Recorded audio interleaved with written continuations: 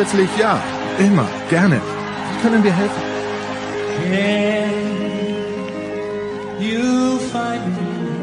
Einen neuen Stürmer, Skisprung-Ski, einen Schlägervertrag.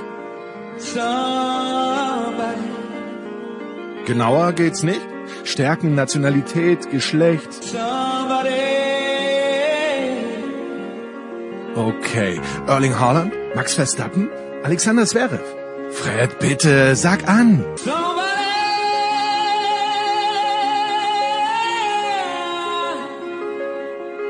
Jetzt wird's lächerlich, wirklich. So können wir nicht arbeiten.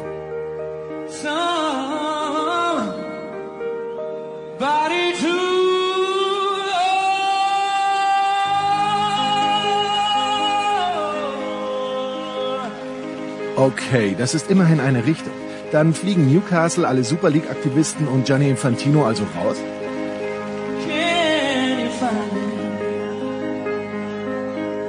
Somebody to love.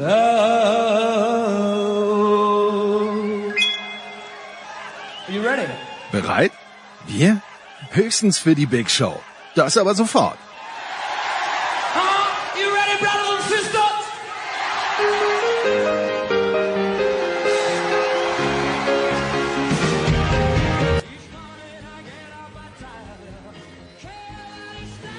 Big Show 610, Sportradio 360.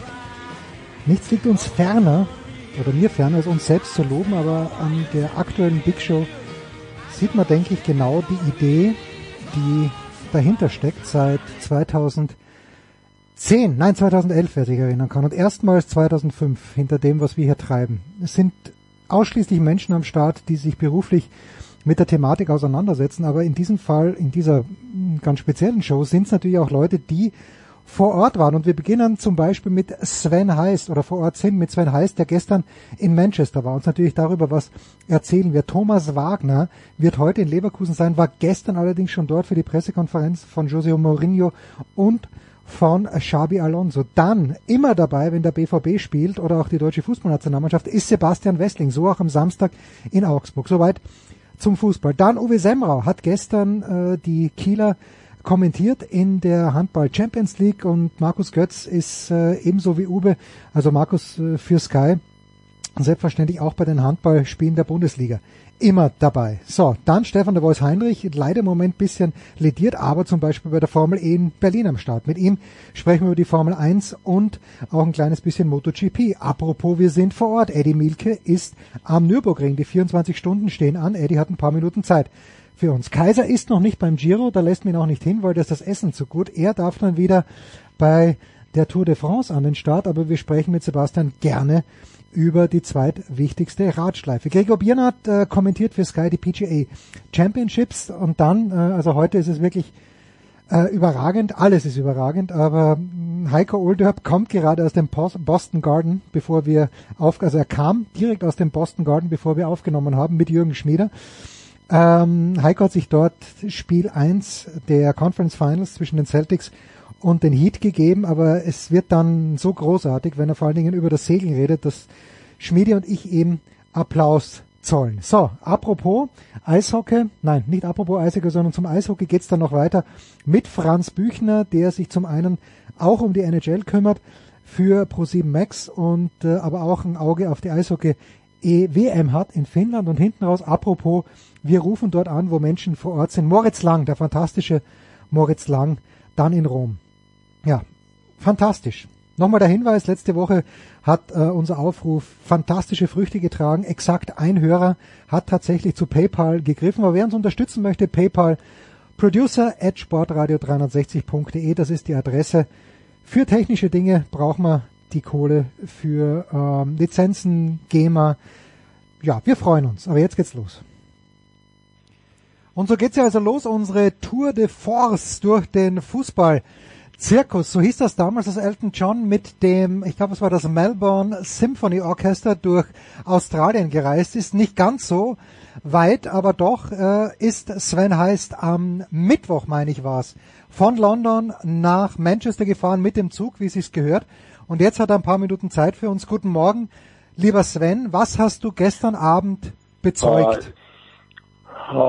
vermutlich, ohne es jetzt zu hoch hängen zu wollen, schon eine stilbildende Leistung für die nächsten Jahre im Fußball aus meiner Sicht. Ich erinnere mich dann mal gerne an das 2011er Champions League Finale zurück, als der FC Barcelona damals unter Trainer Pep Guardiola Manchester United 3:1 besiegte. Das war so ein bisschen damals der Höhepunkt des Ballbesitzfußballs, woraufhin sich dann viele Trainer einiges davon abgeschaut haben, andere wiederum haben versucht, Gegenmittel zu entwickeln.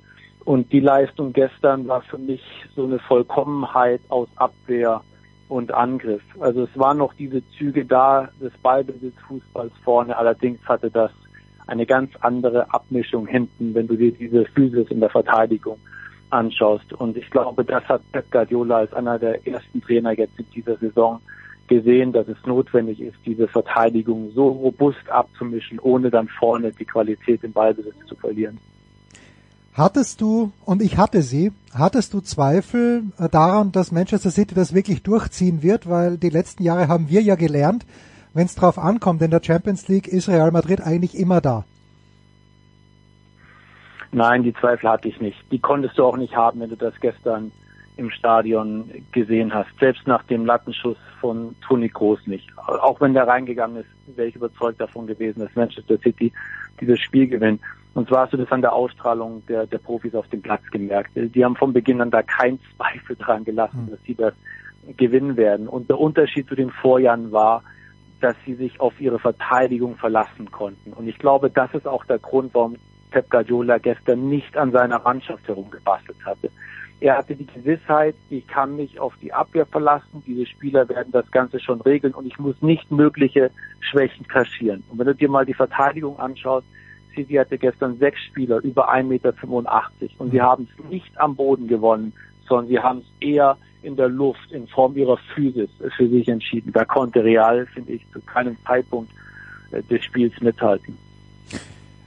Stilbildern dennoch nach vorne. Wen hast du da gestern dann live wirklich, würde ich sagen, am wichtigsten gesehen? Also ich werde es heute in jedem Fußballteil sagen, ich bin so ein großer Fan von İlkay Gündoğan geworden. Die letzten Wochen, er ist Kapitän von Manchester City, eine unfassbare Auszeichnung, wie ich auch finde, in dieser Mannschaft. Ist er wirklich der Dirigent? Ist es dann doch mehr De Bruyne? Wer führt diese Mannschaft offensiv an? Das ist ja schon genannt, Jens. Alle zusammen. Und ich glaube, das hat sich auch nochmal verändert in den vergangenen Wochen. Dieses Spiel wurde teilweise im März und auch noch zu Beginn des April sehr, sehr Haaland-lastig. Und wenn Haaland nicht mehr getroffen hat, hatte City ein Problem. Und wie viele Tore hat denn jetzt Haaland geschossen in den beiden Partien gegen Real Madrid? Wenn ich richtig gezählt habe, kein einziges. Und war das ein Problem für City? Nein, weil sie die anderen Spieler wieder in Szene gesetzt haben, weil das gestern von sehr viel Geduld geprägt war, das Angriffsspiel, aber trotzdem eine Zielstrebigkeit hatte. Das beste Tor war das 4:0. Da war das Spiel schon entschieden. Ja. So, und davor haben sie sich dieses Real Madrid angeschaut und gesehen, wo die Schwäche liegt. Und die Schwäche lag links hinten. Und ich kann nicht nachvollziehen, warum Carlo Ancelotti eine Innenverteidigung nicht aufgestellt hat mit Militao und Rüdiger und dann entsprechend Alaba links hinten. Das hat in der zweiten Halbzeit korrigiert, da war es zu spät. Was ich damit sagen wollte, Camavinga als Mittelfeldspieler war dieser Position und diesem Anlass nicht angemessen. Das hat Bernardo Silva bei 2 Stellungsspielern von Camavinga eiskalt ausgenutzt. Solche Fehler hat normalerweise City in den vergangenen Jahren begangen und das hat Guardiola offensichtlich jetzt für sich registriert und so abgestellt, dass er gestern mit einer Abwehr aufgetreten ist, die wirklich keine Zweifel übrig gelassen hat. Wo ordnest du Ederson ein als Torwart? Ich sage immer noch, er ist schlecht gestanden beim Hinspiel, bei diesem Tor von Vini Junior. Natürlich war das ein feiner Schuss, aber wenn man dann die Kamera sieht, also frontal aufs Tor, denkt man sich, also eigentlich war der gar nicht so sehr in der Ecke, sondern Ederson ist aus meiner Sicht einfach ein bisschen zu weit links gestanden. Ist Ederson wirklich ein absoluter Weltklasse-Torwart in deiner Einschätzung oder ist das eine Position, wo, ich meine, wenn man gesehen hat, was Courtois gestern wieder gehalten hat, wo es halt doch noch ein Regal höher auch geht? Spielt das eine Rolle, Jens, wie gut Ederson momentan ist? Ja, ich möchte ja 11 perfekte Spieler haben. Ich möchte ja, und mir taugt ja auch, wie er die Kugel hinten rausspielt. Das finde ich ja auch faszinierend. Wenn du eine Abwehr hast, die da steht wie eine Betonwand, dann brauchst du keinen Torwart mehr. Und ich glaube, das ist die Kunst, die gestern Manchester City gezeigt hat. Normalerweise waren sie immer auf den Torwart angewiesen in den Vorjahren. In diesen beiden Duellen mit Real Madrid nicht, weil sie alle schon zuvor absorbiert haben. Ich glaube, dass Ederson sicherlich zu den Spitzenleuten im Torwartbereich gehört. Allerdings glaube ich, dass es dort noch einige gibt, die vielleicht nochmal nur besser sind. Aber Ederson passt in diese Mannschaft hinein, gerade auch natürlich von seinen fußballerischen Fähigkeiten, aber auch so vom Typus her. Er ist ja schon durchaus manchmal auch ein extrovertierter Torwart, der unglaubliches gutes Verständnis mittlerweile mit seinen Vorderleuten entwickelt hat. Darauf kommt es für mich an. Sie spielen jetzt Jahre in dieser Formation. Ederson, John Stones da hinten drin, dazu Ruben Dias, der Abwehrchef, Rodri, da ist eine Verlässlichkeit da. Und deswegen glaube ich, dass dann jeder einzelne Spieler auch ein Stück weit über sich vielleicht hinauswächst. Wer hätte schon gedacht, dass Manuel Akanji dort fehlerlos in dieser Mannschaft mitspielt? Ich glaube, er ist ein Typ, der dieses hochkompetitive City-Umfeld benötigt und sich natürlich dann auch an den Mitspielern orientiert. Und wenn die alle so eine Form haben, glaube ich, dann siehst du automatisch auch besser aus. Und das gilt dann entsprechend für Ederson. Jetzt geht's gegen Inter Mailand. Ich erinnere mich schmerzlich zurück, als José Mourinho Coach war bei Inter Mailand. Da hat Inter sehr, sehr humorlos Barcelona unter Pep Guardiola aus dem Wettbewerb befördert. Jetzt ist das natürlich eine komplett andere Mannschaft mit Pippo Inzaghi. Wo siehst du, wenn überhaupt, wo siehst du Chancen? Wo ist Manchester City angreifbar für eine Mannschaft wie Inter? Weißt du, an welches Spiel mich dieses Finale jetzt erinnert zwischen Manchester City und Inter Mailand? Sag. Ich gehe mal Liverpool und AC Milan damals in Istanbul. Ich sag einfach ins Blaue hinein. Ich habe das Endspiel 2021 im Kopf zwischen Manchester City und dem FC Chelsea. Damals hat City das Halbfinale gegen Paris Saint-Germain ähnlich souverän gewonnen wie jetzt gegen Real Madrid. Und dann sind sie in dieses Finale eingezogen als der große Favorit. Und du erinnerst dich daran an die Chelsea-Mannschaft, die etliche Probleme hatte unter Frank Lampard, allerdings dann unter Thomas Tuchel taktisch sehr gut geschult war und sehr, sehr formstark in dieses Finale ging. Ja. Und genau so sieht das jetzt auch bei Inter Mailand aus. Ich habe mir die vor einer Woche San Siro angeschaut. Ich war schwer begeistert, wie fein Pippo Inzaghi das da hingecoacht hat. Und sie haben nichts zu verlieren. Also der ganze Druck ist bei Manchester City. Und wenn du gesehen hast, was da gestern an Erleichterung bei den City-Spielern abgefallen ist, dann werden sie sich jetzt in den nächsten Wochen nochmal diese Konzentration aneignen müssen, um diese beiden Finals zu bestreiten. Und da steht für City viel auf dem Spiel. Du weißt, FA Cup Finale Manchester United und dann Inter Mailand in der Champions League. Da ist das mögliche Dribble drin. Ein historisches Dribble, das in England bislang nur der Stadtrivale United 1999 geschaffen hat. So, allerdings kann auch so ein Pokalfinale verloren gehen. Und dann reist du mit einem eher unguten Gefühl nach Istanbul.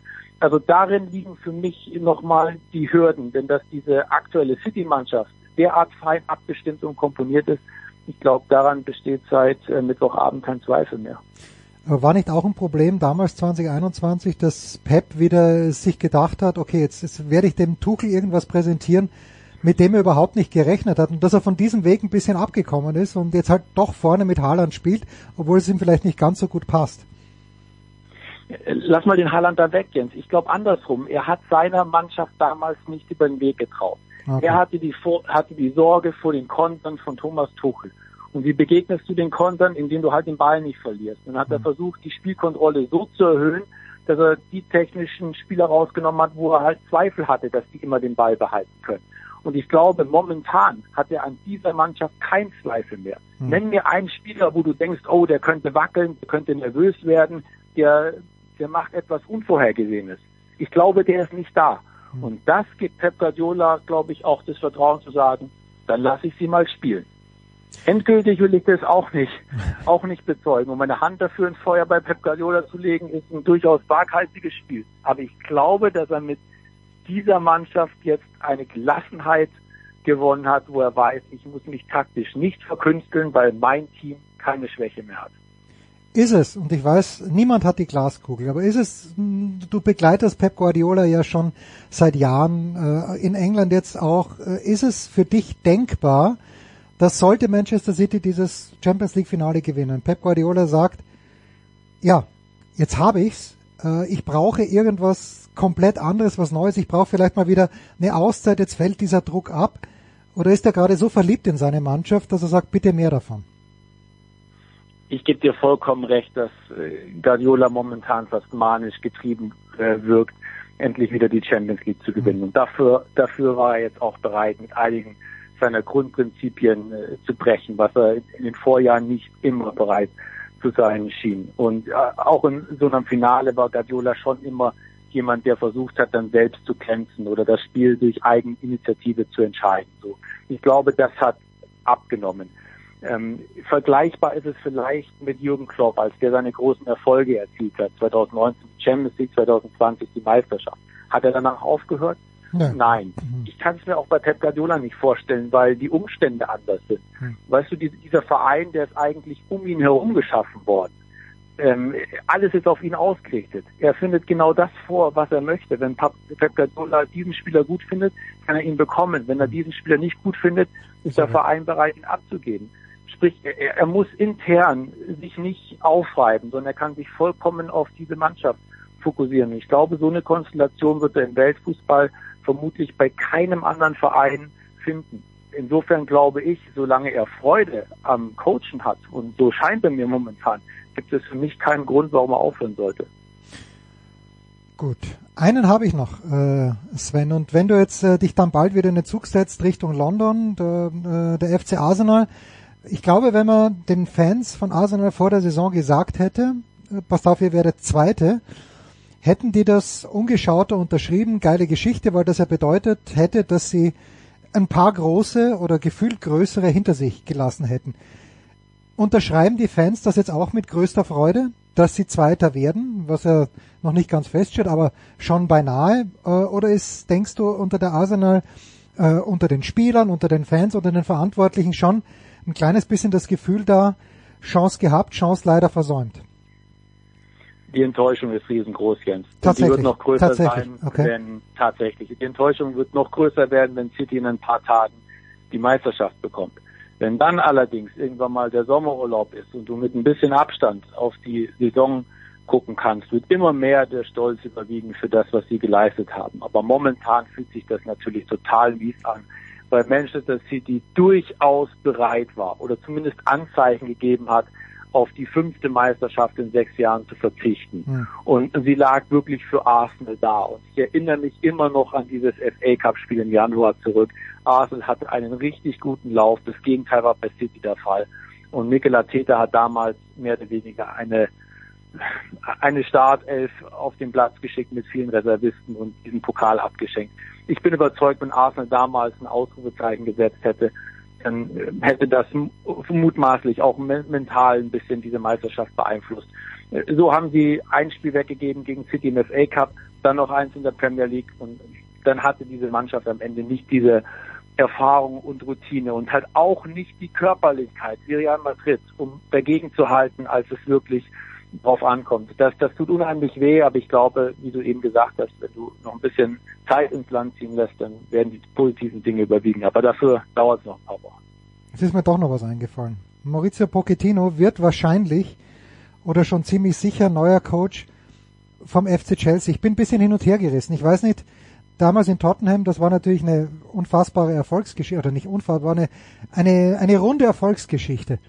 Was darf sich der Chelsea-Anhänger unter unseren 12 Hörern, was darf sich der, denkst du, unter einem Chelsea mit Pochettino erwarten? Ich glaube, dass Chelsea mit der Verpflichtung von Pochettino, wenn es denn so kommt, eine Kehrtwende vollzieht. Also von dem sehr unerfahrenen Graham Potter hin zu einem der renommiertesten Trainer der Welt momentan. Ich glaube schon, dass Pochettino sehr bereit war, diesen Job anzunehmen und auch alles dafür getan hat, weil er auch merkt, dass Alternativen bei Topclubs momentan rar sind.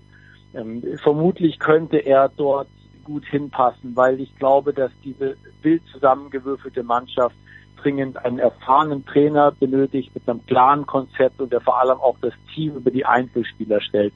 Dafür war Pochettino bei Tottenham bekannt. Und es sind hier etliche junge Spieler bei Chelsea in den Kader vorhanden. Sprich, du musst ja gewillt sein, mit denen zu arbeiten und sie weiterzuentwickeln und auch Fehler zu verzeihen. Einen solchen Eindruck hat mir Pochettino über die Jahre immer gemacht. Und vermutlich kann er aufgrund seiner Erfahrungen auch in Paris mit diesem Konstrukt bei Chelsea momentan besser umgehen als ein auf absolutem Spitzenniveau noch unerfahrener Trainer wie zum Beispiel Herr Nagelsmann. Gut, dann schauen wir mal, wo es Herrn Nagelsmann, wo es Herrn Glasner hin verschlägt. Auf jeden Fall nicht zu Chelsea. Sven, es war wie immer, es war wie immer fantastisch. Das fällt mir jetzt mal ein, diese Insights und wohl dem, der am letzten Mittwoch im San Siro war, an diesem Mittwoch in Manchester. Ich freue mich sehr, wenn wir uns hoffentlich schon bald in London mal persönlich wiedersehen. Sven, ich danke dir herzlich. Kurze Pause, Big Show 610.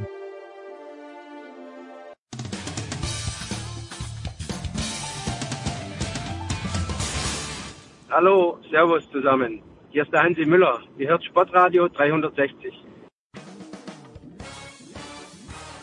Haben wir ein Solo, wir beide? Solo, wir beide. Ja, wir haben ein Solo. Geil. Ja, sage ich ja auch. Big Show 610 mit dem fantastischen Hans Dampf in allen Gassen, Thomas Wagner. Guten Morgen, lieber Thomas. Schönen guten Morgen und schönen Vatertag, lieber Jens. Oh, das wünsche ich dir selbstverständlich auch, deine hinreißenden 3 Töchter. Ich habe mal ein paar Fotos gesehen. Es ist wirklich atemberaubend, aber man kann sich Thomas Wagner natürlich sehr, sehr gut vorstellen, wie er beim Universalversand, wie es früher in Österreich hieß, die Keuschheitsgürtel bestellt hat für seine Töchter. Du kennst mich sehr, sehr gut, aber es ist natürlich schön. Ich werde eingerahmt, schon heute Morgen einen Kaffee ans Bett gebracht bekommen. Jetzt werde ich gleich zum Frühstück eingeladen. Also Wahnsinn. Und dann darf ich zwischendurch noch mit dir sprechen. Fantastisch. Thomas, wir kommen gleich auf deinen heutigen Job zu sprechen, der natürlich die reine Freude ist, nämlich Bayer Leverkusen gegen den AS Rom im Rückspiel. Aber was neben dem Fußball, was ist das, was dich im Moment sportlich am meisten beschäftigt, außer natürlich der Fußball-Bundesliga, der Champions League und heute Abend der Europa League? Ist irgendwie Wasserball oder was ist gerade los, Thomas? Nee, es ist, was ich natürlich gucke, ist Eishockey, wo ich echt bitter finde, wie die Deutschen die 3 ersten Spiele verloren haben. Ja. Also eigentlich immer die bessere Mannschaft gewesen, alle 3 verloren. Heute ist dann schon Do or Die gegen Dänemark, also der Spielplan ist echt eine Katastrophe für die Deutschen. Dann finde ich es schade, dass Dreiseitel leider wieder im Viertelfinale ausgeschieden ist. Und ich habe natürlich gestern auch noch Handball-Champions League verfolgt. Also Glückwunsch an Magdeburg mit so vielen Verletzten ins Final Four. Und Kiel war letztlich chancenlos. Also du weißt, ich bin... Dann das Drama gestern, Nettelstedt, Lübeck. Nicht, jetzt, now we are talking, ja. Nicht in die Bundesliga aufgestiegen, verlieren mit einem Tor gegen Nordhorn. Ein Punkt hätte gereicht in der 2. Liga.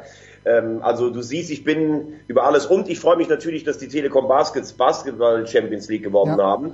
Also ich finde, es ist genug geiler Sport im Moment. Ja, absolut. Heute Abend also. Ich habe das Hinspiel ja in voller Länge gesehen, ausnahmsweise mal wieder, weil ich komme ja ganz durcheinander, was man denn sehen kann und was nicht. Aber es ist auf RTL gelaufen. Leverkusen hätte, korrigier mich bitte, aber hätte 1-0 mindestens führen müssen, 2-0 führen können gleich zu Beginn. Und dann ist ihnen das Spiel, fand ich, ein bisschen entglitten. Wie ist deine Prognose für heute Abend, Thomas? Also ich finde, das ist eine sehr gute Analyse von dir vom Hinspiel. Lustigerweise habe ich mich gestern beim Spiel City mit jemandem unterhalten. Wenn man immer sagt, ja, die waren am Anfang so überlegen, die hätten 2 oder 3-0 führen müssen. Ich glaube, das ist immer schwierig, das zu sagen, weil wenn das erste Tor gefallen wäre, das ändert ja dann auch oft die Statik des Spiels. Du weißt, was ich meine, ne? Ja, klar. Aber Leverkusen war mindestens auf Augenhöhe, war in der ersten Halbzeit die bessere Mannschaft, hatte, wie du sagst, 2 richtig gute Chancen. Das Kuriose ist ja eigentlich, dass man immer, wenn man auf Mannschaften von Mourinho trifft, so denkt, die Roma, die kann sicherlich jeden Vorsprung einfach verteidigen, aber die Roma ist ja eigentlich gar nicht so eine typische Catenaccio-Mannschaft, sondern eher so eine wilde, ungezähmte Mannschaft mit vielen Charakteren drin. Sie haben die Liga jetzt in den letzten 5 Spielen so ein bisschen abgeschenkt. Ich glaube, er geht voll auf das Ding Europa League. Sie haben auch viele Verletzte, aber natürlich ist er schon, Mannschaften von ihm, die er coacht, sind meistens sehr, sehr clever. Und wenn Leverkusen ein Problem in dieser hervorragenden Rückrunde hatte, dann war es, tiefe Gegner zu bespielen. Also das 1-0, würde ich sagen, macht das Ganze zu einem 55-45 Spiel für die Roma. Hast du mit Mourinho persönlich schon Erfahrungen gemacht? Weil ich bin ein bisschen ambivalent. Ich finde es geil, wie er sich immer vor die Mannschaft stellt. Ich finde ihn aber andererseits auch extrem anstrengend manchmal. Besser hätte ich es nicht sagen können. Ich fand ihn in Porto klasse, ich fand ihn auch bei Inter klasse, auch bei Chelsea am Anfang, wo er bei mir verloren hat, war bei Real Madrid, weil ich finde, da hat er diesem Verein nicht angemessen die Schuld immer bei anderen gesucht. Bei den Journalisten, bei den Schiedsrichtern, bei Barcelona. Er hat auch nicht einen Fußball spielen lassen, der diesen Spielern eigentlich so gepasst hätte. Also, dass man mit diesen Spielern auch einfach schönen, attraktiven Angriffsfußball spielt. Bei der Roma ist er jetzt wieder eigentlich in einem Posten oder in der Position des Underdogs. Das gefällt ihm ja gut. Und ich fand's ganz lustig. Ich war gestern schon in der Bayer Arena. Die Pressekonferenz war für 5:45 angesetzt und danach sollten wir ein längeres Interview mit ihm haben. Und sie kamen 1,5 Stunden zu spät, weil in Nordrhein-Westfalen war gestern der verkehrsreichste Tag des Jahres. Und da denkst du ja manchmal schon, wenn der jetzt kommt und schlechte Laune hat. Aber er war total charmant. Er hat alle gegrüßt, er war witzig. Dann habe ich ihm ein Bild gezeigt, wo wir beide vor 10 Jahren zusammen in der Felddienstarena bei einem Spiel in der Champions League auf Schalke waren. Und er guckt sich das an, fragt mich erst, ob ich ihm meine Brille leihen könnte. Dann hat er gesagt, ja, wir haben uns ja beide kaum verändert, was wirklich nicht stimmt. Also er war total gut drauf, total charmant, sehr nettes Interview. Also er ist gar nicht zu greifen. Ich glaube, er ist immer auch so ein bisschen anders, als wir dann alle denken. Gestern war er auch sehr demütig bei der PK. Es steht 50-50, auf den Titel haben wir eine Chance von 25%. Und beim nächsten Mal, wenn du denkst, er ist bescheiden, dann haut er wieder einen raus. Also ein sehr ambivalenter Typ, aber natürlich trotz allem, das muss man ja einfach nur mal feststellen, wenn man sich seine Anzahl der Titel anguckt. Er hat 5 Europapokale gewonnen, auch wenn es natürlich Leute gibt, die sagen, die Conference League ist nur ein Europapokal-ähnlicher Wettbewerb. Naja, gut, ich meine, es ist halt wie früher der UEFA Cup, wenn wir mal ehrlich sind. Da gab es einen Pokal der Pokalsieger, es gab die Landesmeister. Ja, aber dadurch, dass du die Europa League jetzt hast, ist die Conference League natürlich immer mit dem 6. der großen Ligen. Egal. Er hat 5 gewonnen und ist damit gleich mit dem legendären Giovanni Trapattoni und ist vor Ancelotti mit 4 und er ist vor Guardiola, der nur 2 hat. Ich finde, das beschreibt schon einiges über das Wirken von José Mourinho. So, und jetzt, wenn du in der Bayer Arena warst, dann lese ich zum einen, dass Xabi Alonso auch im kommenden Jahr auf der Bank bei Leverkusen sitzen wird. Das überrascht mich jetzt ein kleines bisschen, weil die Idee, also meine Idee war ja folgende: Carlo Ancelotti wird die Seleção übernehmen und dann hoffentlich nicht so bescheuert herumtanzen. Also ich bin wirklich auf deinen Dampfer aufgesprungen. Ich habe die Brasilianer nie als übermäßig arrogant wahrgenommen. Du sagst mir das seit 10 Jahren, dass du diese Arroganz der Brasilianer nicht erträgst. Aber nach diesem 1:0 gegen Kroatien bei der WM bin ich vom Glauben abgefallen. Mit diesem schwachsinnigen Tanz. Aber zurück zum Thema. Ich dachte, Ancelotti geht nach Brasilien und Xabi Alonso hat jetzt in diesem Dreivierteljahr genug gezeigt, dass er zu Real Madrid geht. Aber offenbar bleibt er doch in Leverkusen. Bist du da ein kleines bisschen überrascht, Thomas? Ich bin ich war ja gestern auch bei der PK dabei. Ich habe gesehen, wie das Ganze abgelaufen ist. Ich bin vielleicht über den ganzen Ablauf oder das, was man daraus jetzt liest, so ein bisschen überrascht. Also als erstes Mal muss man sagen, als Alonso kam, war das ja eine ganz holprige Anfangsphase. Ja. Da habe ich von seinem Stil relativ wenig gesehen. Aber er hat dann immer gesagt, er will erst die Defensive stabilisieren und seit dem Sieg in Monaco ist es wirklich auch spektakulär. Das kannst du dir richtig gut angucken, was Leverkusen spielt. Zweitens mal glaube ich, dass nach der Erfahrung von 2 Jahren der zweiten Mannschaft von Sociedad und einem Dreivierteljahr Leverkusen die Zeit noch viel zu früh wäre für Alonso, jetzt Real Madrid zu übernehmen direkt. Du kannst natürlich sagen, das ist ein junger, ambitionierter Trainer, der bringt was Neues rein, aber vielleicht sollte der auch selber mal größere Krisen auch in Leverkusen überleben. Bei San Sebastian ist er auf und abgestiegen, aber als Trainer einer zweiten Mannschaft hast du, glaube ich, nicht so diesen Druck. Gestern wurde er dann gefragt, zunächst von einem Kollegen, wie er dann seinen weiteren Weg sieht, ob er auch glaubt, dass das in Leverkusen ist. Da hat er noch ein bisschen ausweichend geantwortet und dann hat ihn der Kollege der Bild-Zeitung festgenagelt und hat gesagt, sind Sie nächstes Jahr hier auf der Bank? Und dann hat er gesagt, ja, ich bin nächstes Jahr hier. So, natürlich ist das eine klare Aussage, aber ich habe mich auch gefragt, was hätte er denn sagen sollen, selbst wenn er mit anderen spricht. Er sagt ja nicht am Tag vor dem UEFA Cup Halbfinale, ich bin eventuell nächstes Jahr weg. Also da hätte ich sogar Verständnis für, wenn er das als Notlüge gemacht hätte. Ich glaube, dass sein Plan wirklich ist, in Leverkusen zu bleiben. Wenn jetzt allerdings Real kommt und sagt, du hast jetzt die Chance oder nie mehr, dann glaube ich, wird er auch ins Grübeln kommen. Aber ich halte es für sehr wahrscheinlich, dass er in dieser Konstellation, also dass man in dieser Konstellation nächstes Jahr in Leverkusen die Saison beginnt. Nicht Einwand, nie würde ich mir erlauben, einen Einwand zu pflegen, aber kleine Anmerkung. Xavi bei Barcelona ist im Grunde genommen auch komplett ohne Trainererfahrung oder nicht auf diesem Niveau mit Trainer vorangekommen, hat ganz gut funktioniert im ersten Jahr in La Liga. Es ist ein sehr gutes Beispiel. Ich glaube aber eine andere Ausgangsposition. Also Barcelona gefühlt letztes Jahr komplett am Boden, Stimmt, ja. Wo man auch auf Nostalgie setzen muss. Das Finanzgebaren ist mir immer noch nicht ganz klar. Also ich muss sagen, der FC Barcelona ist ein Verein, den ich früher immer super fand, der bei mir unfassbar viel verloren hat in den letzten Jahren. Erstmal hatten sie die Brust mal frei, dann haben sie dafür Katar geworben, dann weiß kein Mensch, wo die ganze Kohle herkommt, diese ganzen Sachen mit den Schiedsrichtern, also stört mich sehr, muss ich sagen. Und bei so einem Verein, der dann am Boden lag, eine Figur zu installieren, die für die große alte Zeit steht. Ich glaube, das war sogar sehr sinnig und sie sind ja auch verdient Meister geworden. Glückwunsch dafür. Aber ich glaube, bei Real Madrid ist die Ausgangsposition eine andere. Du bist immer noch einer der größten Clubs der Welt. Jetzt selbst im Moment, du bist Halbfinalisten der Champions League. Und das wird wahrscheinlich auch nächstes Jahr wieder der Anspruch sein. Wobei gestern sind ihnen schon eindeutig die Grenzen aufgezeigt worden. Also ich weiß nicht, wer im Moment beim Profil bei Real ist. Und wenn Ancelotti geht, dann wird man sicher auch über Alonso nachdenken. Aber ich glaube einfach, dass es zu früh wäre für ihn. Pass auf, ich schlage folgenden Weg vor.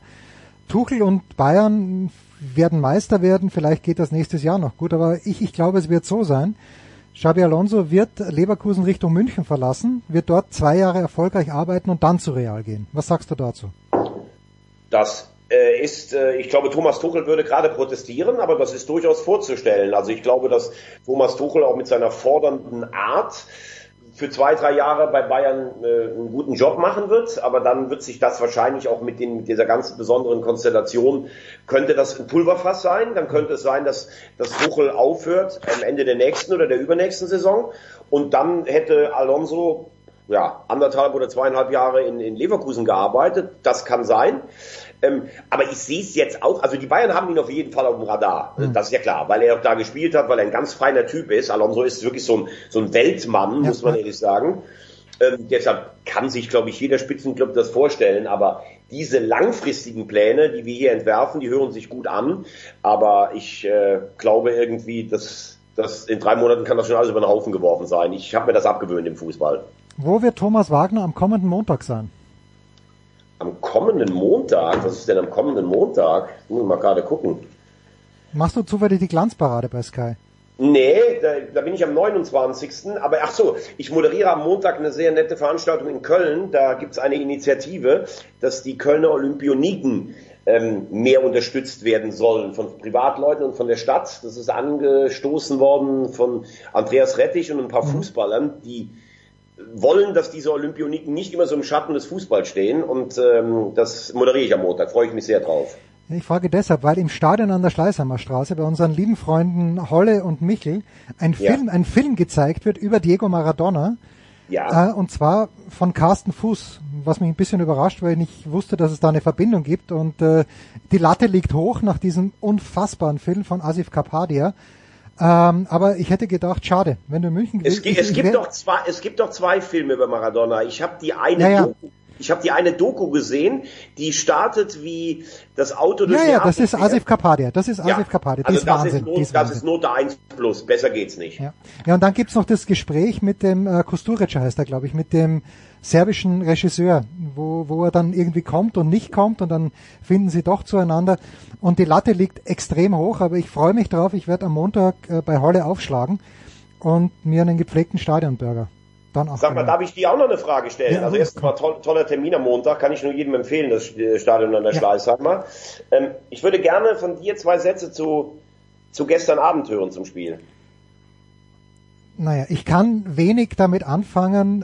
Erster Satz. Dieses Geld kommt ja aus dem arabischen Raum und das ist alles scheiße. Ja, damit kann ich nichts anfangen, weil Real Madrid hat über Jahre, die Stadt Madrid hat denen Grundstücke abgekauft um irre Summen, die nichts wert waren und so haben die sich finanziert. Mir hat das Spaß gemacht, dieses Spiel gestern Abend, weil ich es faszinierend finde, diese Passsicherheit. Also ich weiß nicht warum. Ich finde das geil und vielleicht, weil ich Fan von Sturm Graz der 80er Jahre war, die nur gebolzt haben. Das war zwar irgendwie vom Kampfgeist her schön, aber ich finde diese Passgenauigkeit und ich bin so ein Gündogan-Fan geworden mittlerweile. Ich finde İlkay Gündogan fantastisch. Ich finde schade, dass der jetzt schon über 30 ist und nicht mehr noch 10 Jahre auf diesem Niveau spielen wird können. Ich bin Barcelona-Sympathisant, hat mir getaugt, dass Real rausgeflogen ist. Ich habe mich sehr unterhalten gefühlt gestern Abend. Also ich muss sagen, man nennt Manchester City ja auch das Sturm der Insel. Das ist wahr. Unter Ivica Hosem. Ich kann mit ganz vielem was anfangen, was du sagst. Also ich bin bekennender Nicht-Pep-Fan, weil er mir mit seinen Dozierereien, mit alles ist super, er nervt mich einfach und mich nervt oft auch der Fußball, den er spielen lässt. Aber ich gebe ganz ehrlich zu, gestern habe ich mich so ein bisschen als völlig neutraler Gucker in dieses Spiel verliebt, weil das so geil war, was die gestern gespielt haben. Und ich bin ein bisschen bei dir. Dieses Neureiche, ich kaufe dann alles mit Geld aus dem arabischen Raum weg, das gefällt mir auch nicht. Aber wer soll da auf wen zeigen? Da bin ich nämlich vollkommen bei dir. Das Finanzgebaren von Real Madrid oder auch die Bayern, die sich seit Jahren auch von Katar zum Beispiel sponsern lassen oder Gazprom für auf Schalke oder irgendwelche Investoren, die bei Hertha sind. Also jeder versucht ans Geld ranzukommen und ich weiß nicht, wer da moralisch auf den anderen drauf zeigen sollte. Ich habe auch gesagt, dass Barcelona ganz komische Quellen mit der Kohle teilweise hat. Und wie du sagst, Real Madrid, da wurden irgendwelche Scheingrundstücke verkauft oder Trainingsgeländes. Was mich so ein bisschen wundert bei dem Blick der Deutschen vor allen Dingen auf Real. Früher hat man immer so gesagt, ja, Real so ein bisschen die Titelmaschinerie und das wird so ein bisschen langweilig. Und seit sie letztes Jahr die Champions League gewonnen haben, was sicherlich auch ein Ausdruck von Klasse ist, wenn du in jeder Runde eigentlich die schwächere Mannschaft bist, dann sagen irgendwie alle, boah, haben die einen Sieger gehen. Das kann ich auch ruhig mal durchgehen lassen. Aber wie die dafür gefeiert wurden letzte Woche für die erste Halbzeit zu Hause, wo sie sich einfach passiv hingestellt haben und nichts gemacht haben. Zur Wahrheit gehört übrigens auch, sie haben eine richtig gute zweite Halbzeit gespielt. Und dann alle so, oh, Real. Und gestern, wenn du in die Kneipe gekommen bist, alle so, ja, das gewinnt Real. Oh, Real, die sind ja so toll, wie die das so abgezockt. Die wurden gestern mal nach allen Regeln der Kunst, wurden die einfach mal ausgezogen und City hätte ja auch ein bisschen daran verzweifeln können, dass sie 300-prozentige nicht gemacht haben in der Anfangsphase. Also das war wirklich ein grandioses Fußballspiel. Bernardo Silva hat gespielt, als wenn er gar keinen kennt von Real. Und was mir bei Real aber trotzdem gut gefallen hat, war gestern kein Hadern, kein Nachkarten. Alle ganz klar gesagt, das war Hochverdienst. Wir hatten keine Chance. So tritt man dann noch als amtierender Champion ab. In der Halbfinale ist ja auch keine Schande. Aber gestern waren sie einfach chancenlos. Das muss man sagen. Amen. Kurze Pause.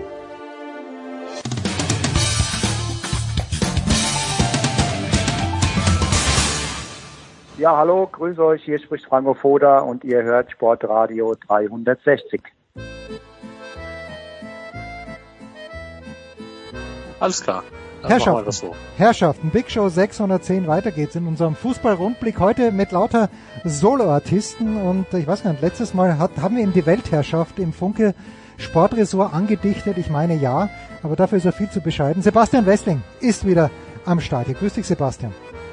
Ich grüße dich, aber das mit der Weltherrschaft hat mir gut gefallen. Ja, schon, gell? Das macht irgendwie, macht Lust auf mehr. So, der Ballspielverein Borussia von 1909 wird die deutsche Weltherrschaft wahrscheinlich nicht an sich reißen können. Ich bin ja leichter Sympathisant des BVB auch. Ich habe auch noch andere Sympathien in der Bundesliga, aber für mich ist es, wenn ich die Dortmunder anschaue, ich muss Abbitte leisten an Edin Terzic. Ich hätte nicht gedacht, dass das so viel Spaß machen wird. Macht diese Saison dem Dortmunder als solchen Spaß, auch wenn am Ende dann unter Anführungszeichen nur der zweite Platz rausschauen wird? Sagen wir, der zweite Teil der Saison, der macht den Dortmundern eine Menge Spaß. Der erste Teil, der war ja jetzt nicht so toll. Da ging man auf Platz 6 in die Winterpause und musste sich ziemlich viel Kritik anhören, auch zu Recht. Und jetzt aber was in der Rückrunde, das macht schon den Anhängern gewaltig viel Spaß. Aber ja, wenn es am Ende nicht reicht, dann hat man natürlich eine gute Saison gespielt, wird sich aber trotzdem sehr ärgern, weil das jetzt wirklich einmal ein Jahr war, wo der FC Bayern zu packen war. Und dieser berühmte Satz, ne, wenn die Bayern stolpern, müssen wir da sein. Dieses Jahr stolpern sie dann doch recht viel. Oder zumindest mehr als sonst. Und dann wird natürlich so ein nagendes Gefühl zurückbleiben, wenn man zwar eine gute Saison gespielt hat, aber es dieses Jahr nicht gepackt hat. Das wird schon den einen oder anderen sehr ärgern. Woran machst du das fest? Das ist jetzt gerade, ich meine, die letzten Heimspiele. Natürlich hilft's immer, wenn der erste Schuss, was ja meistens der Fall war, gegen Frankfurt, gegen Wolfsburg, wenn der erste Schuss gleich sitzt. Woran machst du vor allen Dingen bei den Heimspielen jetzt diese Übermacht, diesen Spaß eigentlich fest? Ich glaube, dass inzwischen tatsächlich viele Rädchen ineinander greifen, die in der Hinrunde aus unterschiedlichen Gründen nicht so geklappt haben. Also ich finde, ganz wichtiger Faktor aktuell ist Sebastian Aller, der jetzt immer besser reinkommt und wo man jetzt dann richtig sieht, was eben so auch die Idee mit seiner Verpflichtung war, wie der wirklich so Dreh- und Angelpunkt dieser Offensive sein kann und den beiden schnellen Außen, Malen und Adeyemi, unfassbar viel Platz machen kann, für die unfassbar viel Räume aufreißen kann, denen so Bälle hinter die Linie legen kann. Und da greift jetzt vieles ineinander. Und wie gesagt, in der Hinrunde war das aus unterschiedlichen Gründen nicht möglich. Ich meine, über die Erkrankung von Aller haben wir an vielen Stellen lang und breit geredet. Ja. Aber auch Malen und Adeyemi waren wegen Verletzungen nicht so im Rhythmus. Und jetzt stellt sich das ganz anders dar. Und das läuft, das sieht gut aus. Da sieht man jetzt eben auch, was so die Idee von Edin Terzic ist. Dieses schnelle, schnörkellose Spiel hinter die gegnerischen Ketten, über die Flügel vielen Gegner aufreißen und dann flach hinein ins Glück sozusagen. Also da geht gerade vieles auf. Und du hast auch gesagt, die Effizienz ist atemberaubend eigentlich gerade. Ich glaube, in puncto Chancenverwertung ist der BVB absolute Ligaspitze. Zumindest auch, wenn man das vergleicht mit diesen berühmten Expected Goals, da stehen sie sehr, sehr gut da. Und wenn das dann immer gerade in den Heimspielen so gut klappt, dann überträgt sich so ein Funke natürlich immer auch aufs Publikum. Und da ist dann eine sehr, sehr positive gegenseitige Befruchtung sozusagen zu spüren, zu hören, zu sehen. Ist es fair zu sagen, dass Dortmund insofern auch einen Standortvorteil hat für manche Spieler wie Daniel Mahlen, der ja eigentlich, ich meine, in München wäre er nicht mehr nach diesen Anfangsschwierigkeiten, die er hatte. Und jetzt habe ich letzte Woche gehört, vor dem Spiel gegen Wolfsburg, dass er, glaube ich, der Scorer, der Führende der Scorerliste im Frühjahr war. Was ich sagen möchte, Lewandowski ist ja auch nicht sofort durchgestartet bei Dortmund. Ist das vielleicht wirklich ein großer Vorteil für Dortmund, wenn es auch darum geht, Spieler zu verpflichten für die kommende Saison, für die kommenden Saison, und dass man zeigt, Freunde, wir haben Geduld, schaut euch den Malen an, schaut euch auch den Adeyemi an. Ja, ich glaube, es ist vielmehr eine Notwendigkeit, weil Dortmund eben nicht in dieses Regal auch hineingreifen kann, in das der FC Bayern hineingreift und viele andere Clubs, allein aus finanziellen Gründen, sondern du musst eben solche Spieler holen und du musst dann sagen, ja, wir räumen denen dann im Zweifel auch etwas Zeit ein. Wir gehen ein bisschen auch eine Wette darauf ein, ob das funktioniert, weil ich meine, Malen, der hat zwar vorher gut gespielt, aber er kam halt aus der niederländischen Liga. Das ist ja immer die Frage, schafft er den nächsten Schritt, ne? Also man geht natürlich davon aus, sonst würde man nicht holen, aber letzte Sicherheit hast du nicht. Und deswegen musst du das als BVB fast so machen. Und der FC Bayern, der geht halt hin, holt jetzt keiner aus der niederländischen Liga in der Regel, sondern jemand, der schon in der Bundesliga performt hat, möglicherweise auch in der Champions League eben schon. Da ist dann natürlich ein gewisser Unterschied einfach. Und Dortmund muss andere Wege gehen. Die müssen Spieler holen, die das Potenzial dazu haben, aber es noch nicht zu 100% nachgewiesen haben. Und das bringt dann notwendigerweise mit sich, dass du Geduld haben musst. Wobei ganz klar ist, wenn jetzt Malen in dieser Rückrunde nicht diese Leistungsexplosion hingelegt hätte, dann hätte man im Sommer auch natürlich forciert, dass man sich trennt. Ich muss dich ein kleines bisschen korrigieren, der FC Bayern holt sehr wohl Spieler aus der niederländischen Liga, die spielen nur dann halt nicht, wie Grafenberg zum Beispiel. Ja, so, zum Beispiel, ja gut, da können wir dann mal die Probe aufs Exempel machen, ne? Wie lange das noch gut geht, ob das noch gut geht. Jetzt gibt's ja, und ich bin mir sicher, du folgst ihm auch oder vielleicht auch nicht, aber es gibt ja diesen Twitteranten Fabrizio Romano, der unfassbar gut, zumindest vorgibt, unfassbar gut informiert zu sein. Ob es wirklich ist, weiß ich nicht. Ich folge ihm noch nicht ganz so lange, aber der hat schon vor 3 Wochen, glaube ich, gesagt, ja, okay, Bellingham, Real Madrid, das ist gegessen und ich neigte dazu, ihm zu glauben. Jetzt hört man schon seit längerer Zeit nichts. Ich glaube, Michael Rummenigge hat gesagt, ja, soweit ist er noch gar nicht, dass er bei Real Madrid Stammspieler werden kann. Glaubst du noch dran, dass Bellingham sagt, komm, so eine geile Atmosphäre hier, über 80.000 Zuschauer, die lieben mich hier alle, ich hänge noch eine Saison hier dran? Inzwischen glaube ich ehrlicherweise nicht mehr dran. Also das vor 1-2 Monaten hätte ich gesagt, Dortmund hat sehr gute Chancen, dass das so kommt, aber ich glaube jetzt mehr und mehr, weil da eben jetzt noch kein Bekenntnis sozusagen erfolgt ist zum Club, glaube ich mehr und mehr, dass das dass das in Richtung Abschied geht. Und nach allem, was ich höre, ist tatsächlich Real Madrid jetzt aktuell eine sehr, sehr heiße Spur. Mhm. Und da finden wohl schon Gespräche im Hintergrund statt, eben mit dem Vater, mit dem Berater. Und ja, man hört jetzt so rauschen, dass das Real Madrid jetzt auch nächste Woche in Dortmund vorstellig werden soll. Das habe ich jetzt noch nicht, also habe ich jetzt keine Bestätigung für, aber es würde mich jetzt nicht mehr groß wundern. Und dann rechne ich tatsächlich, im Moment, wenn ich Geld setzen müsste, würde ich es auch auf Real Madrid setzen, dass er da in der nächsten Saison spielt. Ja, also da vertut man sich dann auch leicht, finde ich. Ich hätte nie gedacht, dass Mesut Özil, als der von Werder Bremen zu Real gegangen ist, dort eine Rolle wird spielen können, und der hat eine überragende Rolle gespielt. Ja, also das muss man schon sagen. Jetzt bin ich heute in einer unfassbar großen İlkay Gündoğan Feierlaune, in jedem Fußballteil. Die bleibt auch bei dir nicht verschont. Hättest du das, und der schon 2016 zu City gegangen ist, wenn man das gestern so gehört hat, ist verrückt. Aber hättest du geahnt, dass İlkay Gündoğan so eine unfassbar wichtige Rolle bei Man City und bei Pep Guardiola spielen könnte?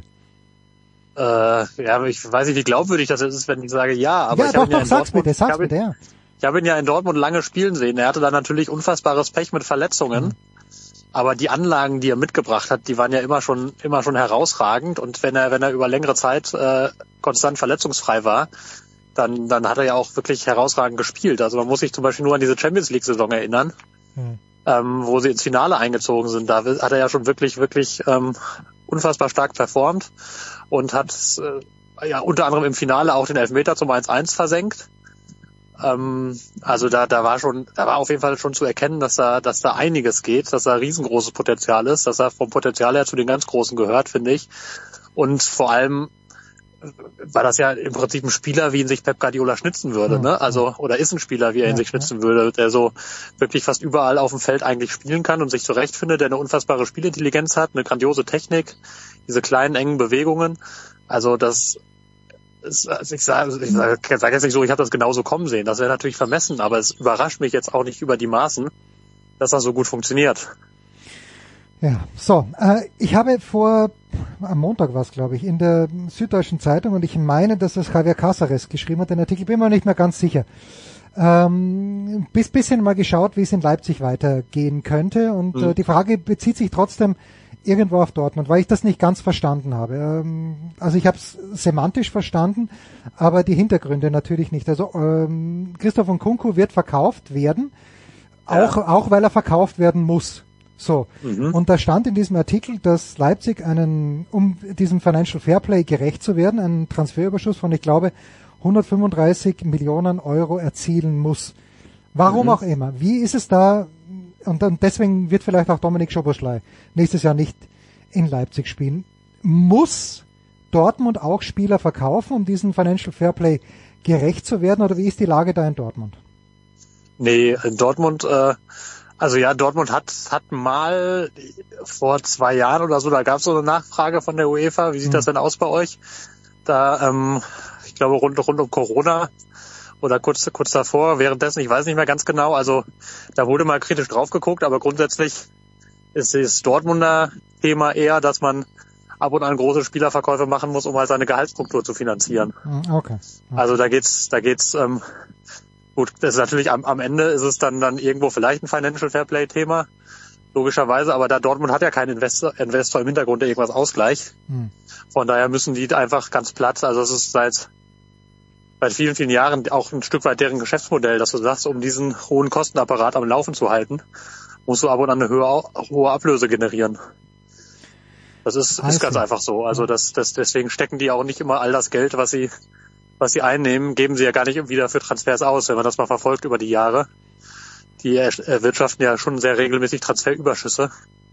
Außer jetzt, ich glaube jetzt im letzten Jahr war es nicht so, weil sie da mal einmal groß die Schatulle aufgemacht haben, aber ansonsten nehmen sie ja eigentlich fast immer mehr ein, als sie ausgeben. Okay.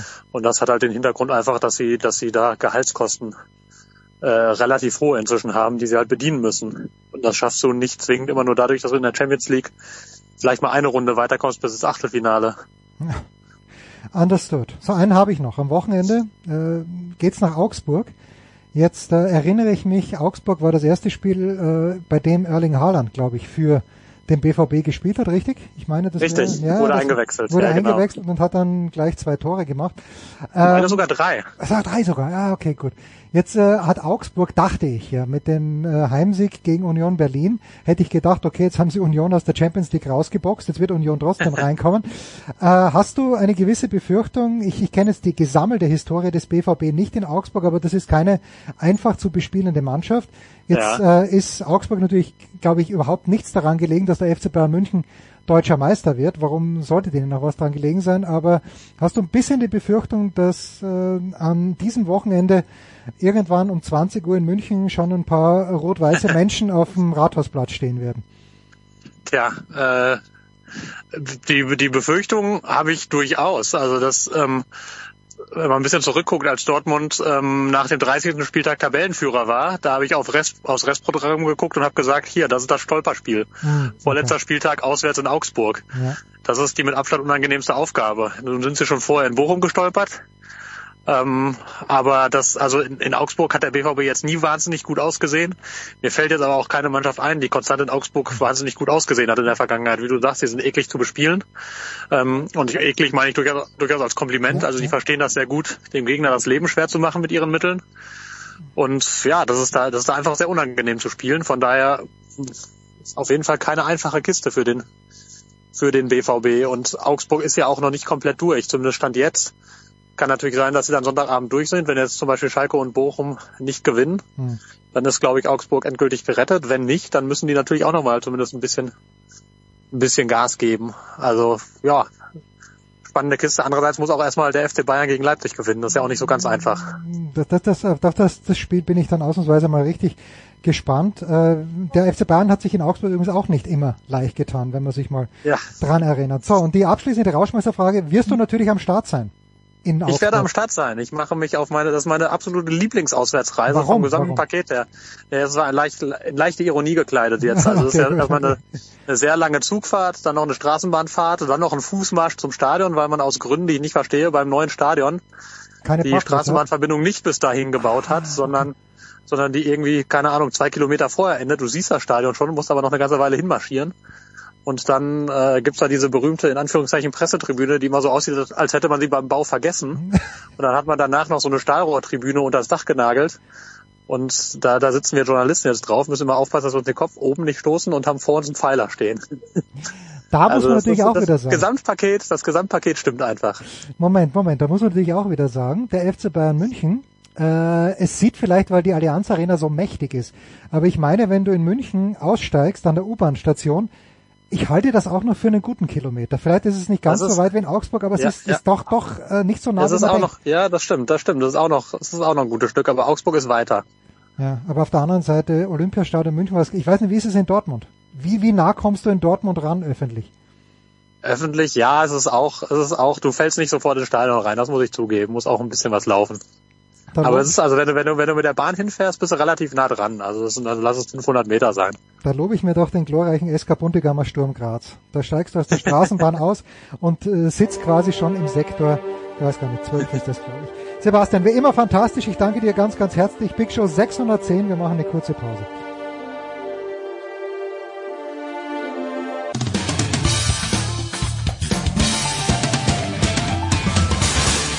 Hallo zusammen. Hier ist Alfred Gislason, Bundestrainer Handball und ihr hört Sportradio 360. So, Herrschaften, weiter geht's in der Big Show 610 und wir machen weiter mit Handball. Zum einen mit Markus Götz. Guten Morgen, Götzi. Guten Morgen. Und mit Uwe Semrau. Servus, Uwe. Guten Morgen.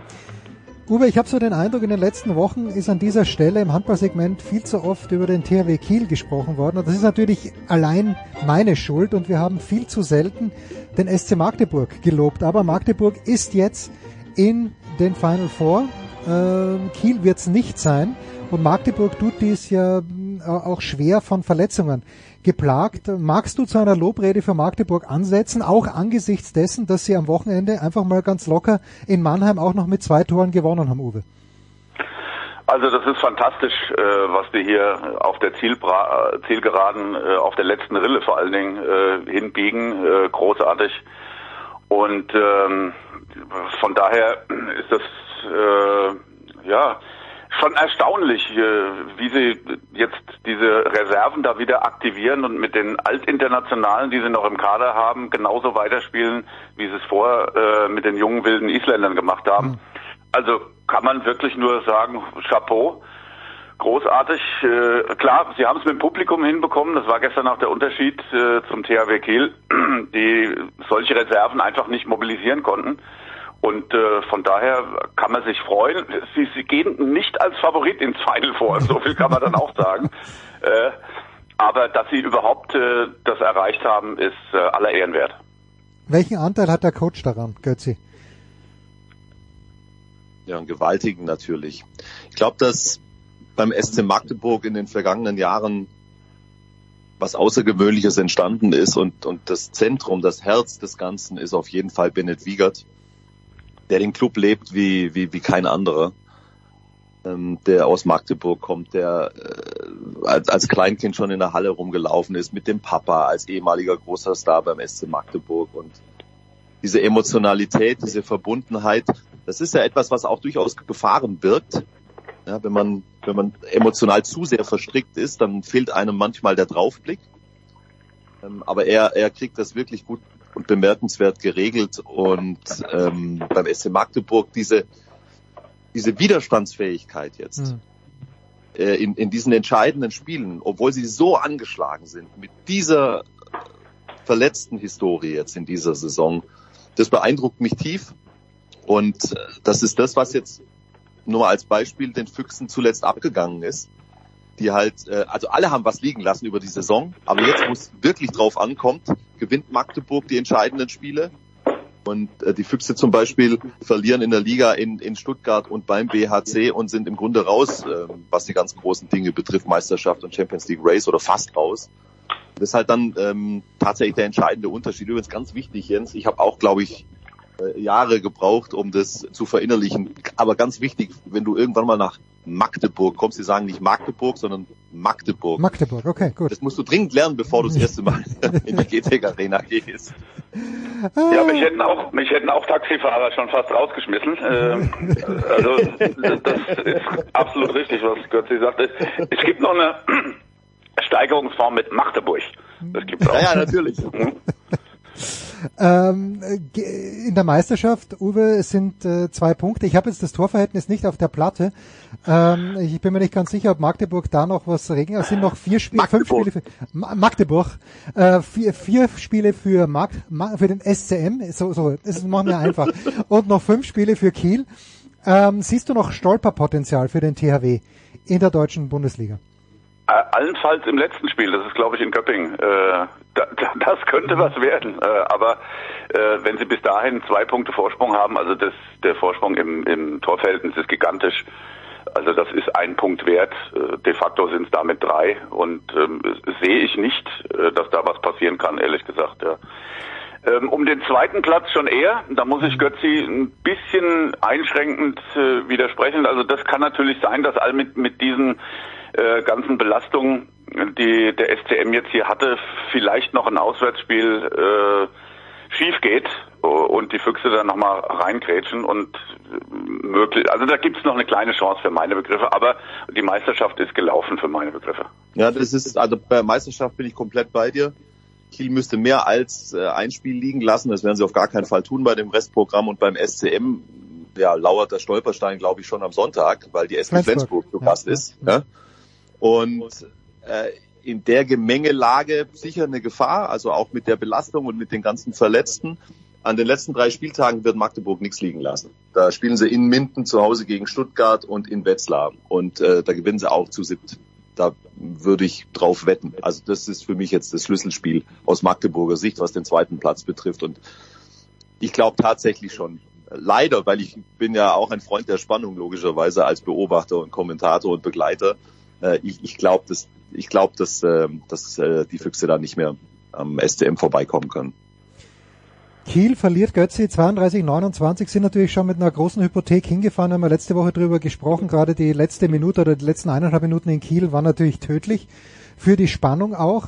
Stimmt jetzt dieser Eindruck, dass das komplett gegenläufige Bewegungen sind? In Magdeburg kommen 2 unfassbar wichtige Spieler zurück mit Magnusson und mit Saugstrup, und bei Kiel fällt aber die Mannschaft auseinander, weil Landin und hilf mir, Sargosen nächstes Jahr nicht mehr da sind. Also siehst du da vielleicht, ja, Wacherblöße im Tennis, reden wir auch immer von der Wacherblöße, sehe ich immer noch nicht, obwohl Rune gestern gegen Djokovic gewonnen hat. Aber dieser gegenläufige Trend, interpretiere ich da was falsch, Götzi?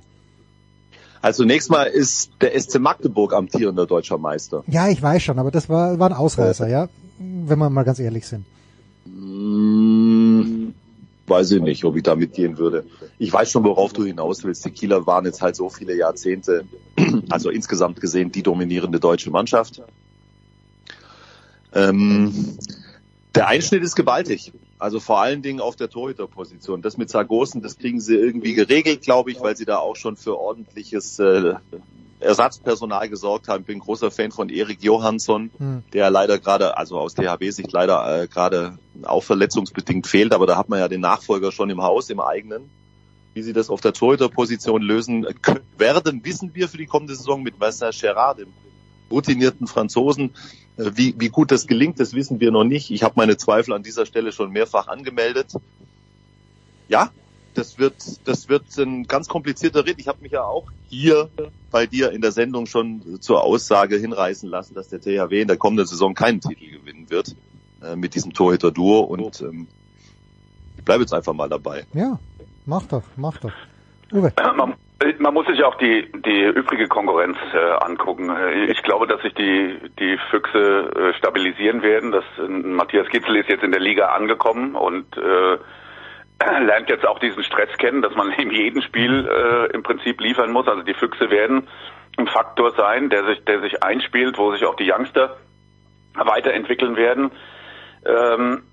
Und man muss auf die Neuzugänge von der SG Flensburg mal gucken, ja, mit Simon Püttlik, dem neuen Trainer aus Dänemark, und dann Kai Smits, der gestern 14 Buden macht von 16 Versuchen. Also das ist brutal. Die werden einen ganz starken Kader haben und werden da oben wieder mitmischen. Da bin ich absolut davon überzeugt. Von daher wird es auch nächstes Jahr eine super Saison werden mit 4 Mannschaften, die für meine Begriffe um den Titel mitspielen. Die Löwen haben zu viele Neuzugänge, die wieder neu integriert werden müssen. Also ich glaube nicht, dass die ein Faktor um die Meisterschaft sein werden. Aber es wird wieder bunt, es wird facettenreich und der THW wird kein Alleinstellungsmerkmal in irgendeiner Form nächstes Jahr haben. Also sie kriegen ja von den Färöerinseln ein super Talent auf der Mittelposition, aber auch Billig hat jetzt bewiesen, dass er durchaus der Nachfolger sein von Sargosen. Das ist alles okay, außer bei der Linkshänderposition, da bin ich nicht dabei. Für meine Begriffe müssen sie da schon einen Nachfolger finden für Steffen Weinhold und ihn auch in den Kader integrieren. Das ist zu schwierig auf der Position, aber die Konkurrenz schläft nicht und die haben massiv in Sachen Flensburg dazu gewonnen und das wird sehr interessant. Was weiß man, Götzi, über den neuen Coach Nikolai Krikau von Gutme? Kommt er? Gutme wird rausfliegen heute gegen Barcelona, überhaupt kein Zweifel, aber dennoch, was weiß man über diesen Mann? Dass er seit Jahren sehr erfolgreich arbeitet, nicht nur bei GOG, sondern davor schon bei Skanderborg. Interessante Parallele übrigens zu Jaron Sievert. Nikolai Krikau hat auch bereits im Alter von 26 einen Erstligisten übernommen als Cheftrainer, genau wie Sievert bei den Füchsen mit 26, das muss man sich mal klar machen. War da schon 4 Jahre sehr erfolgreich und zuletzt 6 bei GOG und er hat mit GOG die dänische Meisterschaft gewonnen gegen das übermächtige Aalborg. Oder wie sprechen die Dänen das aus? Ich finde es sensationell. Aalborg. Also ich habe mich jetzt zutiefst blamiert, aber ich habe es probiert. Ja, also fast wie Magdeburg. Er hat die dänische Meisterschaft gewonnen, 2-mal den Pokal. Er steht jetzt im Champions League Viertelfinale. Selbst wenn es nicht reichen wird, da gebe ich dir komplett recht. Gegen den FC Barcelona. Welch sensationelle Erfolge. Und dann kommt ja noch was ganz Entscheidendes on top.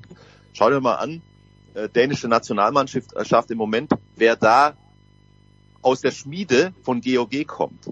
Ja, wer da unter ihm gearbeitet hat, zum Beispiel ein Matthias Gitzel, zum Beispiel jetzt ein Simon Püttlik, der neue Star, der nach Flensburg kommt, und Emil Jakobsen, Lasse Kier Möller und so weiter und so fort, und was sie jetzt schon wieder für Leute da entwickelt haben. Also er ist auch ein ganz eindeutig ein Bessermacher, und er ist 36, also immer noch blutjung, als für einen Cheftrainer, hat aber schon gewaltige Erfahrung, und ich glaube, er kommt mit sehr viel Lust auf die SG.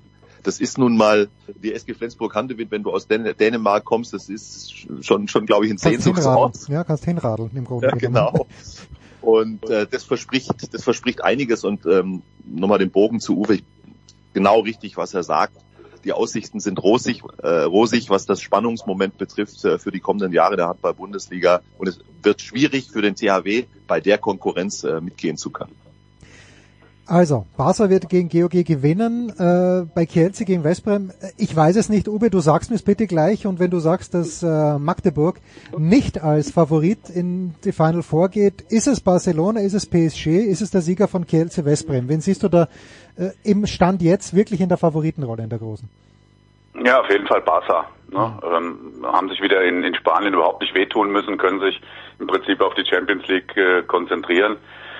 Das war natürlich beim SCM am brutalsten anders. Das ist bei PSG auch kein Selbstläufer gewesen in diesem Jahr, und sie sind ja auch noch gar nicht Meister. Also sie müssen ja noch gegen Nord einmal gewinnen, um die Meisterschaft klar zu machen. Also die müssen schon ein bisschen was tun, und das schlägt sich am Ende nieder. Da kannst du sagen, was du willst, ja. Und für mich ist klar, dass Kielce auch das schafft und ins Final vorkommt. Und da muss sich der SCM ganz hinten anstellen, und ich sehe Kielce und PSG auf einer Linie, und Barca ist für mich der Favorit. Aber was für eine wunderbare Situation, Uwe, für den SC Magdeburg. Und was haben wir nicht genau aus diesen Underdog-Situationen heraus erlebt in den vergangenen Jahren beim Final Four in Köln.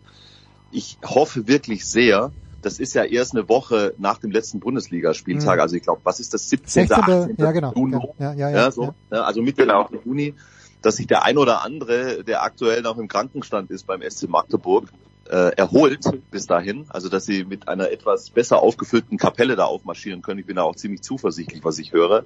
Und dann aus dieser Underdog-Rolle, also ich habe den SCM, klar, je nachdem auch wer in welcher Fitness da mit dabei ist, aber ich habe die auf dem Zettel für dieses Final Four. Ich glaube, dass da echt vieles möglich ist. Ein kurzer Blick noch nach unten. Jetzt in der Handball-Bundesliga vom Final Four in Köln von der Champions League ist natürlich ein weiter Weg nach Hamm, aber ich habe letzte Woche mal mir eine Konferenz, ich schaue mir neuerdings viele Handballkonferenzen an bei Sky, und ich weiß gar nicht, gegen wen Hamm gespielt hat, aber sie haben irgendwie in den ersten 28 Minuten 7 Tore geschossen. Ich dachte mir, Wahnsinn, ist das wenig. Also Hamm wird ganz sicher absteigen. Uwe, kann man irgendwie noch Spannung reininterpretieren, was Minden angeht, oder sind 5 Punkte einfach zu viel Hypothek auf die HSG Wetzlar? Ja, das sehe ich schon. Also das ist gelaufen. Da hätte Minden einfach auch mehr Druck aufbauen müssen jetzt in den letzten Wochen. Das haben sie nicht geschafft. Und Wetzlar hat sich einigermaßen berappelt, und die werden auch noch ein paar Punkte holen. Also mir fällt es schwer, da Spannung herbeizureden in dem Segment. Das ist gelaufen. Gut, dann lasset das den Schlusspunkt für Handball sein, aber ich muss natürlich, Entschuldigung, wenn Holger Rune, der bei Markus Götz nicht gut wegkommt, wenn Markus Götz Holger Rune kommentiert, Novak Djokovic schlägt, und ich habe es leider nicht gesehen, weil ich im Auto gesessen bin, aber ich habe mit dem Kollegen Kleffmann von der Süddeutschen Zeitung ein bisschen hin und her gewhatsappt oder whatsappen lassen von meiner Beifahrerin, und Kleffi und ich feiern Rune ja, weil er Eier hat, weil er auch Djokovic auf die Nerven geht. Wann, Götzi, wirst du dir das Poster dann doch in die Küche hängen von Holger Rune? In diesem Leben nicht mehr. Das ist so bitter. Das ist so bitter. Ich will dich doch bloß provozieren. Ja, okay. Jetzt muss ich schon wieder an dieser Stelle zum wiederholten Mal, du bist wirklich renitent, was das betrifft, klarstellen, dass ich lediglich gesagt habe, dass Holger Rune sich das eine oder andere Mal auf dem Tennisplatz benimmt wie ein Kind, und dass mir das dann auch hin und wieder auf die Nerven geht, und dass er da ruhig noch die eine oder andere Entwicklung machen darf, und dass mich seine Hibbeligkeit, das macht mich unruhig beim Zugucken. Das ist alles. Ja, okay. Dass der Typ ein unfassbarer Tennisspieler ist. Du wirst es kaum glauben. Das ist sogar mir schon aufgefallen in meiner Limitiertheit. Ich bin auch total begeistert von seinem Tennisspiel, weil es eben auch so varianten- und facettenreich ist und weil er diese Mentalität hat, ja. Ich scheiß mich nix. Genau. Ich kann jeden schlagen. Das ist absolut überragend. Und im Moment sieht's ja wirklich so aus, dass wir mit Rune und Alcaraz ganz vorne dran und noch andere dicht dahinter, aber dass wir da echt Aussichten auf großartige Rivalitäten in den nächsten Jahren haben. Unglaublich guter Spieler. Punkt. Uwe, dein Assessment auf Holger Rune? Ja, also ich meine, ich habe ja Federer bei Jugendturnieren damals gesehen, der hat sich mit 16, 17 auch noch benommen wie eine offene Hose. Also es ist still space to improve, muss ich sagen. Also, und geht heute als Gentleman in die Geschichte ein. Also da Menschen entwickeln sich, da gibt's noch Hoffnung. Ja, aber auch wieder natürlich ganz, ganz spannend, weil gegen Kaspar Rüth hat er letztes Jahr in Paris im Viertelfinale dann keinen Stich gemacht. Jetzt spielen die beiden im Halbfinale von Rom wieder gegeneinander, aber das werde ich dann gleich jetzt im Anschluss, bald zumindest von unserem Ablauf her, wie wir aufnehmen, mit Moritz Lang besprechen. Das soll es hier mal gewesen sein, aber Götzi, das Wochenende wird für dich was bringen? Fußball-Bundesliga, Handball-Bundesliga, wo werden wir Markus Götz hören? Zweimal eine Handballkonferenz heute Abend, Donnerstag also und am Sonntag auch. Und Samstag helfe ich mal kurz aus in der Premier League. Schön. Und Uwe hat um 10.30 Uhr hat uns gesagt, Tennistraining heute, aber das kann es nicht gewesen sein fürs Wochenende, Uwe. Nee, weil wir da Spieltag haben am Samstag, deswegen trainieren wir ja. Und wenn wir den Abstieg vermeiden wollen aus der Regionalliga, müssen wir uns am Riemen reißen und von daher steht Tennis an erster Stelle, zweifellos. Welche Nummer spielst du?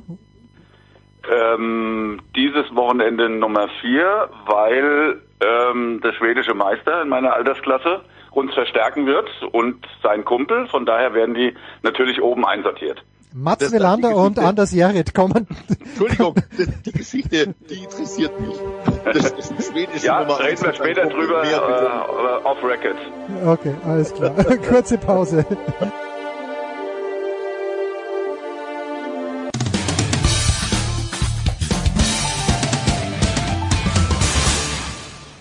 Hallo, hier ist Heinz Harald Frenzen und Sie hören Sportradio 360.de. Die Big Show 610 setzt nun fort mit dem Motorsport und auch am Vatertag ist er am Start. Die Turbolende, wie er genannt wird von uns Insidern, Stefan der Voice Heinrich. Grüß dich, Stefan. Ja, ich wünsche noch eine schöne Christi Himmelfahrt für alle Eltern und die es noch nicht sind oder noch werden wollen oder nicht werden können, wie auch immer. Bei uns hier in Tübingen, ich weiß nicht, wie es in der Steiermark ist, da bist du ja gerade, lieber Jens, aber bei uns ist wirklich Königswetter, nahezu blauer Himmel, wirklich sehr angenehme Temperaturen und Sonne. So ähnlich wie ja am Nürburgring aktuell auch, aber eben nicht wie in der Emilia-Romagna. Ja, leider. Mit Eddie sprechen wir gleich, apropos Nürburgring, aber das mussten wir heute ein bisschen vorziehen. Aber natürlich geht die Formel 1, was heißt natürlich?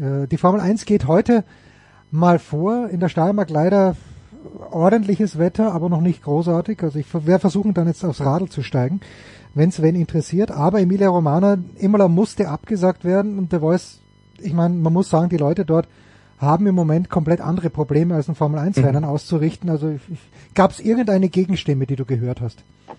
Nein, nicht eine einzige, denn es ist ganz offensichtlich dieses Wetterdrama, nachdem wir ja in Teilen von Italien schon eine irre Trockenheit hatten und tatsächlich auch Wasser zu einem kostbaren Gut geworden ist, was vor allem tatsächlich auch für die vielen, vielen Bauern im Mittelitalien und Süditalien ein Riesenproblem ist und noch werden wird. Aber in Norditalien hat es jetzt wirklich seit 2 Wochen schon immer wieder sehr, sehr stark geregnet. Und diese ganze Gegend rund um Faenza, dort wo ja auch Alpha Tauri zu Hause ist, unweit der Strecke von Imola, da kam es zu extremen Überschwemmungen. Es war sogar eine Zyklonwarnung gestern. Und diese Pegelstände der Bäche und Flüsse sind dramatisch gestiegen. Ich meine, wir haben, glaube ich, alle die Bilder auch gesehen. Und dass da tatsächlich, wie du sagst, Formel 1 nach hinten rücken muss, steht, glaube ich, völlig außer Diskussion. Das Fahrerlager Formel 1, das ja tatsächlich an einem Fluss entlang führt, stand komplett unter Wasser. Und vor allem die ganzen Rettungskräfte haben nun eine ganze Menge zu tun. Sehr viel mehr, als sich jetzt noch um ein Formel 1 Rennen zu kümmern. So, jetzt sagst du, Formel 1 nach hinten rücken muss, aber ich glaube, wenn man mit Blick auf den Kalender, ist es schwierig, da überhaupt nach hinten rücken zu können. Gibt es schon eine Entscheidung, ob das Rennen nachgetragen wird? Man findet ja kaum eine Woche, in der kein Formel 1 Rennen stattfindet. Ja, genau.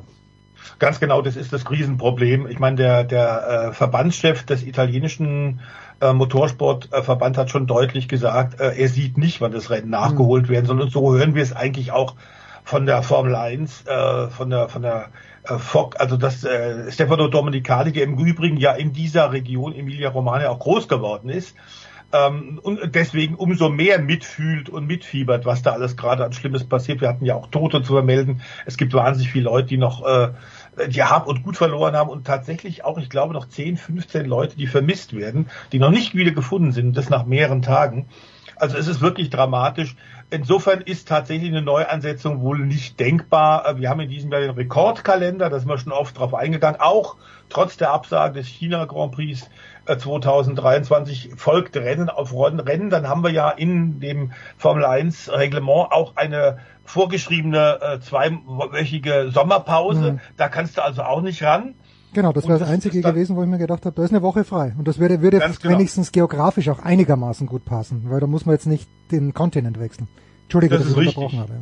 Das ist richtig, aber das ist, glaube ich, tatsächlich Kontinent wechseln. So nachhaltig ist die Formel 1 noch nicht, dass man darauf Rücksicht nehmen müsste. Ich fürchte, und das ist wirklich schade, weil diese Rennstrecke ist toll. Diese Begeisterung ist fantastisch.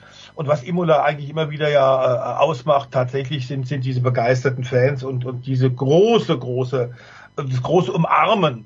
Es ist wirklich völlig egal, ob es die Superbikes sind, ob es die Formel 1 ist, ob es tatsächlich DTM ist, MotoGP. Es ist grandios und da muss man eigentlich hin, ganz abgesehen natürlich von gut Essen und Trinken natürlich auch in der Gegend, was dann immer entsprechend mitschwingt. Ich weiß, wenn ich immer da war und bin über viele Jahrzehnte ja auch immer wieder gerne hingefahren. Ich habe hinterher gewaltig eingekauft noch am Samstag nach dem Qualifying und am Sonntag dann, bevor ich zurückgefahren bin. Meine Frau hat immer gesagt, so, was hast du mitgebracht? Pilze, Nudeln, Wein, was haben wir denn da noch alles? Da wurde immer genau gecheckt und wenn ich da mit leeren Händen gekommen bin, gab es eine richtige Brause. Ja, ich dachte eher, dass dass du gesagt hast, du hast da richtig reingehauen und musstest dann mal eine ganze Woche fasten, nachdem du zurückgekommen bist aus. Das wäre gut gewesen auch, ja. Ich habe es dann nicht gemacht und bin dann wahrscheinlich auch nicht wie du vorbildlich aufs Rad gestiegen. Habe ich nicht gemacht. Ja, schauen wir mal, wie vorbildlich. Ich kämpfe noch mit mir. Jetzt gibt's die besondere Situation in diesem Jahr, dass wir unfassbar viele Rennen haben, dass wir Sprintrennen haben und The Voice kommendes Wochenende schon. Und ich habe eigentlich den Monte Carlo Grand Prix immer mit einem Donnerstag Feiertag verbunden. Jetzt hat man hier, glaube ich, hier an dieser Stelle schon thematisiert, dass in Monte Carlo, weil es eben ein Stadtkurs ist, weil man den Verkehr jetzt nicht noch einen Tag länger lahmlegen möchte, das erste Training, früher war es ja so, Donnerstag, Samstag, Sonntag, glaube ich, wenn ich mich richtig erinnere, genau, und Freitag war frei. Jetzt ist es Freitag, Samstag, Sonntag. Das macht auf jeden Fall Sinn, aber diese schöne Tradition mit dem Feiertag ist irgendwie abhanden gekommen. Ist das wurscht oder ist das etwas, wo wir ein kleines bisschen, trauern ist ein großes Wort, aber was einfach irgendwie gelebt war? Ja, das ist schon was für Traditionalisten, die nun seit dem seligen Heinz Brüller Formel 1 immer verfolgt haben. Und das sind ja dann schon doch einige Jahrzehnte. Denen fehlt da schon irgendwas, finde ich. Ich habe mit ein paar Leuten auch in den letzten Jahren immer wieder über das Thema gesprochen. Wir finden das schade, aber wir finden das in Zeiten des Profisports tatsächlich, wo du Fernsehzeiten brauchst, verlässliche TV-Partner, die gerne diesen Freitag, Samstag, Sonntag-Rhythmus haben. Ich finde es nachvollziehbar, dass man jetzt tatsächlich das auch kompakter hält und den Donnerstag eben tatsächlich als normalen Tag lässt. Freitag, Samstag, Sonntag jetzt auch in Monaco. Aber tatsächlich, ein bisschen schade ist es schon. Wir sind ja dann doch hier und da etwas nostalgisch. Auf jeden Fall. Und wir sind natürlich ganz große Nostalgiker, wenn es zur MotoGP kommt, wo wir sagen, ja, Marc Marquez, warum nicht? Warum soll er nicht wieder zurückkommen? Und wir hatten ja beim Sprintrennen am Samstag den 5. Platz. Warte, ich muss mal kurz nachschauen. Ich bin mir fast sicher. Marc Marquez 5. Am Samstag beim Sprintrennen. Jorge Martin hat gewonnen auf der Ducati. Und am Sonntag ist er dann aber wieder rausgeflogen, Marc Marquez, weil The Voice, die Honda unfahrbar war. Was ist jetzt schon wieder mit der Honda? Naja, er hat tatsächlich jetzt, und das ist ein gutes Zeichen, dass es vorangeht, tatsächlich auf das Kalex-Chassis, den Kalex-Rahmen aus Deutschland gesetzt. Genau wie Juan Mir. Beide sind allerdings am Sonntag abgeflogen, du sagst es. Aber er hat natürlich typisch Marquez auch hinterher gesagt, nachdem er ja 6 bis 8 Wochen gar nicht mehr auf dem Motorrad saß, und zwar nicht auf einem Rennmotorrad, sondern auf gar keinem Motorrad. Ja. Kam er tatsächlich und ist im Qualifying gleich mal in die erste Reihe gefahren. Ist unfassbar. Man muss immer wieder vergleichen, wo da die anderen Honda-Fahrer stehen. Und zum Beispiel an Juan Mir war Weltmeister. Das sind Leute, die das durchaus können, aber eben nicht mit diesem Bock. Dass natürlich auch dieses Kalex-Chassis noch ein bisschen Einstellungsmöglichkeiten bietet, die man jetzt beim Ersteinsatz noch nicht hat ausschöpfen können, ist völlig klar. Marc Marquez hat deutlich gesagt, bei dieser phänomenalen Rückkehr, die wieder mal zeigt, warum er so ein bisschen der Außerirdische ist, hat Sachen gemacht, die gehen eigentlich gar nicht. Die sind gegen jegliche Ratio und auch gegen jegliche Physik. Er macht es trotzdem möglich. Hat ja um Platz 2 gekämpft am Sonntag, bevor er dann tatsächlich rausgerutscht ist, abgeschossen wurde. Aber klar ist auch, er sagt, mir ist sowas, ein Kampf um Platz 2 und dann ein Ausfall, lieber als auf Platz 10 ins Ziel zu rollen. Wir haben also tatsächlich einen Fortschritt gemacht. Ich glaube, das hängt auch an dem Chassis von Kalex aus Böblingen in Süddeutschland zusammen, dass Honda ja zähneknirschend in Auftrag gegeben hat, um Marc Marquez, der Ende des Jahres einen auslaufenden Kontrakt hat und den Honda unbedingt braucht, auch in Zukunft, bei dem sie Himmel und Hölle in Bewegung setzen werden und jede Summe bezahlen werden, die er aufruft. Die wollen den natürlich jetzt das Ganze nicht verleiden. Und er hat sich extra definitiv dezidiert gewünscht, ich möchte so ein anderes Chassis, wie im Übrigen im Fahrerlager mehr und mehr tatsächlich jetzt auch Fahrer, die momentan Schwierigkeiten haben, wie der Local Hero in Le Mans, Fabio Quartararo, der träumt offen von einer KTM, ist da ein paar Mal dieses Jahr wieder und auch jetzt am vergangenen Wochenende auf dem Circuit Bugatti vor 200.000 begeisterten Fans hinterhergefahren, hat gesehen, was diese KTM auch kann und der sagt, das ist Wahnsinn, also das ist sensationell, so ein Motorrad würde ich gern mal fahren. Das ist ja auch ein schönes Kompliment für die Österreicher. So, ja, aber kannst du mir das bitte erklären, dieses Kalex-Chassis, ist das exklusiv für Honda hergestellt oder wenn Yamaha um die Ecke kommt, würden die es auch an Yamaha verkaufen oder hat Honda da Exklusivrechte drauf? Also auf das Ding hat Honda sicherlich Exklusivrechte, okay. Aber bei Yamaha ist das Problem mitnichten das Chassis. Okay. Das ist relativ gut, sondern die haben tatsächlich ein Problem, im letzten Jahr mit der Leistung. Jetzt haben sie mehr Leistung gefunden.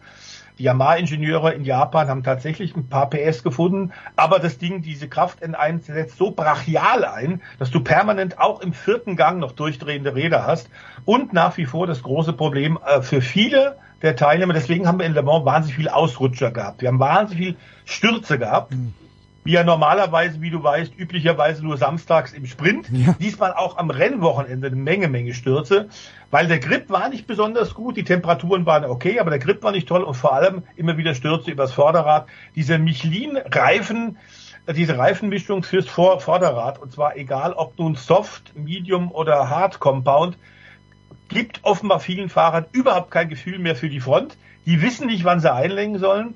Die haben überhaupt keine Rückmeldung und das scheint momentan das Hauptproblem zu sein. Quartararo hat das gut gelöst im Rennen, ist am Ende tatsächlich, ich glaube, 7. geworden. Das ist in Ordnung, aber ist natürlich für einen ehemaligen Weltmeister, vor allem vor heimischem Publikum, beim 1000. Moto Grand Prix viel zu wenig. Juan Mir ist rausgeflogen, Marc Marquez ist rausgeflogen, Pecco Bagnaia ist rausgeflogen, Maverick Viñales ist rausgeflogen und gewonnen hat jemand aus dem Team vom Dottore. Sehe ich das richtig, der Voice? Marco Bezzecchi auf der Ducati gewonnen, also ich sage mal so, sogar vom Zeitabstand her, wir hatten ja schon Rennen, wo glaube ich die ersten 10 innerhalb von 1,5 Sekunden, ja, vielleicht nicht ganz, aber von 3 Sekunden gekommen sind. Solider Vortrag mit 4 Sekunden Vorsprung. Da wird Valentino Rossi zu Hause einen Flascherl Almdudler aufgemacht haben, wenn er nicht an der Strecke war. Er war an der Strecke, aber nicht in Le Mans, sondern er ist selber gefahren an dem Wochenende in Brands Hatch in der GT World Challenge als BMW-Werkfahrer und ist zum ersten Mal aufs Podium gefahren, als Zweiter. Also er wird da selbst auch, der Altmeister, besser und besser auf 4 Rädern. Insofern glaube ich, er wird 3 Almdudler aufgemacht haben. A, wegen der Erfolge seiner Mannschaft, seiner Teams, und eben Marco Bezzecchi, der mit diesem souveränen Sieg auch die WM-Tabellenführung übernommen hat, aber natürlich auch wegen seinem 2. Platz im BMW M4. Ein Wort noch zu Jonas Folger. 13. Platz, ist das schon ein Erfolg, einfach mal ins Ziel gekommen zu sein bei diesem Rennen? Ja, das ist das beste Ergebnis für ihn als Ersatzfahrer. Wir sollten ja nochmal darauf hinweisen, der ist nur kurzfristig eingesprungen, weil wir da eine Menge verletzte Piloten haben. Hat das wunderbar gemacht. Nun sind tatsächlich 6 Fahrer vor ihm gestürzt.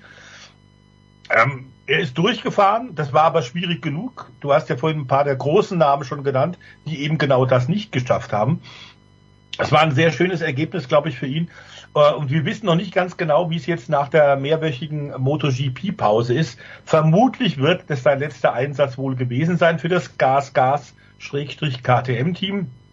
Er wird aber weiter für die arbeiten als Tester und ich glaube, die haben so viel gute Rückmeldungen von ihm bekommen. Also ich glaube, er hat wahnsinnig viel gelernt, wie sich das Bike jetzt im Rennmodus verhält. Und er wird weiter Teile testen.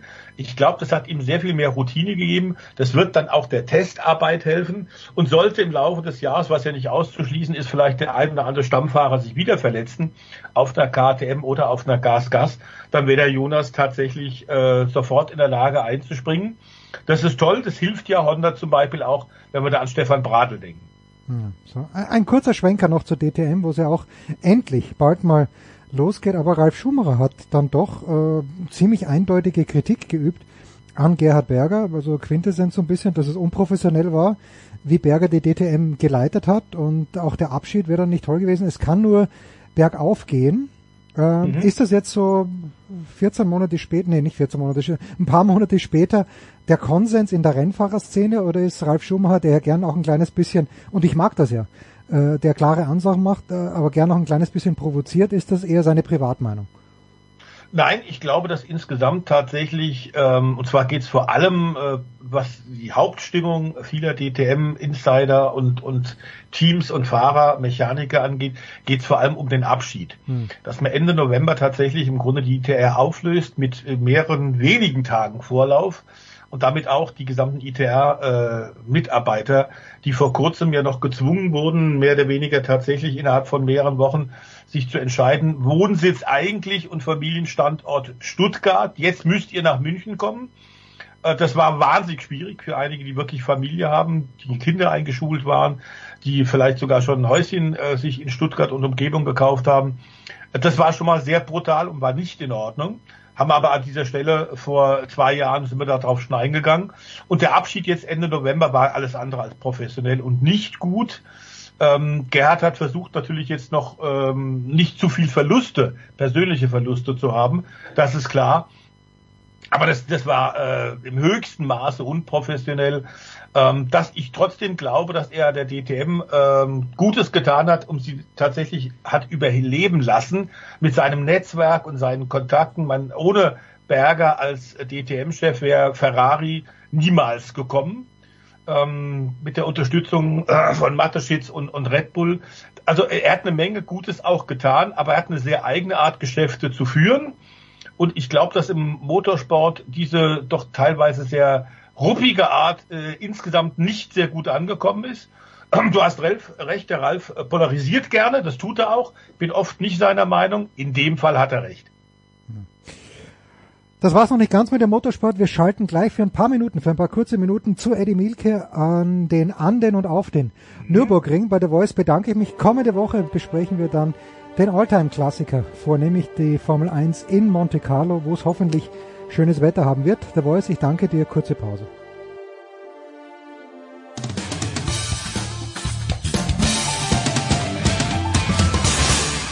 Hier ist Nils Giffey und ihr hört Sportradio 360. Herrschaften, den Motorsport, den nehmen wir heute gestückelt auf, denn er ist schon am Nürburgring, die 24 Stunden, es ist Donnerstag, kurz vor Mittag und Edgar Mielke ist schon am Start. Du kommentierst ab 12.55 Uhr. Eddie, worauf dürfen wir uns freuen und wo werden wir dich hören überhaupt? Ja, im Livestream, im offiziellen, der in diesem Jahr erstmals auch auf unserer Run-Racing-Seite auf ran.de laufen wird. Aber der Stream ja seit vielen, vielen Jahren bekannt, offiziell. Und das wird auf jeden Fall eine heiße Nummer. Letztes Jahr hatten wir ja ein paar Millionen Viewer.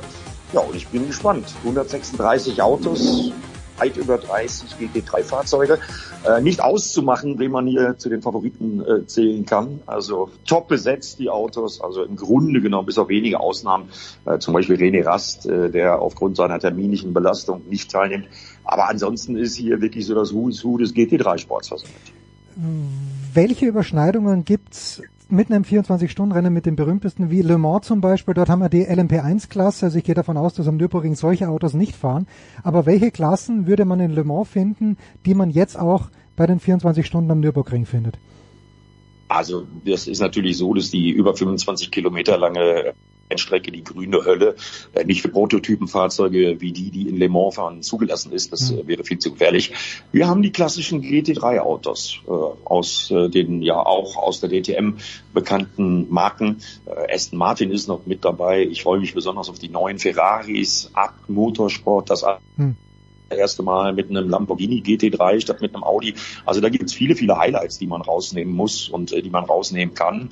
Und wer sich das bei uns im Stream anguckt, der wird auf jeden Fall bestens informiert, da bin ich sicher. Heute 13 Uhr, aber das eigentliche Rennen beginnt wann? Das eigentliche Rennen beginnt am Samstag um 16 Uhr, aber der heutige Tag, klar, man muss das natürlich ausnutzen, das schöne Wetter. In der Eifel ist es zwar, wenn man im Wind steht, empfindlich kühl, aber es ist sonnig und es ist trocken. Und es gibt ja noch einige Teams, die sich noch fürs morgen Abend stattfindende Top-Qualifying qualifizieren müssen. Da sind noch nicht alle Favoritenteams drin. Zum Beispiel der vom Manthey Racing eingesetzte Grello, der berühmte Porsche. Aber auch andere, die sich da noch qualifizieren müssen. Also so richtig packend wird es dann morgen gegen Abend mit dem Top-Qualifying, was ja bei den Fahrern besonders beliebt ist, weil dann haben nämlich die schnellen Leute auf ihren GT3-Autos wirklich freie Fahrt. Also keine langsamen Fahrzeuge, die sie eventuell behindern, sondern dann können sie es richtig krachen lassen auf den wohl faszinierendsten 25,3 Kilometern der Welt. In der Tat. Jetzt sprichst du das schöne Wetter an. Die Eifel ist aber auch, glaube ich, bekannt dafür, dass es gern mal nass ist. Was ist für das Wochenende zu erwarten? Also ich sitze in der Steiermark, da heißt 25 bis 30 Grad Samstag, Sonntag. Ist das auch die Prognose für den Nürburgring? Ja, was die Temperaturen angeht, leider nicht. Also da sehe ich hier eine 15 bzw. 19 am Sonntag. Aber was ich auch sehe, ist, dass es nicht regnen soll. Und das wäre ja schon mal ein Fortschritt.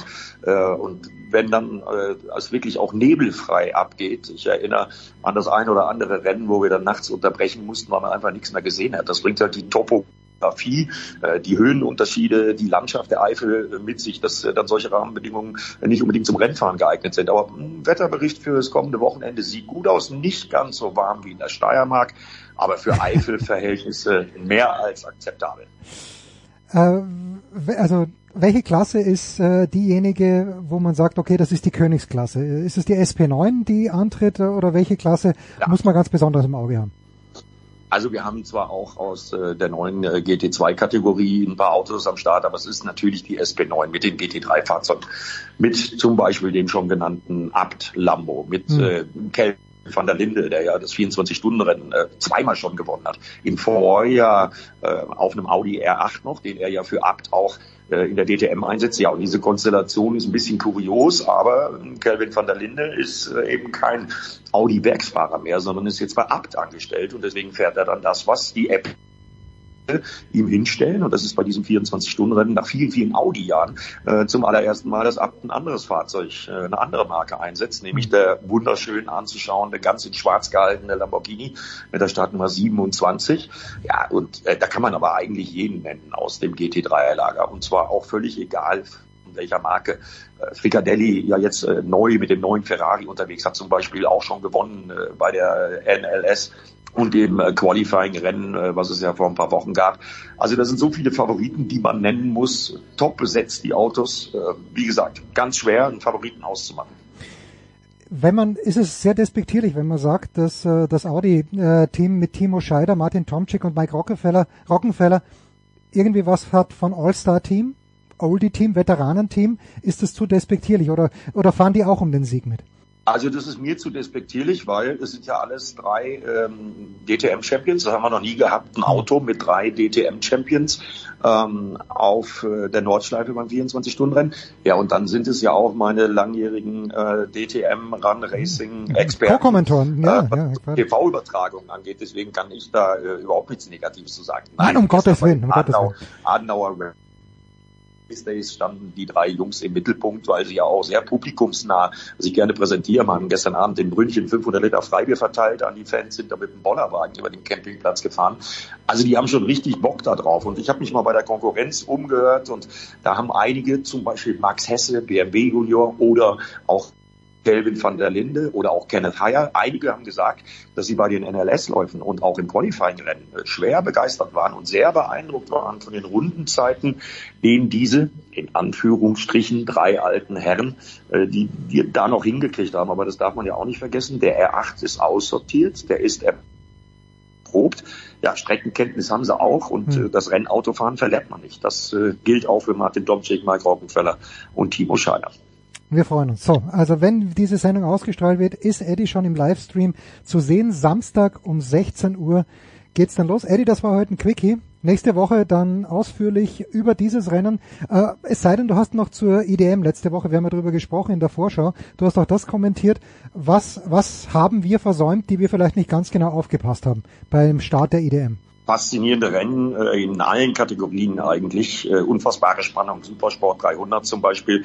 Aber vor allen Dingen haben wir einen Honda-Sieg gesehen vom Florian Alt. Florian Alt hat ja die Marke gewechselt, fährt keine BMW mehr, sondern fährt jetzt bei Jens Holzhauer im Honda-Team. Und dadurch, dass Ilja Michalczyk, der zweite große Favorit in der IDM, gestürzt ist, hat Florian Alt das Ding nach Hause gefahren und nach vielen, vielen Jahren Honda-Siegespause in der IDM tatsächlich das zweite Superbike-Rennen gewonnen.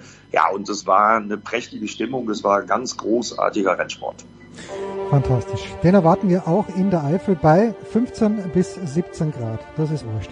Eddie, ich danke dir herzlich. Wir machen eine kurze Pause. Big Show 610.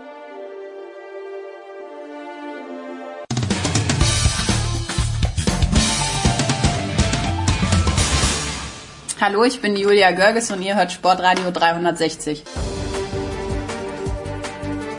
Wie immer eher.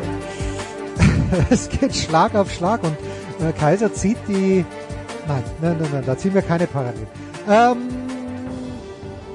Folgendes, Sebastian. Letztes Jahr, du erinnerst dich, wir waren beide in Wimbledon und Matteo Berrettini hat ja kurz vor Beginn, ist als einer der Favoriten nach London gekommen und dann hieß es ja leider, Berrettini Corona-positiv getestet. Er hätte spielen dürfen, wenn ich es richtig verstanden habe, hat dann aber entschieden, dass er nicht spielt. So. Und jetzt lese ich am letzten Sonntagabend zuerst bei Twitter, ich glaube Peter Ahrens war irgendwie so, oh mein Gott, Remco. Dann schreibst du mir, das war's dann auch mit Evenepoel. Ich gehe natürlich panisch sofort in die in dieses verrückte Internet, sehe Evenepoel positiv getestet, denke mir natürlich, scheiße. Jetzt hat der natürlich auch geschummelt und Doping und was weiß ich. Dann war es unter Anführungszeichen nur Corona. Und ich frage dich jetzt nach einer dreiviertelstündigen Einleitung, Sebastian, ist es zwingend, dass man aussteigen muss aus dem Peloton, wenn man Corona hat? Oder, weil es sind ja mittlerweile schon 14 Leute, offenbar ist es zwingend. Aber warum ist das so? Das ist eine verdammt gute Frage, die man irgendwie überhaupt nicht beantworten kann. Keine Ahnung, warum der Radsport sich jetzt gerade wieder selbst abschafft. Also es wird ein Bild vermittelt, dass nur im Radsport Corona auftaucht. Ja, stimmt. Ich habe es nirgendwo anders gehört, ja. Ja, ist wirklich so. Also keiner testet mehr. Also die Bundesliga testet nicht. Also ist mir zumindest nicht bekannt. Also mir kann ja keiner erzählen, dass alle Fußballspiele ohne Probleme über die Bühne gehen, weil alle negativ sind. Nur beim Radsport werden positive Fälle entdeckt. Also das kann mir kein Mensch erzählen. Oder Tennis wird auch gespielt und alles ist gut. Nur Fußball eben nicht. Also insofern nur Radsport eben nicht. Und das erschließt sich mir nicht. Also ich weiß nicht, warum jetzt in der Zeit, wo ja offiziell auch ist, man muss nicht in Isolation, man muss sich nicht mehr melden, man kann ganz normal weiter seinem Job nachgehen, das betrifft ja die ganze Welt. Warum jetzt der Radsport wieder so eine Ausnahme bildet und das Treiben verrückt macht. Die haben ja dann auch Maskenpflicht für alle die eingeführt, die mit Fahrern zu tun haben, was befolgt wird oder auch, wenn man es sich im Fernsehen anguckt, auch teilweise nicht befolgt wird, weil es die Maske eben eigentlich nicht mehr gibt. Also an das Ablegen der Maske hat man sich ja logischerweise sehr schnell gewöhnt. Und deswegen, ich habe keine Ahnung, warum der Radsport freidreht und sich im Grunde genommen des Sportlichen beraubt und jetzt wir eine Tour de farce im Grunde genommen haben, weil das hat er jetzt also egal wie die Tour ausgeht, also oder der Giro ausgeht, das hat natürlich mit dem eigentlichen wahren Giro nichts mehr zu tun. Das ist eigentlich nur noch schlimm. Ja, ich hab möglicherweise eine Theorie, dass man sagt, okay, Corona greift ja die Atemwege an und vielleicht ist der Radsport wirklich die Disziplin, wo man um die Gesundheit der Fahrer fürchten muss. Könntest du dieser Theorie was abgewinnen? Naja, jede Sportart... ja, aber ein 100-Meter-Läufer ist was anderes, als ob ich mich bei Regen und Schnee aufs Radl setze. 90 Minuten Fußball spiele, dann kann das auch was. Ja. Oder Tennis spielt 3,5 Stunden, also kann ich mich jetzt nicht mit anfreunden. Also das ist für mich, wie gesagt, ein Unding, wem es schlecht geht, der verlässt den Giro also egal, ob er jetzt Corona hat oder eine schwere Erkältung hat oder gegen eine Hauswand fährt, der ist raus. So, ich sage ja nicht, dass alle die Corona haben, weiterfahren müssen. Wenn es ihnen schlecht geht, müssen sie natürlich raus und müssen natürlich genauso behandelt werden.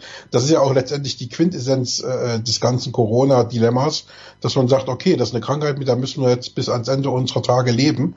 Die gibt's halt nun mal, die ist halt auf der Liste der Krankheiten dazugekommen. Und wenn man die hat, dann muss man sie halt behandeln. So, aber ich bin noch nie positiv getestet worden. Ich gehe aber felsenfest davon aus, dass auch ich irgendwann Corona hatte. Ich weiß es bloß nicht. So. Ne, und so wird es wahrscheinlich allen gehen. Ja, gerade jetzt, wo ja die Durchseuchung erreicht ist. Also insofern glaube ich, dass es der Radsport da mächtig übertreibt. Also wenn sich einer nicht wohlfühlt und es geht nichts mehr, dann verlässt er halt den Giro. Aber alle sagen sie, oder die meisten zumindest, die sind fit, sie hätten weiterfahren können und so wie es halt im normalen Berufsleben auch ist. Ne? Also es gibt ja keine Pflicht mehr, sich zu melden oder das anzuzeigen gar oder also die Zeiten sind dann zum Glück vorbei. Also insofern, ich verstehe es nicht, also ganz ehrlich. Okay, so. Letzte Woche, als wir gesprochen haben, da war unser, der mir unbekannte Norweger, Andreas Leknesund, in Führung. Er ist immer noch ganz gut dabei. 35 Sekunden nur hinter Geraint Thomas. Aber unser alter Freund Primož Roglič auf Platz 2, nur 2 Sekunden hinter dem Gesamtführenden und du kannst auch gleich was sagen zu Lennart Kemna, der 1,52 dahinter, also 1,50 hinter Roglič. Das dünkt mich ein kleines bisschen viel, wenn es um das rosa Trikot geht. Naja, wir haben ja noch die Berge, ne? Also ist ja jetzt nicht so, dass der Giro jetzt schon gelaufen ist, sondern wir sind ja da noch mittendrin und wie gesagt, das Feld der Favoriten hat sich ja nun ausgedünnt und deswegen glaube ich schon, dass man jetzt vielleicht nicht mit Geraint Thomas am Ende ganz vorn rechnen kann, aber Primož Roglič, wenn er sich jetzt auch nicht noch rausnehmen lassen muss, darf durch Corona, dann glaube ich, dass der das Ding gewinnen wird.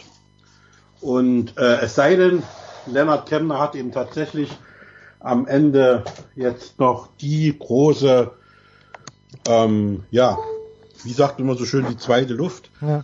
Also ist natürlich kein großer Rückstand, gerade wenn jetzt eben die Berge erstmal richtig anfangen. Also letztendlich sind jetzt gerade mal 11 Etappen ja. Also wir haben die Hälfte des Giros hinter uns und ich glaube, das Terrain von Lennart Kemna kommt noch. Und ehrlicherweise auch das von Roglič und Almeida. Also schauen wir mal. Vorteil ist mit Sicherheit, dass Lennart Kemna jetzt weiß, er ist der Kapitän. Nur für ihn wird gefahren bei Bora Hansgrohe, nachdem ja nun auch Alexander Vlasov raus ist. Deswegen. Also ich halte es nicht für unmöglich, dass Lennart die 1,52 noch killt. und da ganz oben angreifen kann. Aber wie gesagt, das ist alles in Coronas Hand. Also es kann sein, dass wir jetzt reden und dann strahlst du heute Abend die Sendung und in der Zwischenzeit ist aber schon alles das, was wir jetzt reden, Makulatur, weil Rocklitz, Almeida und Kemna positiv sind und dann tatsächlich vielleicht Leknesund die Tabelle anführt, weil der Einzige ist, der nicht positiv getestet ist. Keine Ahnung, ich weiß nicht. Also gehen wir davon aus, wenn alle tatsächlich, was ich jetzt mir bei den Quoten der letzten Tage nicht vorstellen kann, gesund durchkommen, dann glaube ich, dass in den Bergen Rocklitz, Almeida und Kemna die drei sind, auf die man achten muss. Tja. Was wir wissen, und das können wir jetzt wirklich schon sagen, Pascal Ackermann hat gestern die 11. Etappe gewonnen, Millimeter Entscheidung, endlich ein Sieg. Was bringt so ein Etappensieg eigentlich dem Team? Gibt's da pro Etappe dann ein Preisgeld von 100.000 € und das bekommt eben dann aufgeteilt das ganze Team? Oder wie ist das geregelt? Also natürlich Prestige für Ackermann, überhaupt keine Frage, auch fürs Team, aber gibt's da auch irgendwelche finanziellen Goodies? Ja, die gibt's, glaube ich, sogar bis Platz 20 runter. Okay. Also wie jetzt beim Giro, das Preisgeld müsste ich jetzt raussuchen. Nee, ist das okay, aber ich wollte nur wissen, ob generell. Bei der Tour de France ist, glaube ich, für einen Etappensieg 11.000 €. Okay. Und das ist natürlich erstmal individuell an diesen Sportler gebunden, der diesen Erfolg einfährt. Das geht dann runter bis, ich glaube, 200 € für Platz 20 oder so. Und es wird alles mit Preisgeldern überschüttet. Also jeder Tag in irgendeinem Wertungstrikot gibt Geld. Ich glaube, wenn du jetzt das grüne Trikot trägst, kriegst du 350 € pro Tag. Wie gesagt, die Platzierungen bei Wertungen, die Platzierungen im Gesamtklassement in den einzelnen Wertungen, in der Gesamtwertung dann praktisch auch. Also da gibt's Geld für alles im Grunde genommen. Aber es stimmt, das Geld, das geben die Fahrer alle in einen großen Topf. Und das wird dann am Ende unter allen diejenigen, die an diesem Rennen beteiligt waren, aufgeteilt. Also nicht nur unter den 8 Fahrern bei einer Grand Tour zum Beispiel, sondern auch unter allen Betreuern, Masseuren, sportlichen Leitern, Busfahrer, also alles, die dabei sind. Und ich glaube, das wird auch von Team zu Team unterschiedlich gemacht. Manche machen das eben wirklich pro Rundfahrt. Und manche machen das eben wirklich am Jahresende, wo dann eben ein riesiger Topf ist und wo dann eben am Jahresende unter allen, die in dem Team, keine Ahnung, wenn du im Team 25 Fahrer hast, dazu noch genauso viele Betreuer, Ärzte, was weiß ich nicht alles. Also dann wird das eben ich spinne jetzt mal durch 50 geteilt, ja, klar. Durch 60, wenn du jetzt das Office noch mitnimmst und so. Also das bekommt also dann im seltensten oder überhaupt nie der Fahrer, der es errungen hat, ganz allein. Deswegen, wenn du 500.000 bekommst für einen Tour de France Sieg zum Beispiel, dann wandert das genauso in den großen Pool rein und da haben dann natürlich am Ende logischerweise alle was davon. Das bekommt also jetzt letztes Jahr Jonas Vingegaard nicht alleine, sondern eben diese 500.000 € wandern eben in einen großen Topf.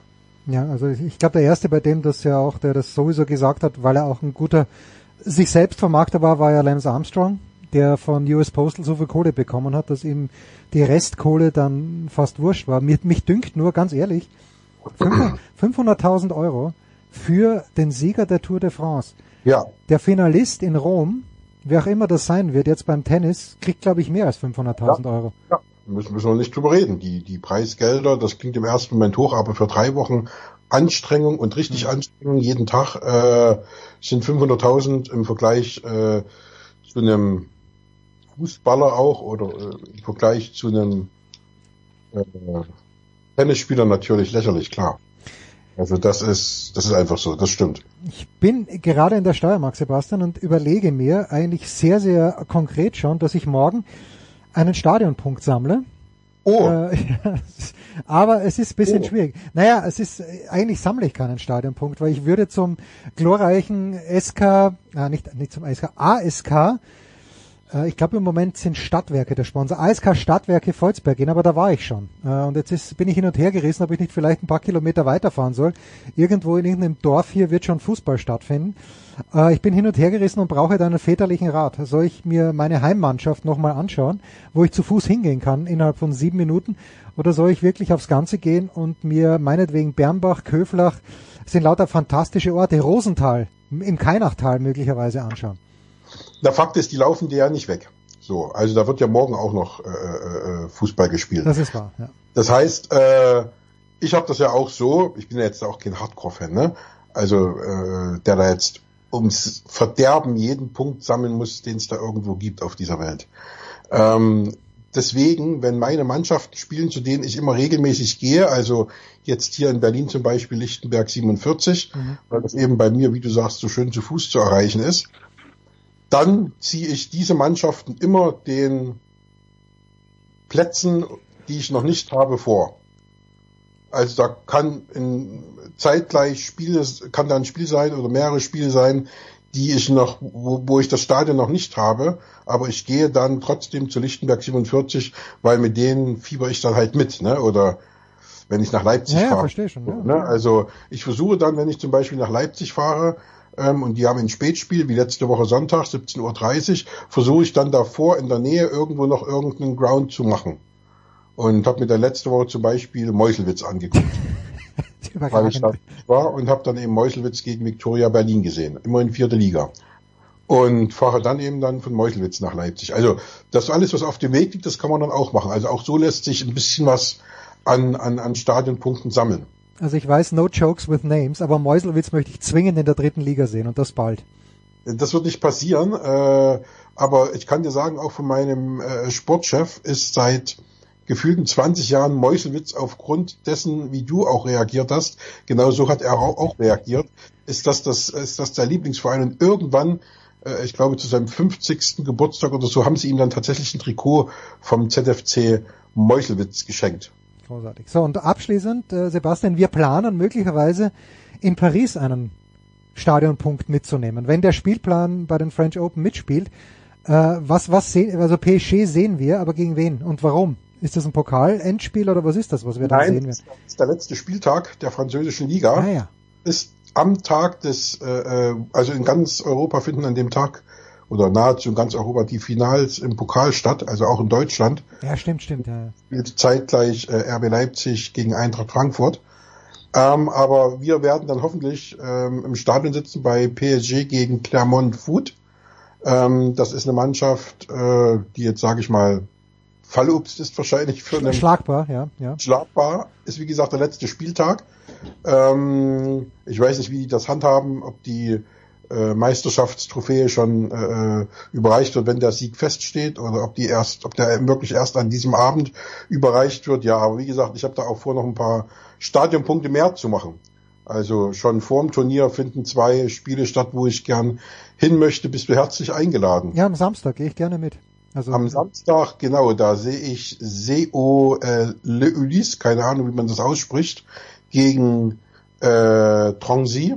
Ja, bitte. Das ist die 3. Liga Paris-Île-de-France, National 3. Und am Freitag spielt Atletico Paris. Gibt's auch gegen LB Châteauroux. Châteauroux kenne ich von der Tour de France, da war ich mal. Und das Stadion heißt Stade Pelé. Also das ist besonders spannend. Also für mich die Nummer 2 wahrscheinlich auf den Stadien, die ich sehen möchte. Das Nummer 1 Stadion ist natürlich das Diego Maradona in Neapel. Aber das machen wir bei nächster Gelegenheit. Das ist doch herrlich. Bei nächster Gelegenheit, genau. Ja, da sind die Tage von Paris schon verplant. Ich freue mich schon drauf, Sebastian. Nächste Woche ist es soweit. Wir fahren beide, du fliegst, ich fahre mit dem Zug Donnerstag hin. Das war's für heute mal mit dem Radsport. Danke, Sebastian. Kurze Pause, Big Show 610.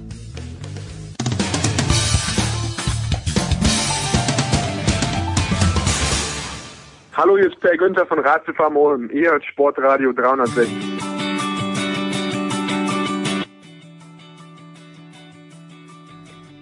Off-Air erfährt man ja manchmal die spannendsten Dinge und gerade vorhin, als ich Thomas Wagner verabschiedet habe ich gesagt, Gregor Biernath wartet schon und er sagt, liebe Grüße an die alte Rothose und wir werden noch Zweiter und schaffen den Aufstieg direkt. Ist das Zweckoptimismus, Gregor? An dieser Stelle haben wir schon oft über den HSV gesprochen. Oder gehst du mit dieser, guten Morgen übrigens, gehst du mit dieser Einschätzung des großen Thomas Wagner überein? Ja, guten Morgen, lieber Jens. Thomas gehe ich immer ein bisschen auf die Nerven, aber immer wenn der HSV spielt und dann zuletzt ja auch nicht so ganz erfolgreich, dann schreibe ich ihm und schreibe immer, mach mir Hoffnung, sag irgendwas Positives, gib mir irgendwelche Gründe, warum wir es schaffen. Das ist irgendwie bei uns so wie so ein kleiner Running Gag geworden und dann schreiben wir uns irgendwie unsere aufbauenden Messages hin und her. Ich könnte mir, keine Ahnung, so wie das da gerade läuft, würde ich ja beim Restprogramm von Heidenheim, die haben, glaube ich, den letzten und vorletzten vor der Brust, sind auch keine Selbstläufer, aber wer weiß, warum soll nicht Heidenheim Erster werden, der HSV Zweiter und Darmstadt Dritter? Da hätte jetzt vor ein paar Wochen keiner gerechnet, könnte ich mir fast auch noch vorstellen. Das, was der HSV die letzten Jahre in der zweiten Hälfte und dann gerade an den letzten Spieltagen erfahren musste, das bekommen dann jetzt ganz zum Schluss doch auch mal Heidenheim und Darmstadt mit.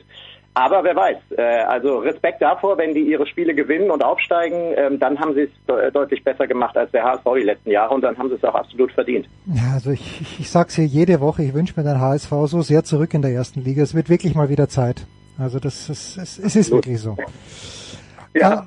PGA Championships, das ist das Thema, das Gregor und ich jetzt kurz tackeln wollen. Und ich habe vor ein paar Wochen mit Günni Zapf, mit der Legende himself gesprochen. Und ich werde jetzt im Grunde genommen das Gleiche sagen, wie ich Günther gesagt habe. Und Günther meinte, nee, ich sehe das falsch. Aber ich finde, wenn man jetzt auf den Golfsport schaut, Gregor, ich habe kein gutes Gefühl im Bauch. Diese Liv-Geschichte, alles, was ich jetzt mitbekomme, und ich war früher natürlich mehr interessiert, als Tiger Woods noch wirklich gut war. Da bin ich wirklich sklavisch 18 und Loch pro Tag vorm Fernseher gesessen. Aber ich schaue da drauf, ich sehe nur Streiterei, irgendwie geht's nur mehr um die Kohle. Für mich ist der Golfsport in keinem guten Zustand. In welchem Zustand ist er für dich, der Profi-Golfsport? Ja, ich glaube, man muss aufhören, sich irgendwie verrückt zu machen.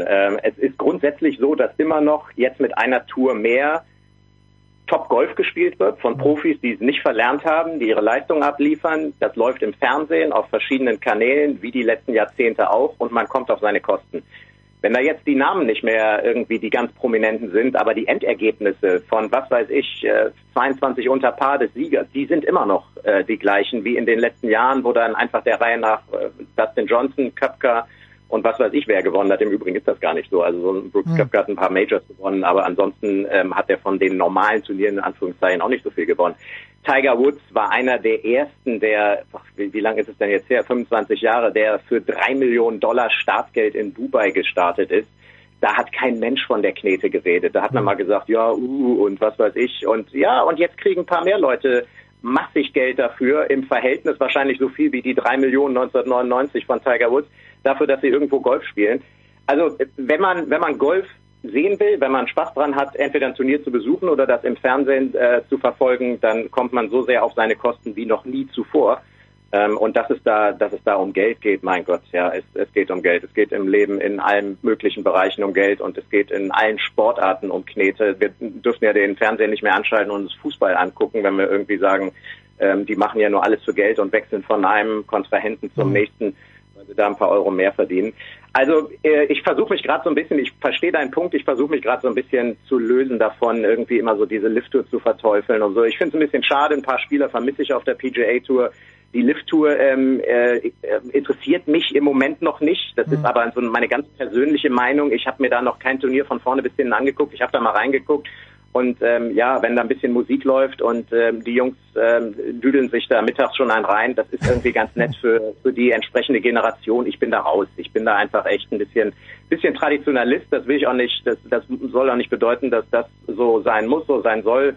Wenn wir junge Leute zum Golf bekommen weltweit, die es irgendwie cool finden, dieses Konzept von Live Golf und die dadurch animiert werden, mit dem Golfen anzufangen, dann ist das super. Ich verteufel die Tour nicht. Sie hat das Ganze ein bisschen umeinander gewirbelt. Das wird auch wahrscheinlich weiterhin der Fall sein. Man wird die ein oder anderen hier und da vermissen und dann mal gucken, ob die Saudis in 3 Jahren auch immer noch Bock haben, da Hunderte von Millionen reinzustecken. Da bin ich eher noch am skeptischsten, was so die Zukunft von dieser Tour angeht. Das fasst übrigens aber auch im Großen und Ganzen zusammen, was Günther gesagt hat. Ja, also Günther Günther und ich. Ja, Günther und du. Ja. Dazu passt, ich bin gerade in der Steiermark, lese wie immer die kleine Zeitung, wenn ich bei meinen Eltern bin, und da ist ein Interview mit dem guten alten Ian Woosnam, der ja mal Weltranglisten-Erster war, hat einmal das Masters gewonnen, und da steht, wie stehen Sie zur neu gegründeten Lift-Tour? Und Ian Woosnam sagt dann, es ist nur eine weitere Tour, die einige Spieler im Herbst ihrer Karriere nützen, um noch einmal richtig viel Geld verdienen zu können. Ich sehe nichts Falsches daran. Schade, dass sich PGA und Lift-Tour nicht einigen können. Das finde ich auch. Vielleicht ist es das, was ich schade finde. Bin ich 100% bei ihm. Also nur mal, sorry, kurz eingeworfen. Ja. Kannst du ein Ausrufezeichen hintersetzen? So ist es. Das ist so ein bisschen, es ist rational, ein bisschen unemotional, aber es ist genau so muss es laufen. Die werden sich irgendwann zusammentun und dann spielt nachher die PGA Tour gegen die Lift Tour, und das wird ein größeres Ding als der Ryder Cup werden. So, und da sind wir jetzt bei meinem nächsten. Da habe ich jetzt ein Problem, weil ich es noch nicht ganz verstanden habe. Vielleicht hätte ich dann doch den Artikel lesen sollen und nicht die Überschrift. Sind Ian Poulter und Sergio Garcia, sind die raus aus dem Ryder Cup für dieses Jahr oder für die nächsten Jahre? Oder wie ist da jetzt im Moment die Gemengelage? Weil die haben die Tour ja verlassen. Ja, also wenn sie, das habe ich jetzt zuletzt tatsächlich auch noch nicht so ganz begriffen, weil ich auch irgendwie ein bisschen müde geworden bin, auf dieser Geschichten, wer darf, wer nicht. Also die Amerikaner werden Ryder Cup nicht spielen, die amerikanischen Liv-Spieler, ich meine, soweit habe ich das irgendwie jetzt schon mal halbwegs auf die Kette bekommen. Und jetzt, wo die europäischen Spieler die European Tour verlassen haben, gehe ich irgendwie davon aus, dass sie dann auch sich nicht qualifizieren können. Sie könnten es dann theoretisch ja noch über die Weltrangliste machen. Das europäische Team stellt 3 Plätze für die Besten der Weltrangliste und 3 der Besten der European Points List zur Verfügung. Dann gibt es ja diese 6 Captain's Picks. Also sie könnten einen Captain's Pick bekommen, theoretisch, und sie könnten sich über die Weltrangliste qualifizieren. Aber wenn sie keine Mitglieder der European Tour mehr sind, dann fallen sie bei diesem European Points List Ranking raus.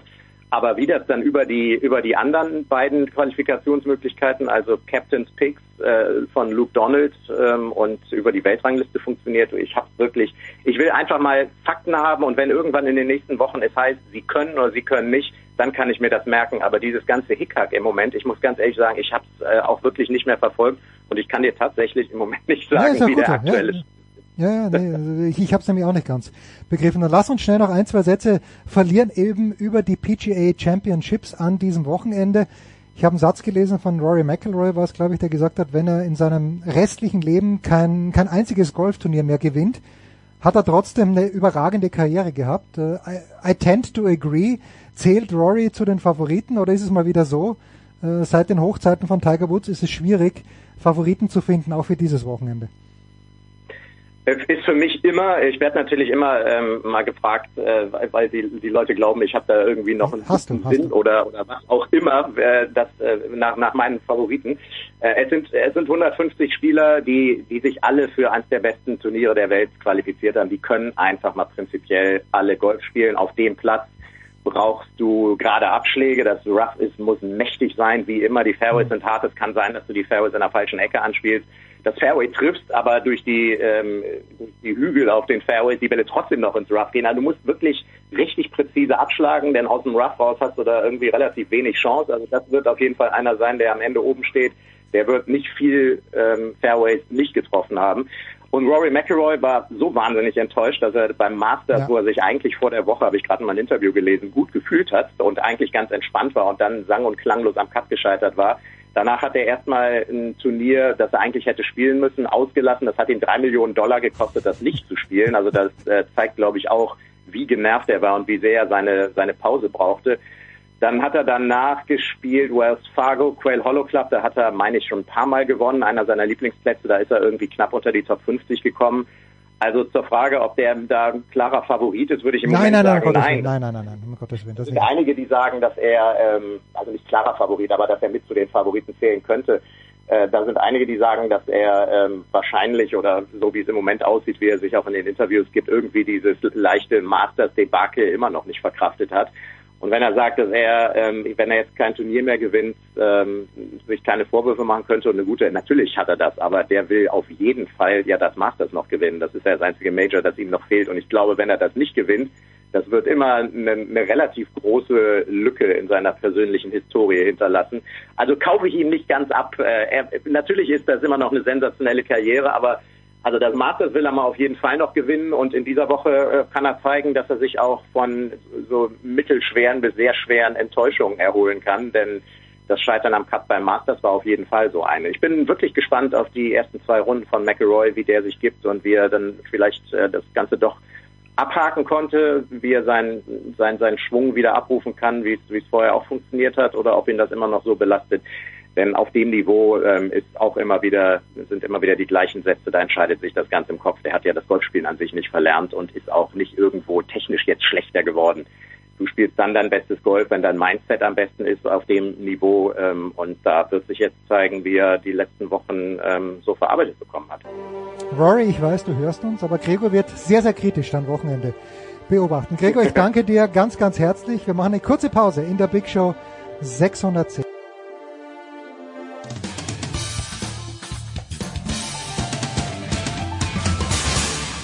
Grüß euch, da ist der Manuel Feller und ihr hört Sportradio 360. So, und weiter geht's in der Big Show 610 mit Jürgen Schmieder und mit Heiko Oldörp. Heiko, du kommst gerade aus dem TD Boston Garden. Es war bereits die 4. Heimniederlage für die Boston Celtics. Wie ist die Stimmung in Boston? Dir ist es wurscht, ich weiß, aber ich weiß nur, dass Dan Lebertard in Miami gerade feiert wie ein Irrer. Mit Recht?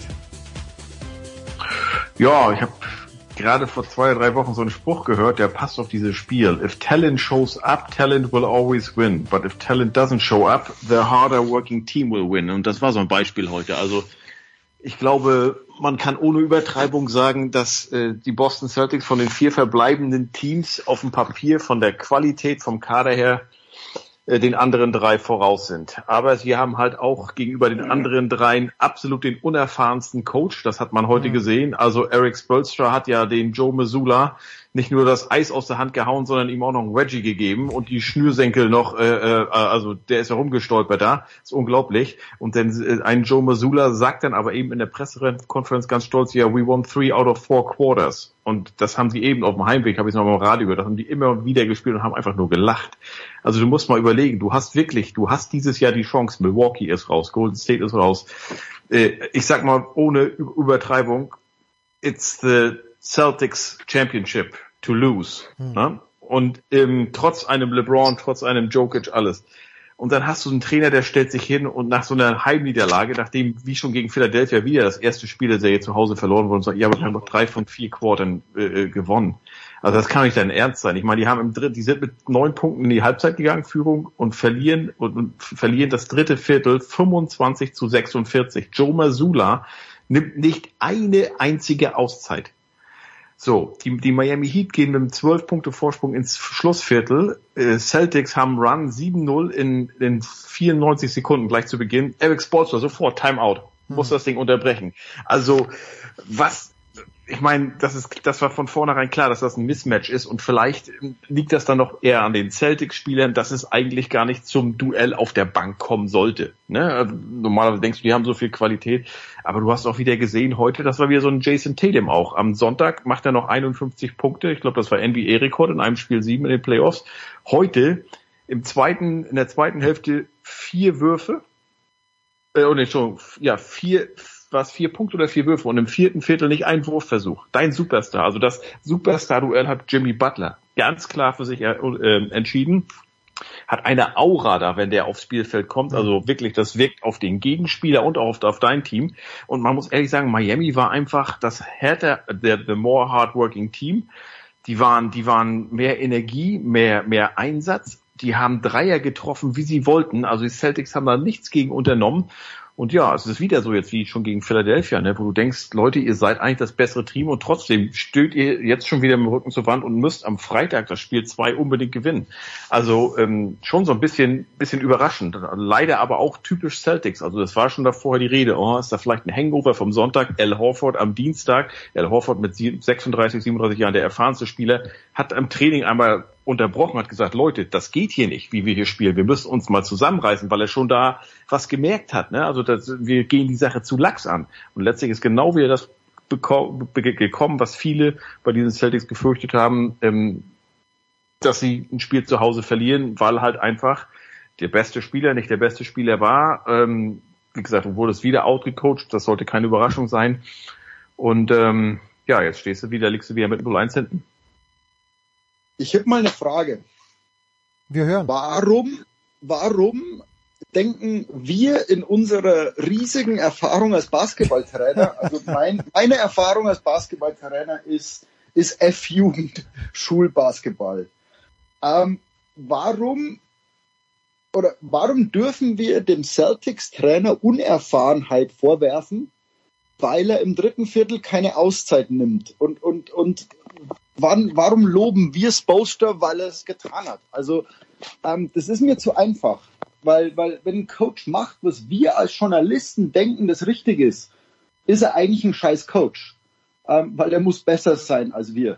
Es ist sein verdammter Job. Und ich frage mich, wenn so jemand tatsächlich keine Auszeit nimmt, ich habe es auch gesehen, ich habe mich auch gewundert, wir machen es uns als Journalisten, glaube ich, zu einfach, wenn wir sagen, naja, der ist halt unerfahren. Also der ist trotzdem ein fucking NBA-Coach. Und der muss sich was dabei gedacht haben. Und ich würde da gern weiterfragen. Hat er ja, also der Jürgen, hat er, also der hat auf der Pressekonferenz gesagt, ja, ich habe ja gleich im ersten Viertel 2 Auszeiten genommen. Und deshalb wollte ich im dritten, also die waren ja schon weg und deshalb hat er da keinen, da sagt er, wenn ich die schon genommen habe. Braucht sie für einen Schluss quasi. Ja, so in etwa. Weil das macht natürlich dann Sinn, also weil ich will den Gedankengang verstehen, weil der ist ja nicht 15 oder irgend sowas. Also der hat ja trotzdem Erfahrung als Basketballtrainer und der hat ja ein Gespür und wenn der sieht, es geht vorbei, dann muss der eine Entscheidung treffen. Und ich finde, das nur mit Unerfahrenheit zu begründen, ist mir zu wenig. Ja, aber er ist ja nicht nur unerfahren, er ist ja nicht nur ein Rookie, obwohl er natürlich letztes Jahr Assistant Coach war von Ime Udoka, aber der ist ja jetzt auch nicht, die Celtics waren ja, wissen wir alle, so ein bisschen in der Notsituation zu Saisonbeginn, also der war ja wirklich bis März hatte er das Interimscoach noch, war ja nur Interimscoach und dann hat er ja, aber das führt doch nicht dazu, dass er keine Auszeit nimmt, oder? Also das ist Nein, aber das Problem hat er schon öfter gehabt. Wo war das, Jürgen? Wo war das? In irgendeinem Spiel, wo sie in Philadelphia verlieren und der hat noch 14 Sekunden auf der Uhr, die sind mit einem hinten und anstatt Auszeit zu nehmen, wo du ja den Ball dann nach vorne kommst, lässt er einfach laufen. Hat sogar 2 Auszeiten noch. Also die verlieren mit 1 oder 2 und er hebt sich die beiden Auszeiten auf für die Busfahrt ins Hotel oder so. Keine Ahnung, wofür. Ist es denkbar? Dann ist er einfach, also dann ist er aber ein schlechter Trainer. Also dann muss ich sagen, schau mal, dann hast du aber ein falsches Gespür für Basketball, mein Freund. Also wenn du solche Sachen, dann machst du dein Handwerk falsch. Ja, aber also Jürgen, das ist, weißt du, dann sag ich, du bist einfach ein schlechter Trainer oder du bist nicht gemacht, NBA-Coach unter diesem Druck zu trainieren, weil du unter Druck Fehler machst. Also jetzt fühle ich mich fast dazu bemüßigt, ihn schützen zu wollen. Also vielleicht sind das auch die Fehler, die man machen muss, um sie nicht mehr zu machen. Ich meine, du hast natürlich auch einen Spoelstra, der war ja auch mal ein junger Dubstar auf der Trainerbank. Allerdings hat der einen Pat Riley im Rücken gehabt, ne? Und hier ist mittlerweile schon die Frage, du sag mal, soll die Celtics vielleicht den Brad Stevens, der jetzt hier President of Basketball ist, der war ja 6 Jahre der Celtics-Coach, sollte man den vielleicht einfach auf die Bank setzen? Dazu, also nicht als Trainer, aber sozusagen als ein bisschen ergraute Immunenz im Hintergrund. Keine Ahnung, aber also das verstehe ich alles. Und by the way, es gibt einen ganz tollen Text, The Tao of Spo, auf die Athletic, über Spoelstra, wie so sein Coaching-Ansatz ist. Und das fasziniert mich immer mehr, also dass ein Coach auch eine Persönlichkeit ist und der muss aber zu den Spielern passen. Und ich finde das ganz lustig, dass es so Spielertrainer gibt. Dann gibt es Spieltrainer. Also ich erinnere mich an Belichick, der hat ja auch manchmal unterm Spiel völlig irre Entscheidungen getroffen, wo du sagst, jetzt hat er uns das Spiel verloren. Und ich finde das ganz spannend, so ein bisschen nachzuschauen, wo denn Schwächen bei Trainern sind. Deswegen fand ich es so spannend, wenn du so mit dass der wiederholt Auszeiten falsch nimmt oder nicht nimmt, ist interessant, weil damit hast du eigentlich seine Schwäche erkannt, ne? Aber es ist ja auch so, Jürgen, du hast jetzt, ich glaube, die Celtics sind jetzt zum 5. Mal in den letzten 7 Jahren im Conference-Finale. Und ich würde sagen, die sind besser als im vergangenen Jahr noch, als sie ja ins Finale gekommen sind sogar. Aber die haben halt einen Rookie auf der Trainerposition, ne? Und wenn du dann halt so ein Spiel wie heute hast, wo wirklich, also die Leute sagen hier, normalerweise sollte es bei dem Kader nicht auf den Trainer ankommen. Weiß ich nicht, ob ich da auch zustimme, weil, ne, also, genau.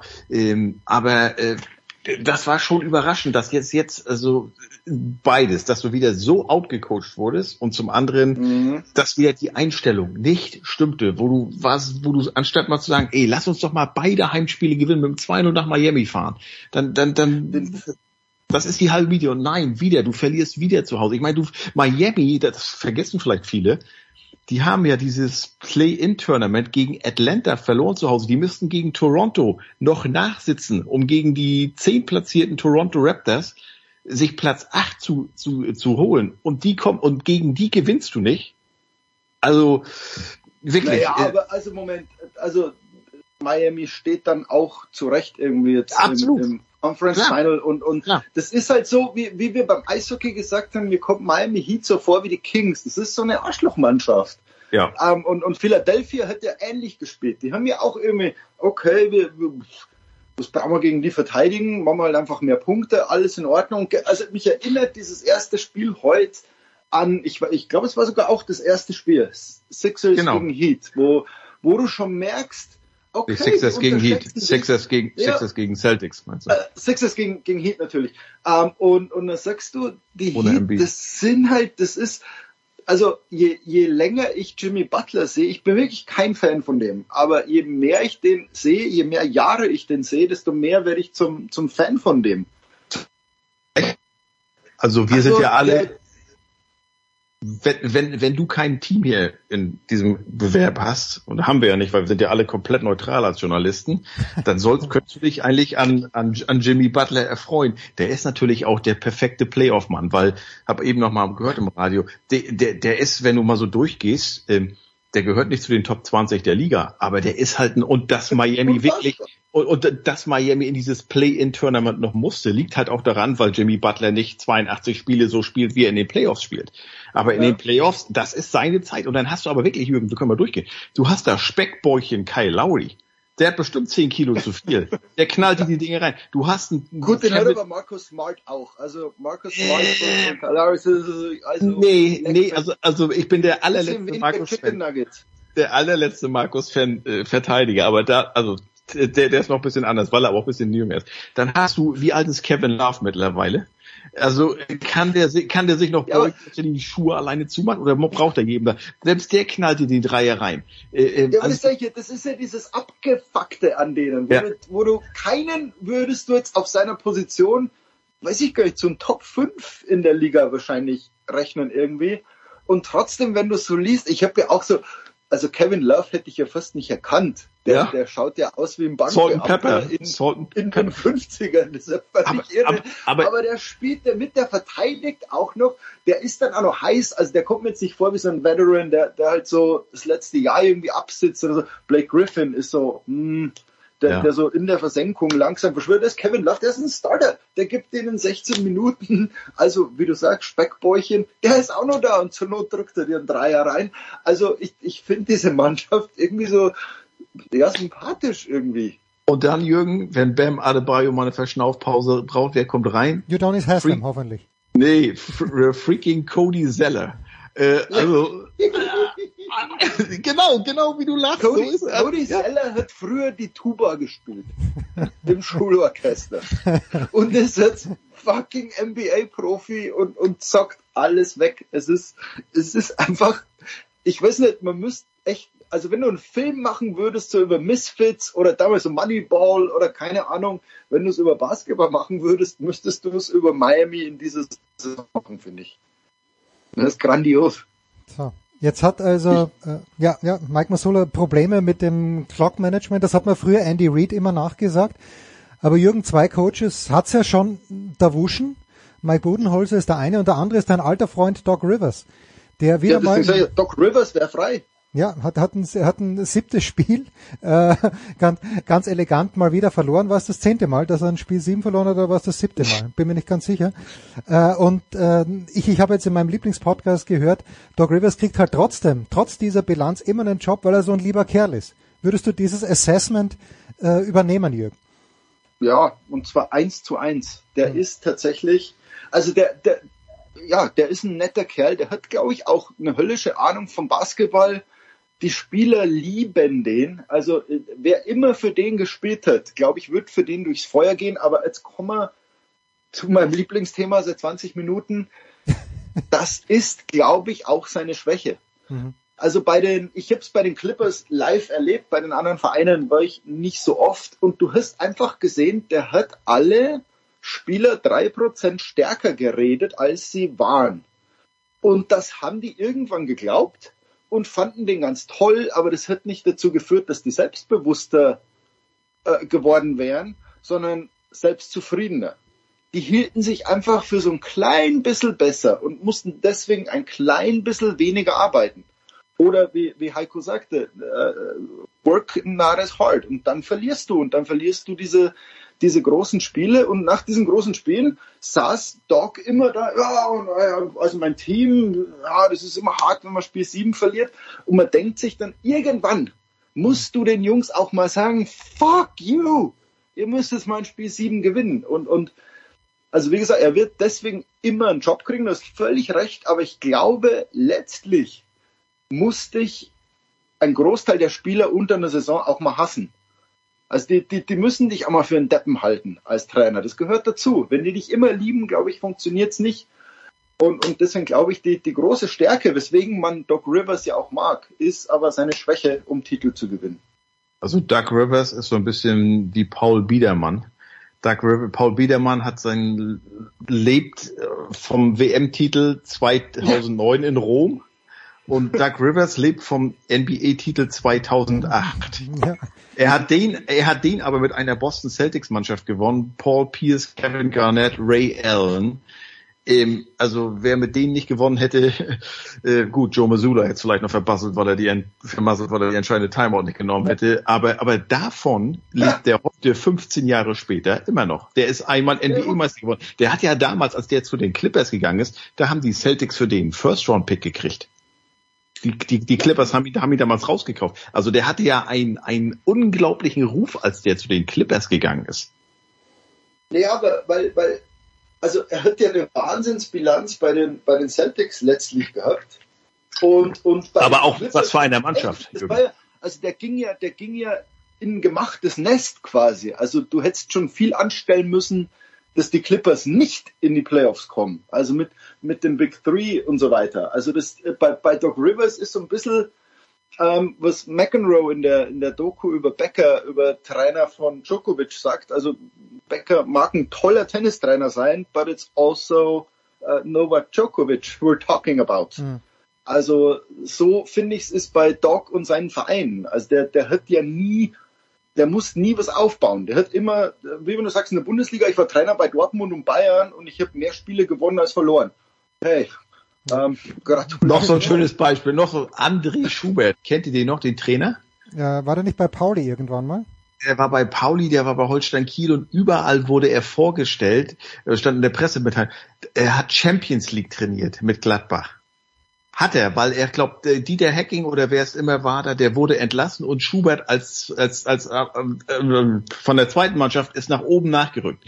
Der kannte da gar nichts, der konnte gar nichts dafür. Das ist so, als wenn Shampoos und ich in Shampoos Ferrari in L.A. unterwegs sind. Er ist aber besoffen, wird angehalten und dann fragt der Bulle mich, kannst du fahren? Und ich bin nüchtern und ich fahre nach Hause. Das macht mich nicht zum Ferrari-Besitzer. Sehr schönes Beispiel. Ja, also jetzt haben sie ihn halt schnell entlassen. Also er hat ja bei den in Boston und LA doch deutlich mehr Zeit verbracht. Also das ist jetzt so meine Frage. War es nicht damals, also, Jürgen, ganz kurz, wie viel war das, als er bei den Clippers entlassen wurde? 3 Tage später war er doch schon bei den 76ers. Das war ruckzuck. Deswegen, da hat er wieder von seinem Namen gelernt. Meine Frage, wer also was ist ein Verein, wo Doc hin könnte? Und also ich glaube nicht, dass die Bucks den holen, um ehrlich zu sein. Und dann überleg mal, was wäre jetzt so, also ich glaube nicht, dass er jetzt zu sowas gehen würde wie Orlando Magic. Toronto? Das macht er nicht. Also warum sollte er? Ja, also er braucht ja einen Titelkandidaten. Was anderes, glaube ich, würde er nicht trainieren wollen. Und dann wird's aber eng. Pause. Also außer den Bucks fällt mir keiner ein. Pause.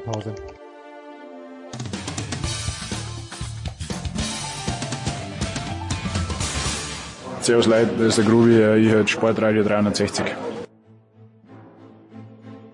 Die Big Show 610 geht weiter mit Schmiedi und mit Heiko und jetzt haben wir ein bisschen über die Coaches debattiert, aber wir wollen natürlich, wir können die NHL-Saison nicht so ausklingen lassen, einfach zu sagen, es gibt nichts mehr, weil nämlich übrigens in der Dan Le Batard Show alle ausflippen, weil die denken, dass nicht nur die Heat vielleicht Meister werden, sondern auch die Florida Panthers. Aber Heiko, wir müssen vielleicht sogar viele abschließende Worte zum Ausscheiden der Edmonton Oilers finden gegen die zweite Arschlochmannschaft, möglicherweise gegen die Vegas Golden Knights. Auch hier, im letzten Jahr war es der Torwart, glaube ich, oder war es vor 2 Jahren, ich kann mich nicht erinnern, wir führen dieselbe Diskussion jedes Jahr. Heiko, 2-4 ist dann schon ernüchternd aus Sicht der Oilers, aber warum ist es so weit gekommen? Weil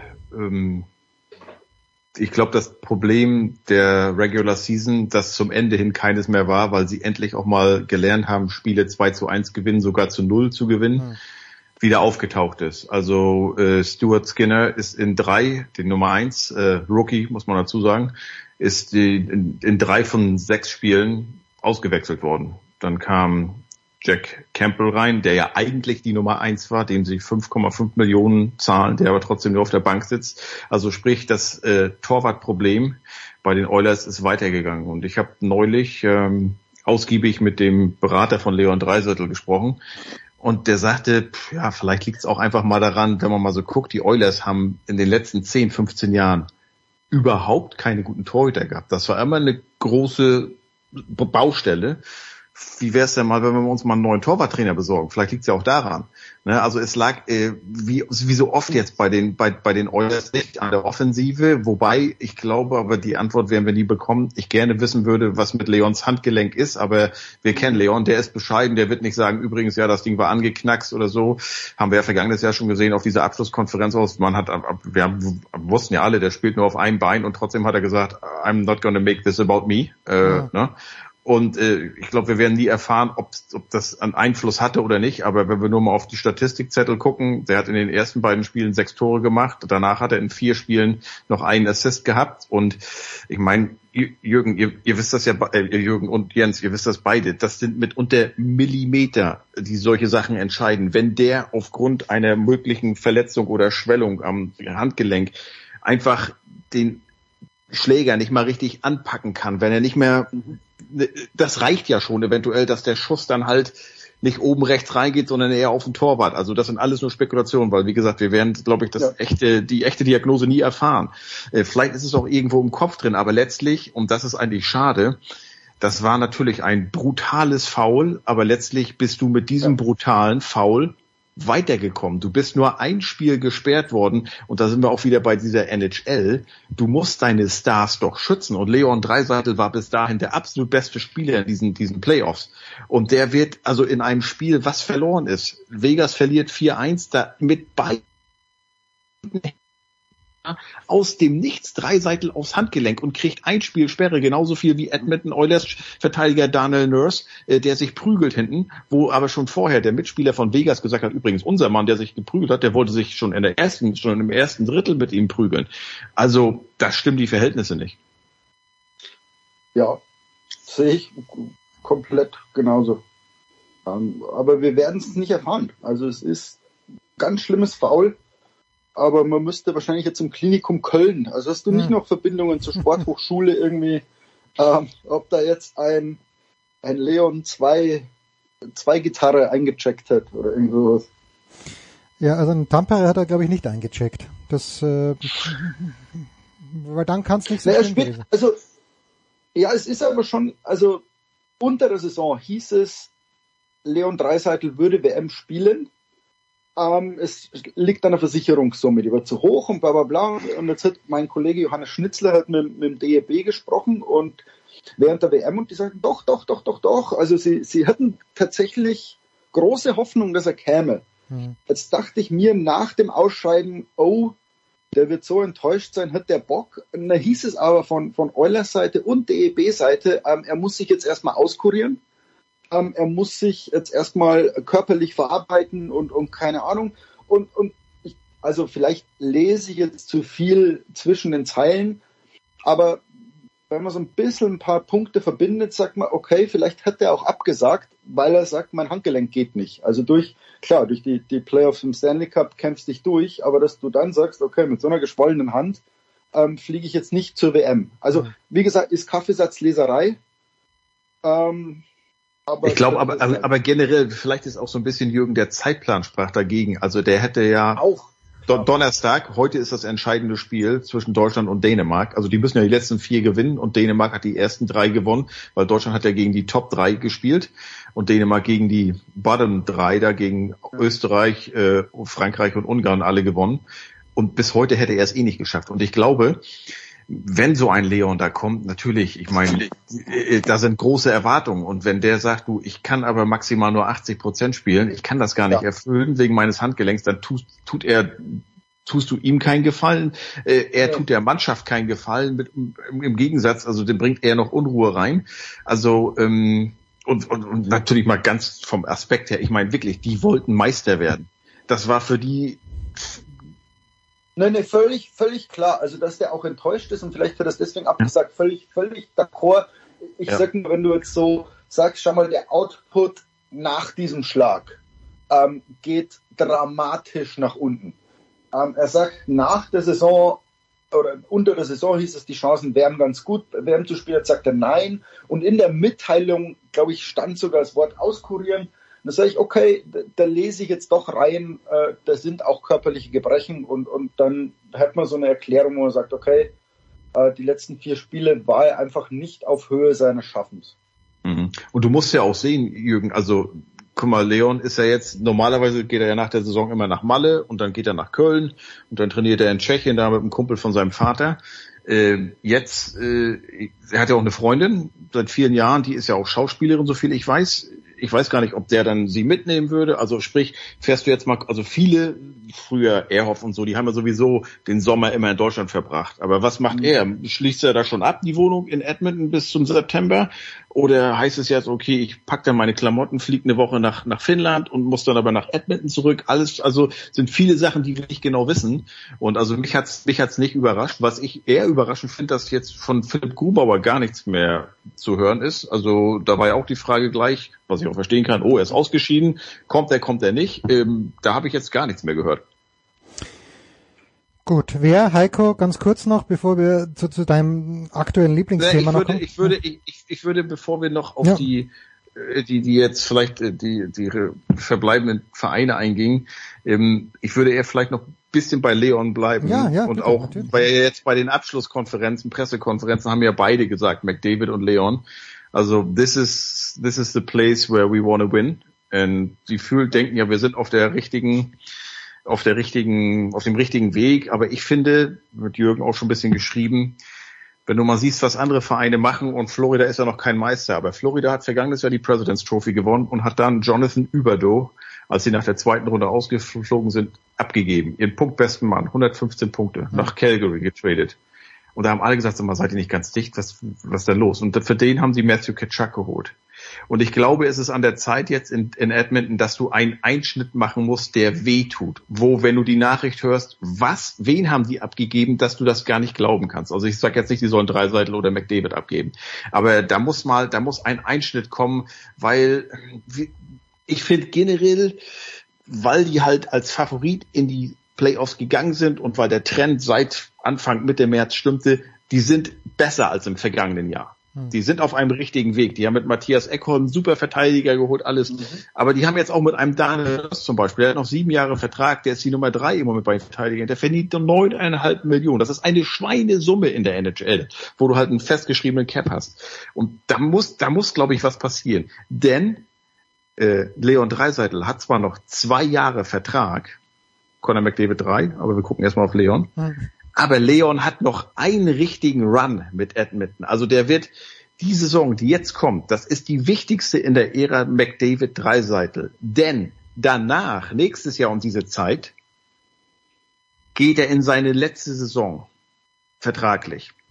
Und natürlich werden die Edmonton Oilers, die werden ihn danach nicht für nichts ziehen lassen. Also die werden mit ihm entweder in der Saison dann verlängern wollen oder aber ihn traden wollen, dann im Frühjahr 2025, um noch halt einen Gegenwert zu bekommen. Also sprich, wer nächstes Jahr um diese Zeit Leon Draisaitl wieder traurig auf dem Podium sitzt und nach dem Zweitroten auch sagt, ja, ich weiß auch nicht, also das ist ein verlorenes Jahr. Ich weiß nicht, ob das dann so ein Automatismus ist, dass er verlängert. Also ich glaube, Edmonton will, und wenn du ihn heute fragst, will er auch. Aber dann sind wir bei 10 Jahre Leon Draisaitl in Edmonton und kein einziges Mal Stanley Cup Finale. Wie gesagt, wir gucken jetzt in die Glaskugel, aber die nächste Saison ist sowas von wichtig für Edmonton und für Leon. Ich sehe den Umbruch nicht, weil ich nicht sehe, dass jemand Nugent Hopkins nehmen würde. Es ist schwierig und da musst du trotzdem jemanden holen, der so spielen kann wie Nugent Hopkins. Und wie du sagst, die letzten 2-3 Monate haben wir aber gesagt, schau mal, da tut sich was bei den Oilers. Die sind gut drauf, die wachsen zusammen. Einen Torwart bräuchten wir. Und kannst du dem Skinner jetzt vertrauen? Ja oder nein? Ich glaube, das ist die Entscheidung, die sie treffen müssen. Ist das die Nummer 1? Und wenn es ist, dann verdammt nochmal, musst du mit dem auf der Welle reiten oder nicht. Oder du holst einen alten. Aber ich glaube, ich sehe den großen Einschnitt oder wie du sagst, diesen krachenden Transfer, so sehr ich dir recht gebe, es müsste passieren. Ich sehe nicht, dass es passiert. Ich sehe eher, dass sie einen richtig guten Torwart zu holen versuchen. Aber das ist natürlich auch schwierig. So viele gibt es ja nicht. Aber ich sehe, dass die einfach so weitermachen und sagen, Skinner ist die Nummer 1 mit dem Ride or Die. Und dann sind sie nicht schlecht. Also weißt man kann jetzt Florida beurteilen wie jetzt, wo sie im Halbfinale sind. Sagen wir, Mensch, ist ein toller Transfer. Nach der regulären Saison hättest du gesagt, was sind sie für ein Seed? 8, oder? So, genau, genau wie die Heat, Nummer 8. Aber keiner gerechnet. Weißt du, also zum Nachhinein im Playoff zu sagen, oh, das war aber ein geiler Transfer. Ich glaube, vor 6 Wochen hätte gerade du, Heike, Vokativ, natürlich. Der glaube ich, du bist bei Edmonton in dieser Saison von Hype zu todesbetrübt geflogen und jetzt bist du auf der Florida-Welle.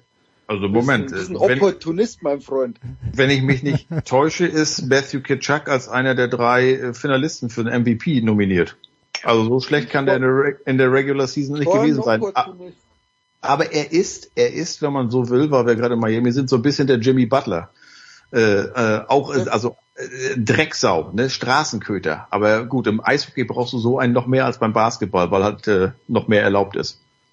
Lasst uns ganz kurz noch, weil die Serien haben wir gerade, sprechen nächste Woche noch über Eishockey, aber Heiko, dein neues Lieblingsthema, und du hast mir netterweise den Artikel geschickt, den du im Spiegel geschrieben hast, über das Ocean Race. Ich möchte sagen, ich habe das Buch gelesen von Boris Herrmann. Ich dachte echt, als ich den Namen das erste Mal gehört habe, dass es Jürgens Kollege Boris Herrmann ist, der für die SZ schreibt, aber nein, es gibt noch einen zweiten Boris Herrmann, der diese Vendée Globe mitgesegelt ist, ins Ziel gekommen ist. Also wenn man das Buch liest, dann weiß ich, warum ich nie auf dem Segelboot gewesen bin, weil mir schlecht wird schon beim Lesen.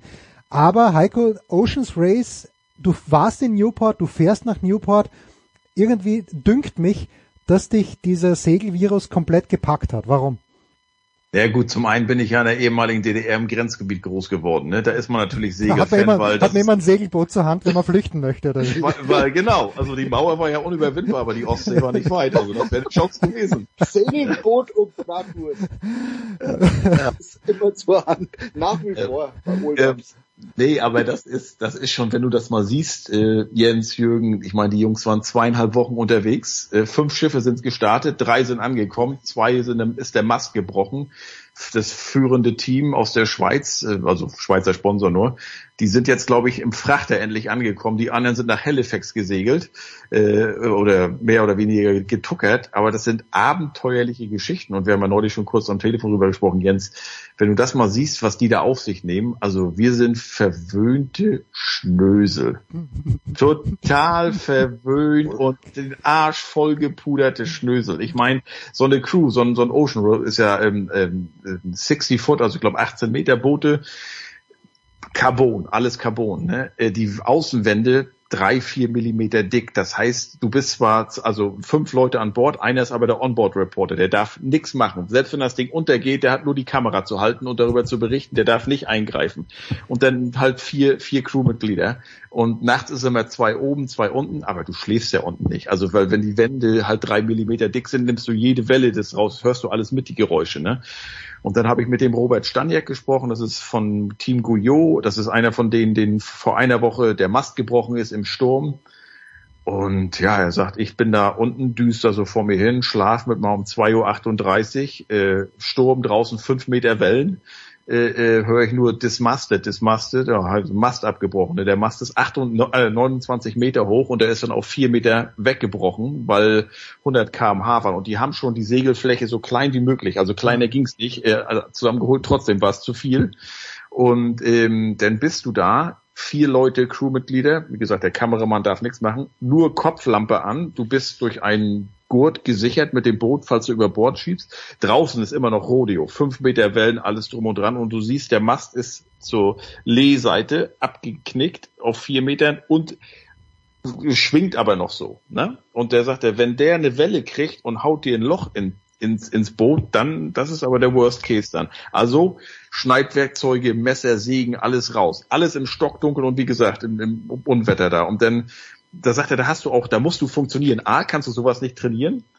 B, du musst funktionieren und C, du kannst dich abwägen. Was können wir hier retten? Und dann sagt er, dann schneidest du das Ding ab und dann haben wir mal eben 600.000 Euro versenkt.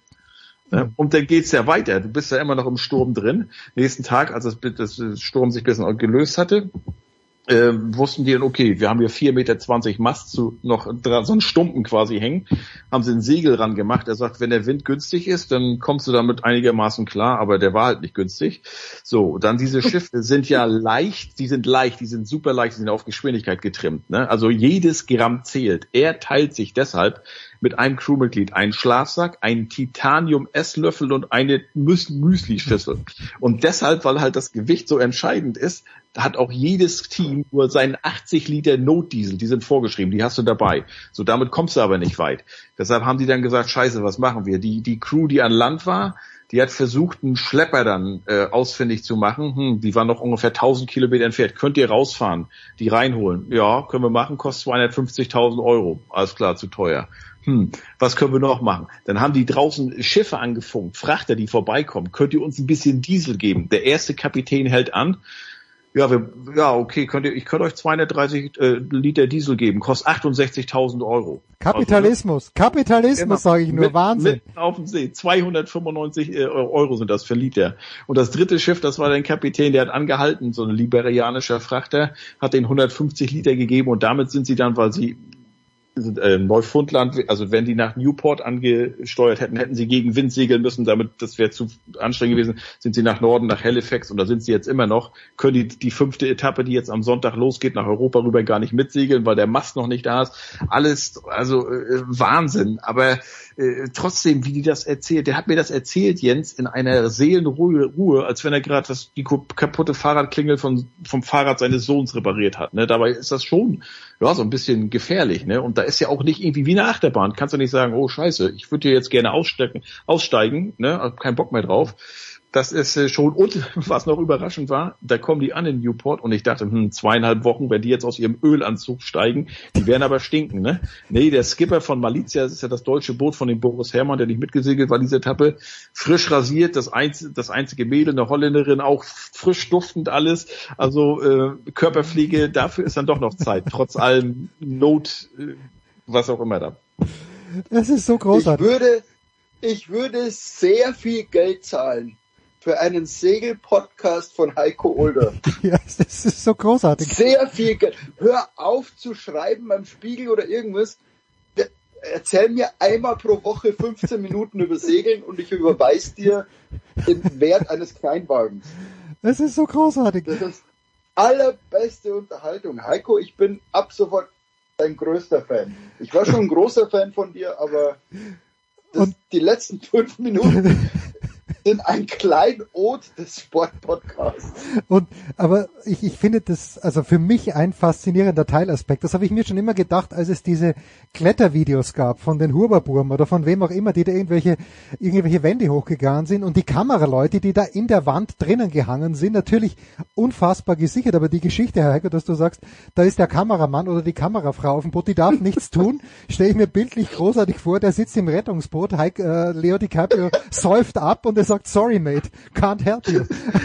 Das Problem ist, Jens, da ist ja kein Rettungsboot. Also du würdest wirklich, das letzte, was du vom Kameramann sehen würdest, ist, wie er die Kamera hält und man mitten untergeht und über Wasser und dann ist er unter Wasser und dann ist er weg. Das wäre das letzte Bild. Völlig irre. 0:35 in Boston. Es ist Zeit, dass wir uns alle ein Päuschen nehmen. Es war grandios. Danke Heiko, danke Jürgen. Pause. Big Show 610.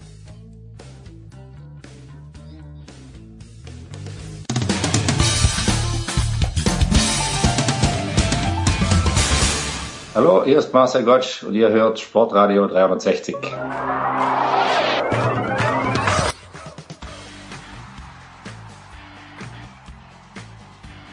Herrschaften, weiter geht's in der Big Show 610 mit dem großen Franz Büchner, Magenta Sport, Sky, DAZN. Er ist überall am Start. Servus Franz. Servus, hallo. Ja, jetzt sind wir mit Heiko und mit Jürgen ins Plaudern gekommen und haben gar nicht drüber gesprochen, Franz, wie es abgesehen vom Aus der Edmonton Oilers in der NHL ausschaut. Ich habe die Florida Panthers genannt. In Miami träumt man ja vom Doppelschlag, auch das habe ich schon gesagt. Aber wie realistisch ist das denn? Die Panthers sind eines der letzten 4 verbliebenen Teams. Da haben sie tatsächlich, na gut, wer eines der letzten 4 Teams ist, hat eine Titelchance. Wie groß ist sie? Definitiv. Ich weiß es nicht genau. Es ist echt schwer zu sagen, weil Florida ist so ein bisschen die Story der Playoffs bisher. Also so gerade so reingerutscht, wirklich auf dem letzten Drücker. Dann Boston eliminiert, was keiner gedacht hätte. Das alles überragende Team der Regular Season. Dann Toronto ausgeschaltet in 5 Spielen. Also die haben jetzt schon 2-mal wirklich überrascht. Wäre es jetzt noch so überraschend, wenn die den Weg fortsetzen? Im Prinzip ja, aber natürlich, die profitieren von diesem Außenseiterstatus, den werden sie auch in dieser Runde haben in Carolina. Sollten sie dort gewinnen, werden sie den auch im Stanley Cup Final haben. Und das scheint ihnen ganz gut zu Gesicht zu stehen. Also die Chance ist sicherlich da. Dennoch schätze ich Carolina stärker ein. Aber muss ja nichts bedeuten.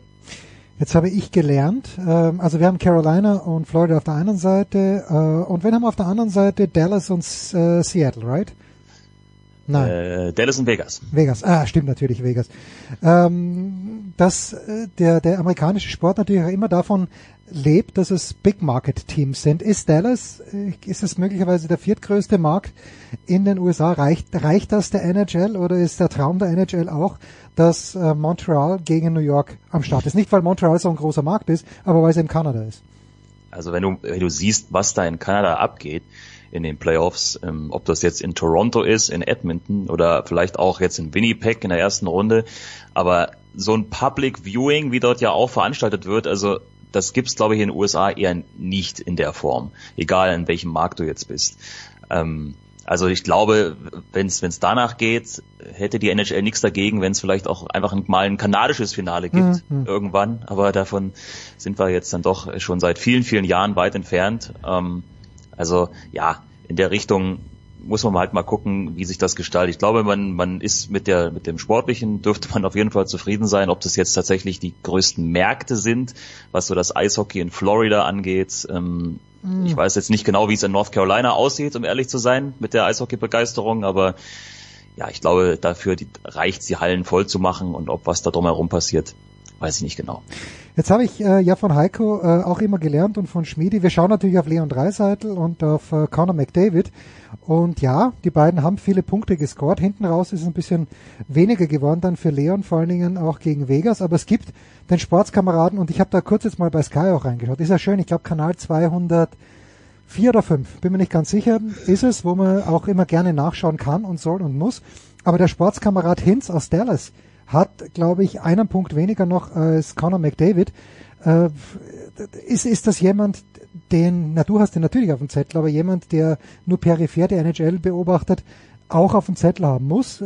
Ist er seit Jahren schon da? Oder ist das wirklich jetzt jemand, der komplett überrascht? Also er ist jetzt ein paar Jahre da. glaube seit 2018, wenn ich nicht ganz falsch liege, spielt der Roope Hintz. Das ist ein Finne, für die es nicht wissen, in Dallas. Für mich zum Beispiel, ja. Zum Beispiel, ja. So, und der hat sich jetzt, sagen wir mal, in den letzten 2-3 Jahren wirklich zu einem sehr, sehr guten Eishockeyspieler gemacht, also einen sehr guten NHL-Spieler, muss man ja sagen, weil gute Eishockeyspieler sind es ja alle. Auch was eben die offensive Produktion angeht. Aber das ist halt so ein Spieler, der schwimmt da halt so unterm Radar, so vor sich hin, und das scheint ihm ganz gut zu tun. Aber der hat jetzt letzte Saison und auch diese Saison jeweils 37 Tore erzielt. Das ist schon eine Hausnummer. Ungefähr einen Punkt pro Spiel gesammelt in den letzten 3 Spielzeiten. Und jetzt in den Playoffs haut er noch mal einen raus. Also da ist er noch mal eine Stufe besser. Und ja, das ist echt so eine stetige Entwicklung.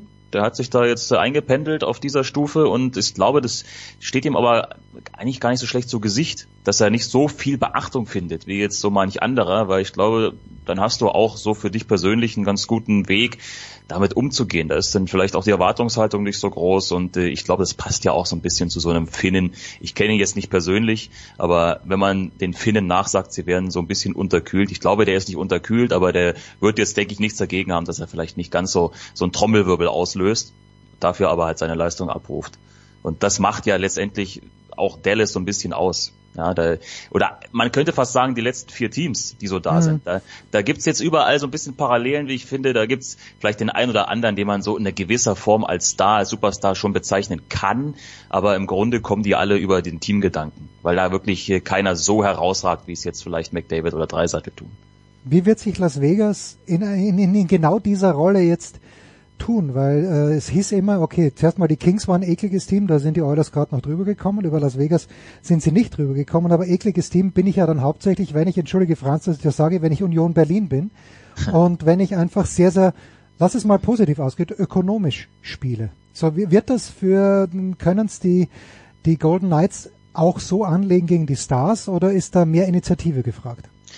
Ja, ich fürchte, es ist ein bisschen mehr Initiative gefragt. Ich sehe Vegas im Vorteil. Also okay. Wenn ich jetzt tippen müsste, würde ich auf Vegas tippen, tatsächlich, weil ich jetzt da ein bisschen mehr Qualität noch sehe in der Spitze.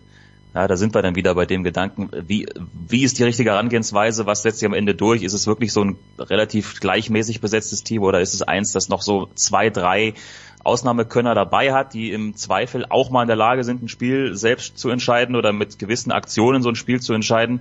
Ich glaube, davon hat Vegas noch 2, 3 mehr in den eigenen Reihen. Also sie werden deswegen, denke ich, ein bisschen mehr im Fokus stehen, was eben, wie du es genannt hast, die Initiative angeht. Sie haben den Heimvorteil auch in dieser Serie, deswegen werden sie natürlich alles daran setzen, glaube ich, da einen guten Start hinzulegen. Ich glaube, sie können es einfach. Sie haben wirklich ein gutes Team, das ist auch in der Tiefe ganz gut aufgestellt, und wie gesagt, für mich sind sie der leichte Favorit gegen Dallas in der Serie. Andere Serie ist Carolina Favorit? Schon, also von der Ausgangsposition her schon. Okay. Also. Ja, das würde ich auch sagen. Carolina gegen Las Vegas. So, jetzt hast du von unterkühlten Finnen gesprochen. Wir machen den eleganten Schlenker nach Tampere zum Beispiel, weil die unterkühlten Finnen nämlich, und ich glaube, fangen wir damit an. Schon ein bisschen überraschend, von den ersten 4 Spielen haben sie 2 gewonnen, nämlich gegen Deutschland und gegen Frankreich, und haben aber gegen die USA und gegen Schweden verloren. Jetzt weiß ich, deine Aufmerksamkeit gilt vielleicht in einem Moment noch ein kleines bisschen mehr overseas, aber siehst du das als überraschend an, oder ist es im Verlauf des Turnieres wurscht, weil ab dem Viertelfinale sowieso alles passieren kann, und fürs Viertelfinale werden sich die Finnen ja aller Voraussicht nach qualifizieren? Das denke ich auch. Das ist erstmal für so ein Team wie Finnland ist es erstmal am wichtigsten, dass man sich da für dieses Viertelfinale auch qualifiziert. Das sollte passieren, und dann wird das, glaube ich, nochmal eine andere Geschichte sein. Also dann ist da einfach der Rahmen nochmal ein anderer. Wir wissen, die Finnen sind auch gerade dann, wenn es halt in diese K.O.-Spiele geht, sind die halt nochmal ein Stück fokussierter. Ich glaube, da muss man sich jetzt aus finnischer Sicht noch nicht so viele Sorgen machen, dass man jetzt da vielleicht die von den ersten zwei verloren hat. Wohlgemerkt dann eben auch gegen durchaus ebenbürtige Gegner. Ist ja nicht so, als wenn man jetzt als amtierender Weltmeister da über alles erhaben. Also von daher, ich glaube, dieses Team ist gut genug besetzt, dass sie da auch, gerade wenn es dann ins Viertelfinale geht, egal gegen wen sie da spielen, ich glaube, sie würden trotzdem, wenn sie es aussuchen könnten, vielleicht nicht unbedingt auf Rang 4 ins Ziel gehen, um dann vielleicht Kanada gleich zu beginnen, ja. aus dem Weg zu gehen, aber das ist ja durchaus auch noch drin, je nachdem, wie es halt so läuft. Aktuell sind ja da die Dänen noch auf Rang 2 in dieser Gruppe, wo sie sehr wahrscheinlich nicht bleiben werden. Also ich glaube, man muss sich jetzt um Finnland erstmal keine großen Sorgen machen. Dänemark heute, gerade wenn wir beim Teil mit Franz angekommen sind in der Big Show, geht's wahrscheinlich los. Dänemark heute der Gegner von Deutschland. Jetzt hat Thomas Wagner vor ein paar Stunden gefühlt in dieser Big Show gesagt, ja, Deutschland dreimal das bessere Team, dreimal knapp verloren. Uwe Krupp sagt vielleicht nicht das bessere Team, aber sowohl mit Finnland als auch mit Schweden, als auch mit den USA auf Augenhöhe, aber eben dreimal verloren. Ich bin hier in Österreich, schlage die kleine Zeitung auf, da hört man aus Österreich fast den gleichen Tenor. Verlieren gegen die USA mit 1:4, aber eigentlich, ja, ein paar dumme Fehler gehört halt dazu, ja. Wer dumme Fehler macht, verliert. Aber und Uwe Krupp sagt aber auch, na pass mal auf, Freunde, wir werden die nächsten 3 Spiele nicht verlieren. Also gegen Österreich, Ungarn und Dänemark Österreich, Ungarn und Frankreich wird Deutschland nicht verlieren. Kann man sich was davon kaufen, das ungefähr auf Augenhöhe gewesen zu sein und eben nicht zu gewinnen? Oder muss man sich jetzt hier tatsächlich über irgendein kommendes Spiel Gedanken machen, aus deutscher Sicht? Gedanken sollte man sich immer machen, glaube ich. Das ist nie verkehrt. Aber ja, das Spiel dann heute gegen Dänemark ist sicherlich das Entscheidende. Also du brauchst jetzt, um auch wirklich quasi, ich setze mal sicher zu gehen, brauchst jetzt 4 Siege aus diesen 4 Spielen. Und jetzt triffst du natürlich als Team, das mit 0 Punkten dasteht, auf ein Team, das von den ersten 3 Spielen 3 gewonnen hat. Natürlich ist es bisschen schwer miteinander zu vergleichen, weil Dänemark hatte halt andere Gegner als Deutschland. Dänemark hat gegen Ungarn gewonnen, gegen Frankreich und gegen Österreich. Das sind andere Hausmarken als USA, Schweden oder Finnland. Glaube ich, muss ich keinem erklären. Dennoch kann natürlich so ein Start, wenn du ihn mal so hinlegst, so ein bisschen was auslösen. Weil du hast jetzt 8 Punkte und Deutschland hat 0 Punkte. So, warum sollte Dänemark jetzt nicht sagen, ja okay, also wir haben jetzt 3-mal gewonnen, warum nicht noch einen 4. Sieg hinterher schieben? Das kann schon mal ein bisschen was auslösen. Also ich glaube tatsächlich, dieses Spiel dann heute gegen Dänemark ist erstmal das Schwerste, weil aus deutscher Sicht musst du den Bock umstoßen, musst dieses Spiel gewinnen. Der Druck ist deutlich größer als bei den Dänen zum Beispiel. Deswegen sind alle Spiele natürlich zu beachten. Das sind alles keine Selbstläufer. Das hat ja auch die Vorbereitung gezeigt. Da hat man ja auch 2-mal gegen Österreich zum Beispiel gespielt und 1 gewonnen, 1 verloren. Also von daher ist man da auf jeden Fall gewarnt. Das sind jetzt natürlich die entscheidenden Spiele. Haben wir darüber gesprochen. Leon kommt nicht dazu. Ist es für die deutsche Mannschaft jetzt insofern auch ein schwieriges Spiel oder ist die deutsche Mannschaft in dieser Hinsicht gut aufgestellt, weil sie ja anders als gegen Schweden, Finnland und die USA eben nicht als Außenseiter reingehen? A, haben sie den Druck, sie müssen gewinnen, aber auch grundsätzlich ist doch Deutschland gegen Dänemark im Eishockey immer Favorit. Hat die Mannschaft die spielerischen Mittel, dass sie Dänemark auch wirklich einigermaßen, gut, es kann auch ein schmutziges 1:0 sein, aber besser ein solides 4:1. Ja, also die Mittel hat es auf jeden Fall. Das haben wir jetzt in den ersten 3 Spielen ja gesehen. Man hatte genug Chancen, um mehr Tore zu erzielen, als man das jetzt eben gemacht hat in den ersten 3 Gruppenspielen. Man hat ja 5 Tore gemacht, aber es hat halt am Ende nicht gereicht. Chancen waren da, mehr zu erzielen, dann hätte man vielleicht auch den einen oder anderen Punkt mitgenommen. Also ich glaube, in der Richtung muss man sich da jetzt keine großen Gedanken machen. Wichtiger wird sein, diese Chancen dann eben auch mal zu nutzen oder mehr davon zu nutzen, als das jetzt in den ersten 3 Spielen der Fall war. Mag vielleicht, man möchte davon ausgehen oder man möchte es hoffen, dass es gegen Dänemark vielleicht dann auch ein bisschen besser gelingt, aber du musst halt irgendwie, das glaube ich wäre wichtig, wenn du relativ früh, wenn du im ersten Drittel gleich mal so die ein oder andere, so 1, 2 davon auch nutzen kannst, einen guten Start hinzulegen, damit halt der Kopf da nicht wieder anfängt, da irgendwas, oh Gott, jetzt geht das wieder los, zu viele verpasste Möglichkeiten und so weiter. Also spielerisch, glaube ich, ist das absolut machbar, aber du musst es dann natürlich auch abrufen und du darfst nicht anfangen, da irgendwie mit Kopfkino unterwegs zu sein. Ja, das sehen wir immer, wenn wir mit Franz Büchner sprechen. Was soll ich dir sagen, Franz? Kopfkino ist immer angeschaltet. Was gibt's für dich an diesem Wochenende, Franz? Ich hoffe, irgendein gerütteltes Maß an 3. Liga. Nee, nix 3. Liga. Ich bin morgen auf einer Hochzeit, deswegen machen wir da mal Freitag, Samstag ein bisschen was anderes. Am Sonntag bin ich dann wieder in der NHL im Einsatz. Endlich mal zu einer christlichen Zeit. Diesmal, ich wollte gerade sagen, zu einer angenehmeren Uhrzeit. nämlich schon um 21 Uhr Spielstart zu Spiel 2 Dallas Stars bei den Vegas Golden Knights. Das Ganze dann wieder bei Pro7 Max zu sehen. Okay, alles klar. Wenn ich es nicht vergesse, ich werde mir selbst einen Knoten ins Taschentuch machen. Franz Büchner, meine sehr verehrten Damen und Herren, wir machen eine kurze Pause. Danke dir, Franz.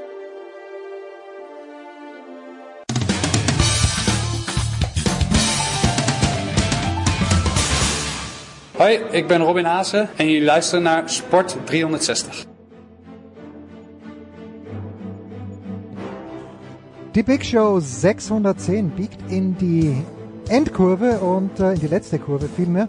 Und ich freue mich sehr, dass er kurz unter seinem Regenschirm hervorgekommen ist. Nämlich der große, der fantastische Moritz Lang in Rom. Guten Morgen, lieber Moritz. Ja, guten Morgen. Du, es ist trocken gerade. Ich weiß gar nicht, was du hast. Also ich dachte echt, wir waren ja 2019 gemeinsam dort. Ich dachte echt, es kann nicht mehr schlimmer kommen. Wir haben ja auch, ich glaube, in München drüber gesprochen.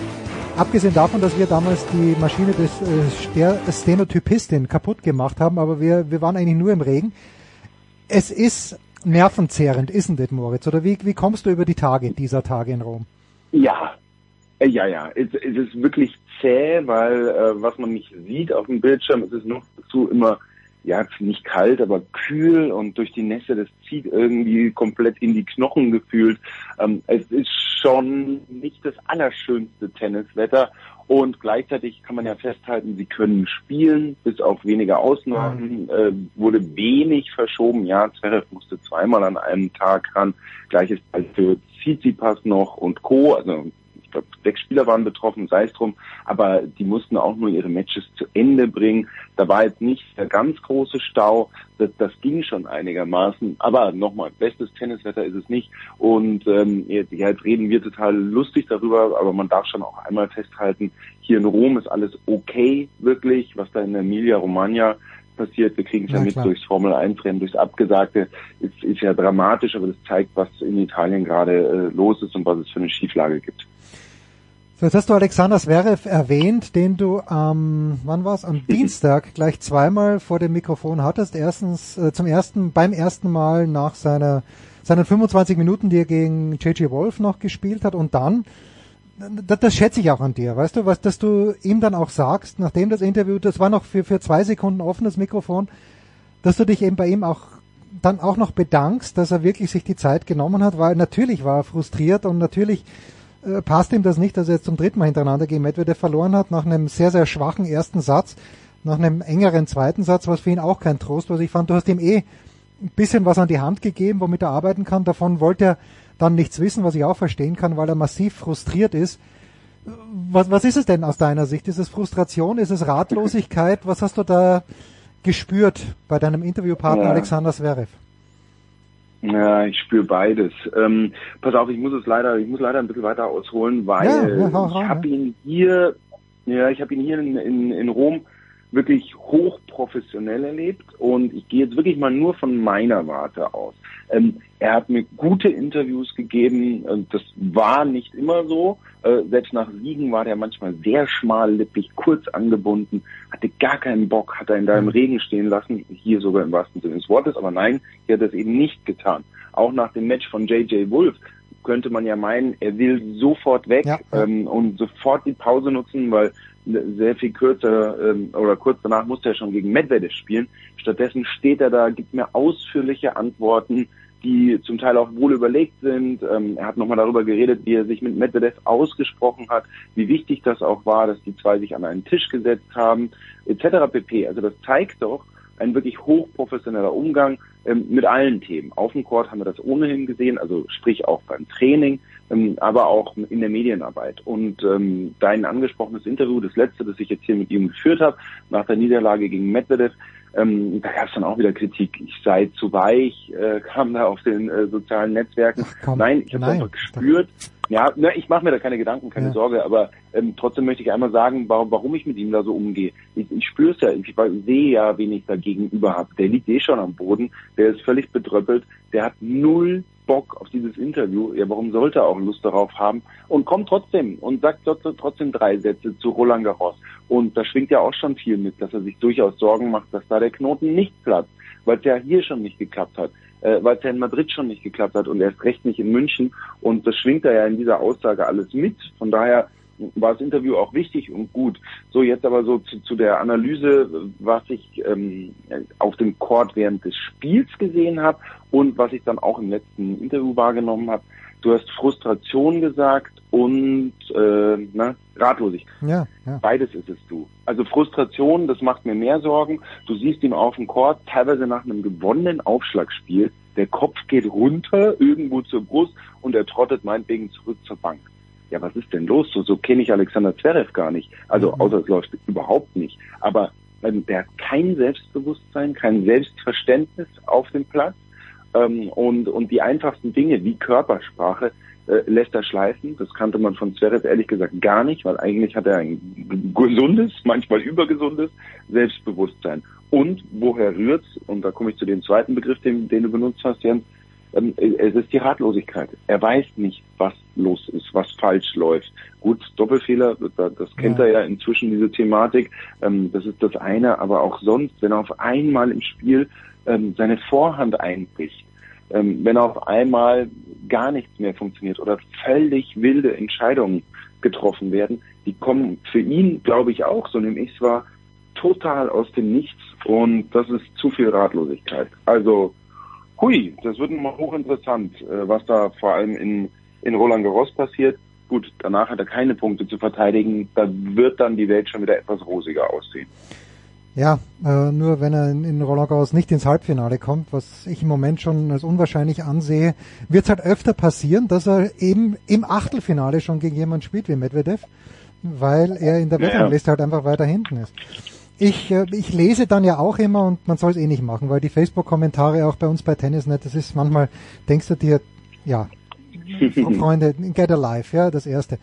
Aber man hört ja immer, er muss in seinem Team was ändern und muss sich von der Familie trennen, und das höre ich, und da möchte ich gleich den Bogen spannen auch zu Tsitsipas und meinetwegen auch zu Holger Rune und überall dort, wo die Eltern noch drinnen sitzen, wobei bei Rune ist ja die Gemengelage ein bisschen eine andere, weil die Mutter sich, soweit ich das verstehe, nicht ins Tennis einmischt. Bei Tsitsipas und bei Zverev ist es so.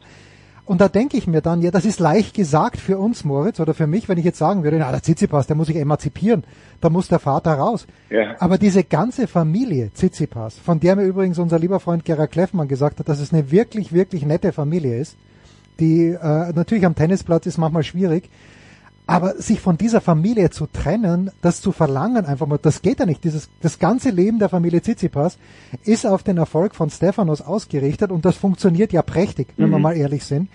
Und ich glaube, das geht nicht so einfach. Wie siehst du da die Gemengelage? Ja, also ich kann bestätigen, was Gerhard gesagt hat. Ich durfte mich mit dem Vater mal einmal unterhalten. Das war nach dem Sieg bei den ATP Finals. Unwahrscheinlich netter Mensch, sehr offen, einem total zugewandt. Wirklich toll. Mit der Mutter habe ich mich noch nicht unterhalten, aber macht ja auch einen guten Eindruck.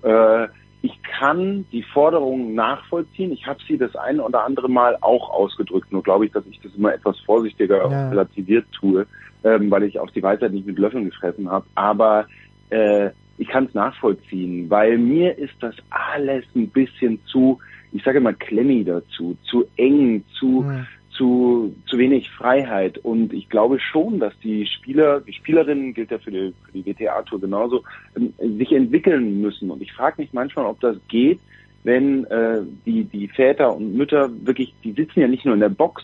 Was man nicht sieht, ist bei zum Beispiel jetzt Rune, gut, der ist noch sehr jung, da kann man sagen, vielleicht passiert da auch noch was, die ist bei jedem Training dabei. Vom ersten Ball an der T-Linie bis zum letzten Aufschlag. Bei jedem Mittag-Abendessen sehe ich sie im Players-Bereich. Und das für mich ist das eine komische Gemengelage, weil es wenig erwachsen wirkt. Ja. Und man kennt ja durchaus auch immer mit einem Lachen die Geschichte von Alexander Zverev, dem alles Mögliche hinterhergetragen werden muss, weil er es einfach vergisst. Dem werden die Klamotten rausgelegt, so ungefähr noch, weil er es selber nicht hinkriegt, oder das Packen der Koffer. Und ich glaube, dass das schon dazu gehört, zu einem fertigen Menschen und damit auch zu einem fertigen Tennisspieler auch mal selber die Spülung zu drücken, nach dem Klo gehen oder eben den Koffer zu packen oder ein Handtuch zusammenzulegen, vielleicht sogar mal ein Spiegelei braten, weil nochmal, da rede ich von einem fertigen Menschen und nur auf dem Court auch auf dem Court hilft ein Erwachsensein. Und nehmen wir doch mal die großen Kerle, die wir uns da anschauen. Ein Djokovic, ein Federer, auch Nadal.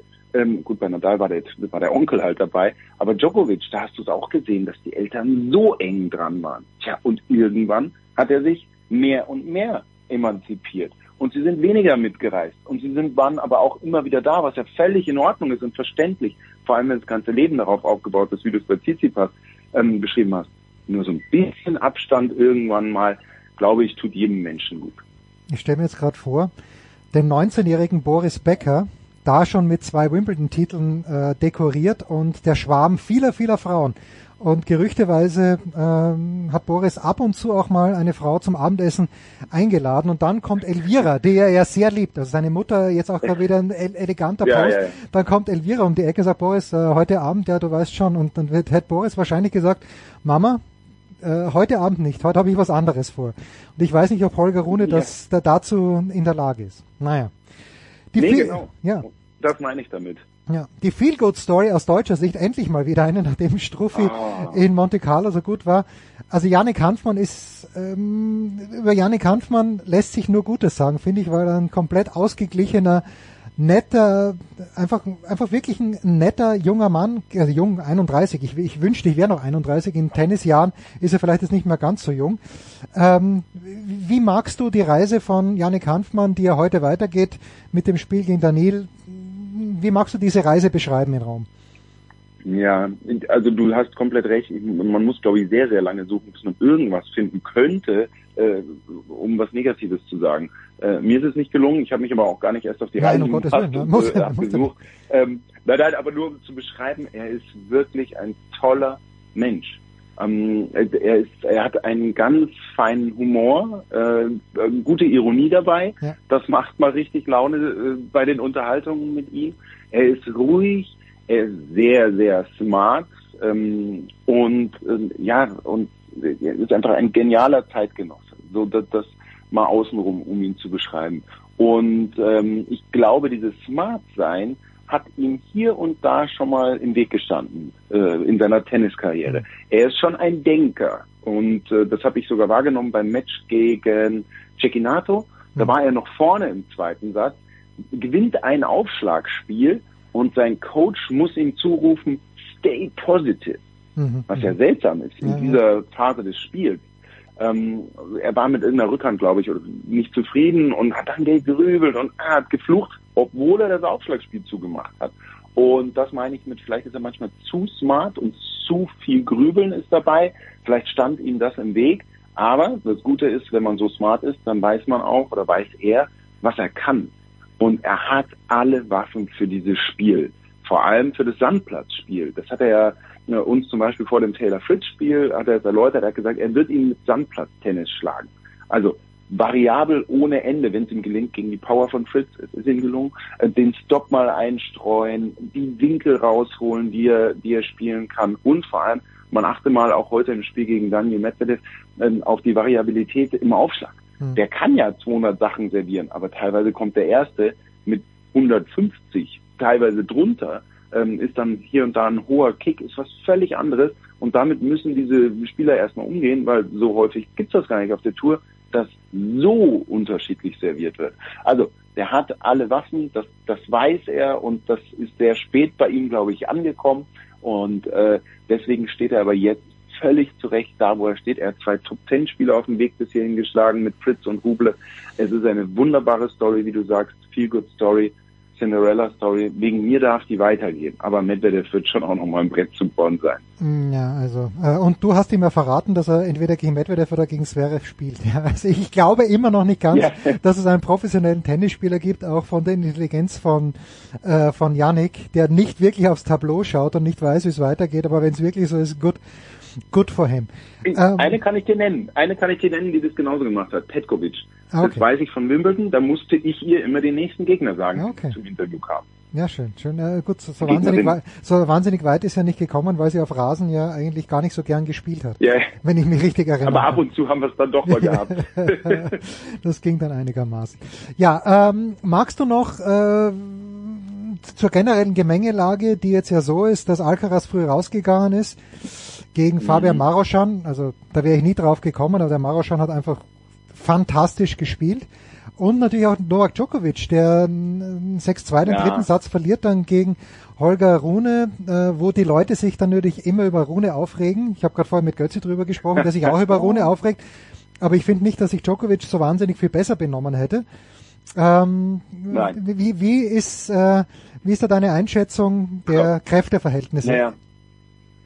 Pass auf, ich versuche das jetzt mal irgendwie zusammenzufassen. Kommt nämlich noch ein Thema dazu. Die Kollegen aus München rufen mich gerade an. In der Newsline wird vermeldet, dass es heute eine Pressekonferenz von Rafael Nadal geben wird. Genau. Das wird bisher nur gemutmaßt. Aber um was es da gehen wird, wissen wir alle. Also es steht zu befürchten, dass er die French Open absagt. Vielleicht sogar schon heute. Das haben wir mal auf dem Zettel. Jetzt gehen wir von oben die Namen durch. Djokovic, er wurde auf der Pressekonferenz gefragt, glaubt er denn noch an Roland Garros nach dem Auftritt? Hat er gelacht, hat gesagt, yes. Und mit den Schultern gezuckt. Das war total nett. Vor allem, weil er das nicht weiter ausgeführt hat. Warum sollte er auch? Natürlich ist er Mitfavorit oder Favorit auf die French Open. Allerdings, ich habe schon nach dem ersten Interview, habe ich einen Post abgesetzt. Ich habe es nur in der WhatsApp-Gruppe bei uns intern geschrieben, habe gesagt, hui, das habe ich noch nicht erlebt. Ohne Not hat er über seinen Körper gesprochen und dass es hier und da zwickt. Der hat natürlich häufig über seinen Körper gesprochen, aber dann gab es immer ein Thema, der Ellenbogen, was auch immer. Und dann hat er sich da geöffnet. Aber dass er ohne Not betont, dass der Körper hier und da zwickt, hat mich aufhorchen lassen. Ich glaube, wir erleben doch einen Djokovic, der nicht bis auf 45 ist, Grand Slams gewinnt, sondern der so langsam den Körper spürt, und das kann hier und da einen Ausschlag geben. Und das kann es auch im Match gegen Rune gewesen sein. Dann, wenn wir die nächste Stufe runter in Anführungszeichen gehen, kommen wir zu Alcaraz, wobei vielleicht ist der dann sogar vor Djokovic aufgrund möglicher Verletzungen. Der ist ausgeschieden gegen den Maroschan. Er hat ja selber gesagt, sowas kann im Tennis passieren. Das wird sich bei dem French Open gegen so einen Spieler nicht passieren. Ausrufezeichen. Der war hier vielleicht auch gar nicht in Bestform. Madrid war kräftezehrend, das ist Heimturnier. Da prasselt so viel auf den ein, da macht er Medienarbeit etc. Irgendwelche Sponsorenveranstaltungen noch oben drauf und dann mal eben ein Finale gespielt in 3 Sätzen gegen Jan-Lennart Strupp. Vielleicht war der auch ein bisschen platt, ich weiß es nicht, aber da muss man sich keine Sorgen machen, der geht als Favorit zu den French Open und wird da, wird weit kommen, wird wahrscheinlich Finale spielen, vielleicht sogar gewinnen. Rune hattest du noch angesprochen. Der macht mir so Laune auf dem Court. Mir ist es natürlich zu viel, wenn er einen Schulschiedsrichter beleidigt. Das kann ich nicht haben. Der soll sich von mir aus mit seinem Gegenüber anlegen. Das ist unterhaltsam genug. Aber Schulschiedsrichter ist für mich einfach, den fasste nicht an. Fertig aus. Aber sein Tennis macht mir einfach Spaß. Das ist irre. Und dieses Selbstbewusstsein, das Fehlende, bei Zverev hatten wir angesprochen, ist bei ihm so der explodiert. Gut. Also wirklich, der platzt fast vor Selbstbewusstsein. Aber doch, wie nimmst du es wahr? Aber doch nicht unsympathisch. Nein, also das eben ist nicht, Das ist ja kein Gockel. Ja. Weißt du, das ist kein Gockel. Das ist wichtig, sondern der steht da einfach und der hat Bock, Tennis zu spielen. Für den, da sieht man, der ist noch jung, ist es noch nicht dieser Job. Wie Tsitsipas, der war früher in der Rolle, der hat Tennis gespielt und das ist bei ihm jetzt halt ein Job geworden. Der ist so viel am Hadern und ist so ernsthaft geworden und das ist bei Rune noch nicht der Fall. Früher oder später kann es bei ihm auch kommen, aber dem schaust du zu, weil er immer ein Grinsen im Gesicht hat und das Ding einfach gerne macht. Und deswegen schaue ich ihm auch gerne zu. Nochmal, da gibt eine rote Linie, die überschreitet er hier und da meines Erachtens nach, aber auch nicht schlimmer, das hast du gesagt, wie andere Spieler. Genau, und dann Gemengelage Zverev hatten wir schon gesprochen, Medvedev, ist halt dann, gell? Aber sind schon so ein paar Namen, die man mal durchgehen kann, auch für Roland Garros. Das machen wir dann, zu gebotener Zeit. Jetzt schließen wir hier die Big Show 610. Moritz, vielen Dank. Wir werden dir heute Nachmittag wie immer ergriffen lauschen, diese Professionalität. Also ich feiere dich dafür, das ist wirklich grandios. Und wir haben jetzt ja gerade gemerkt, du liebst den Tennissport fast so sehr wie Heiko Oldörp, das hast du nicht gehört, den Segelsport liebt. Aber wer diese Big Show gehört hat, weiß, wovon ich spreche. Welchen Sport liebt er? Segeln. Segeln. Heiko hat seine Liebe für das Segeln entdeckt. Das Ocean Race hat ihn komplett mitgenommen. Ja, da muss ich auf jeden Fall ihn mal kontaktieren. Ich bin großer Segelfan auch. Schöne Grüße, Heiko. Grüß dich. Mach ich. Man kontaktiert euch, ich gebe den Nummer. Das war's, die Big Show 610 mit dem großen Moritz Lang aus Rom. Wir hören uns nächste Woche. Das war die Big Show auf sportradio360.de. Folgen Sie uns auf Twitter, klicken Sie den Gefällt mir-Button auf unserer Facebook-Seite und abonnieren Sie uns via RSS-Feed oder auf iTunes. Die nächste Ausgabe der Big Show gibt es am kommenden Donnerstag. Bis dahin sollten Sie die Zeit nutzen und die weiteren Angebote auf sportradio360.de wahrnehmen. Play Ball! Da ist gar nichts toll!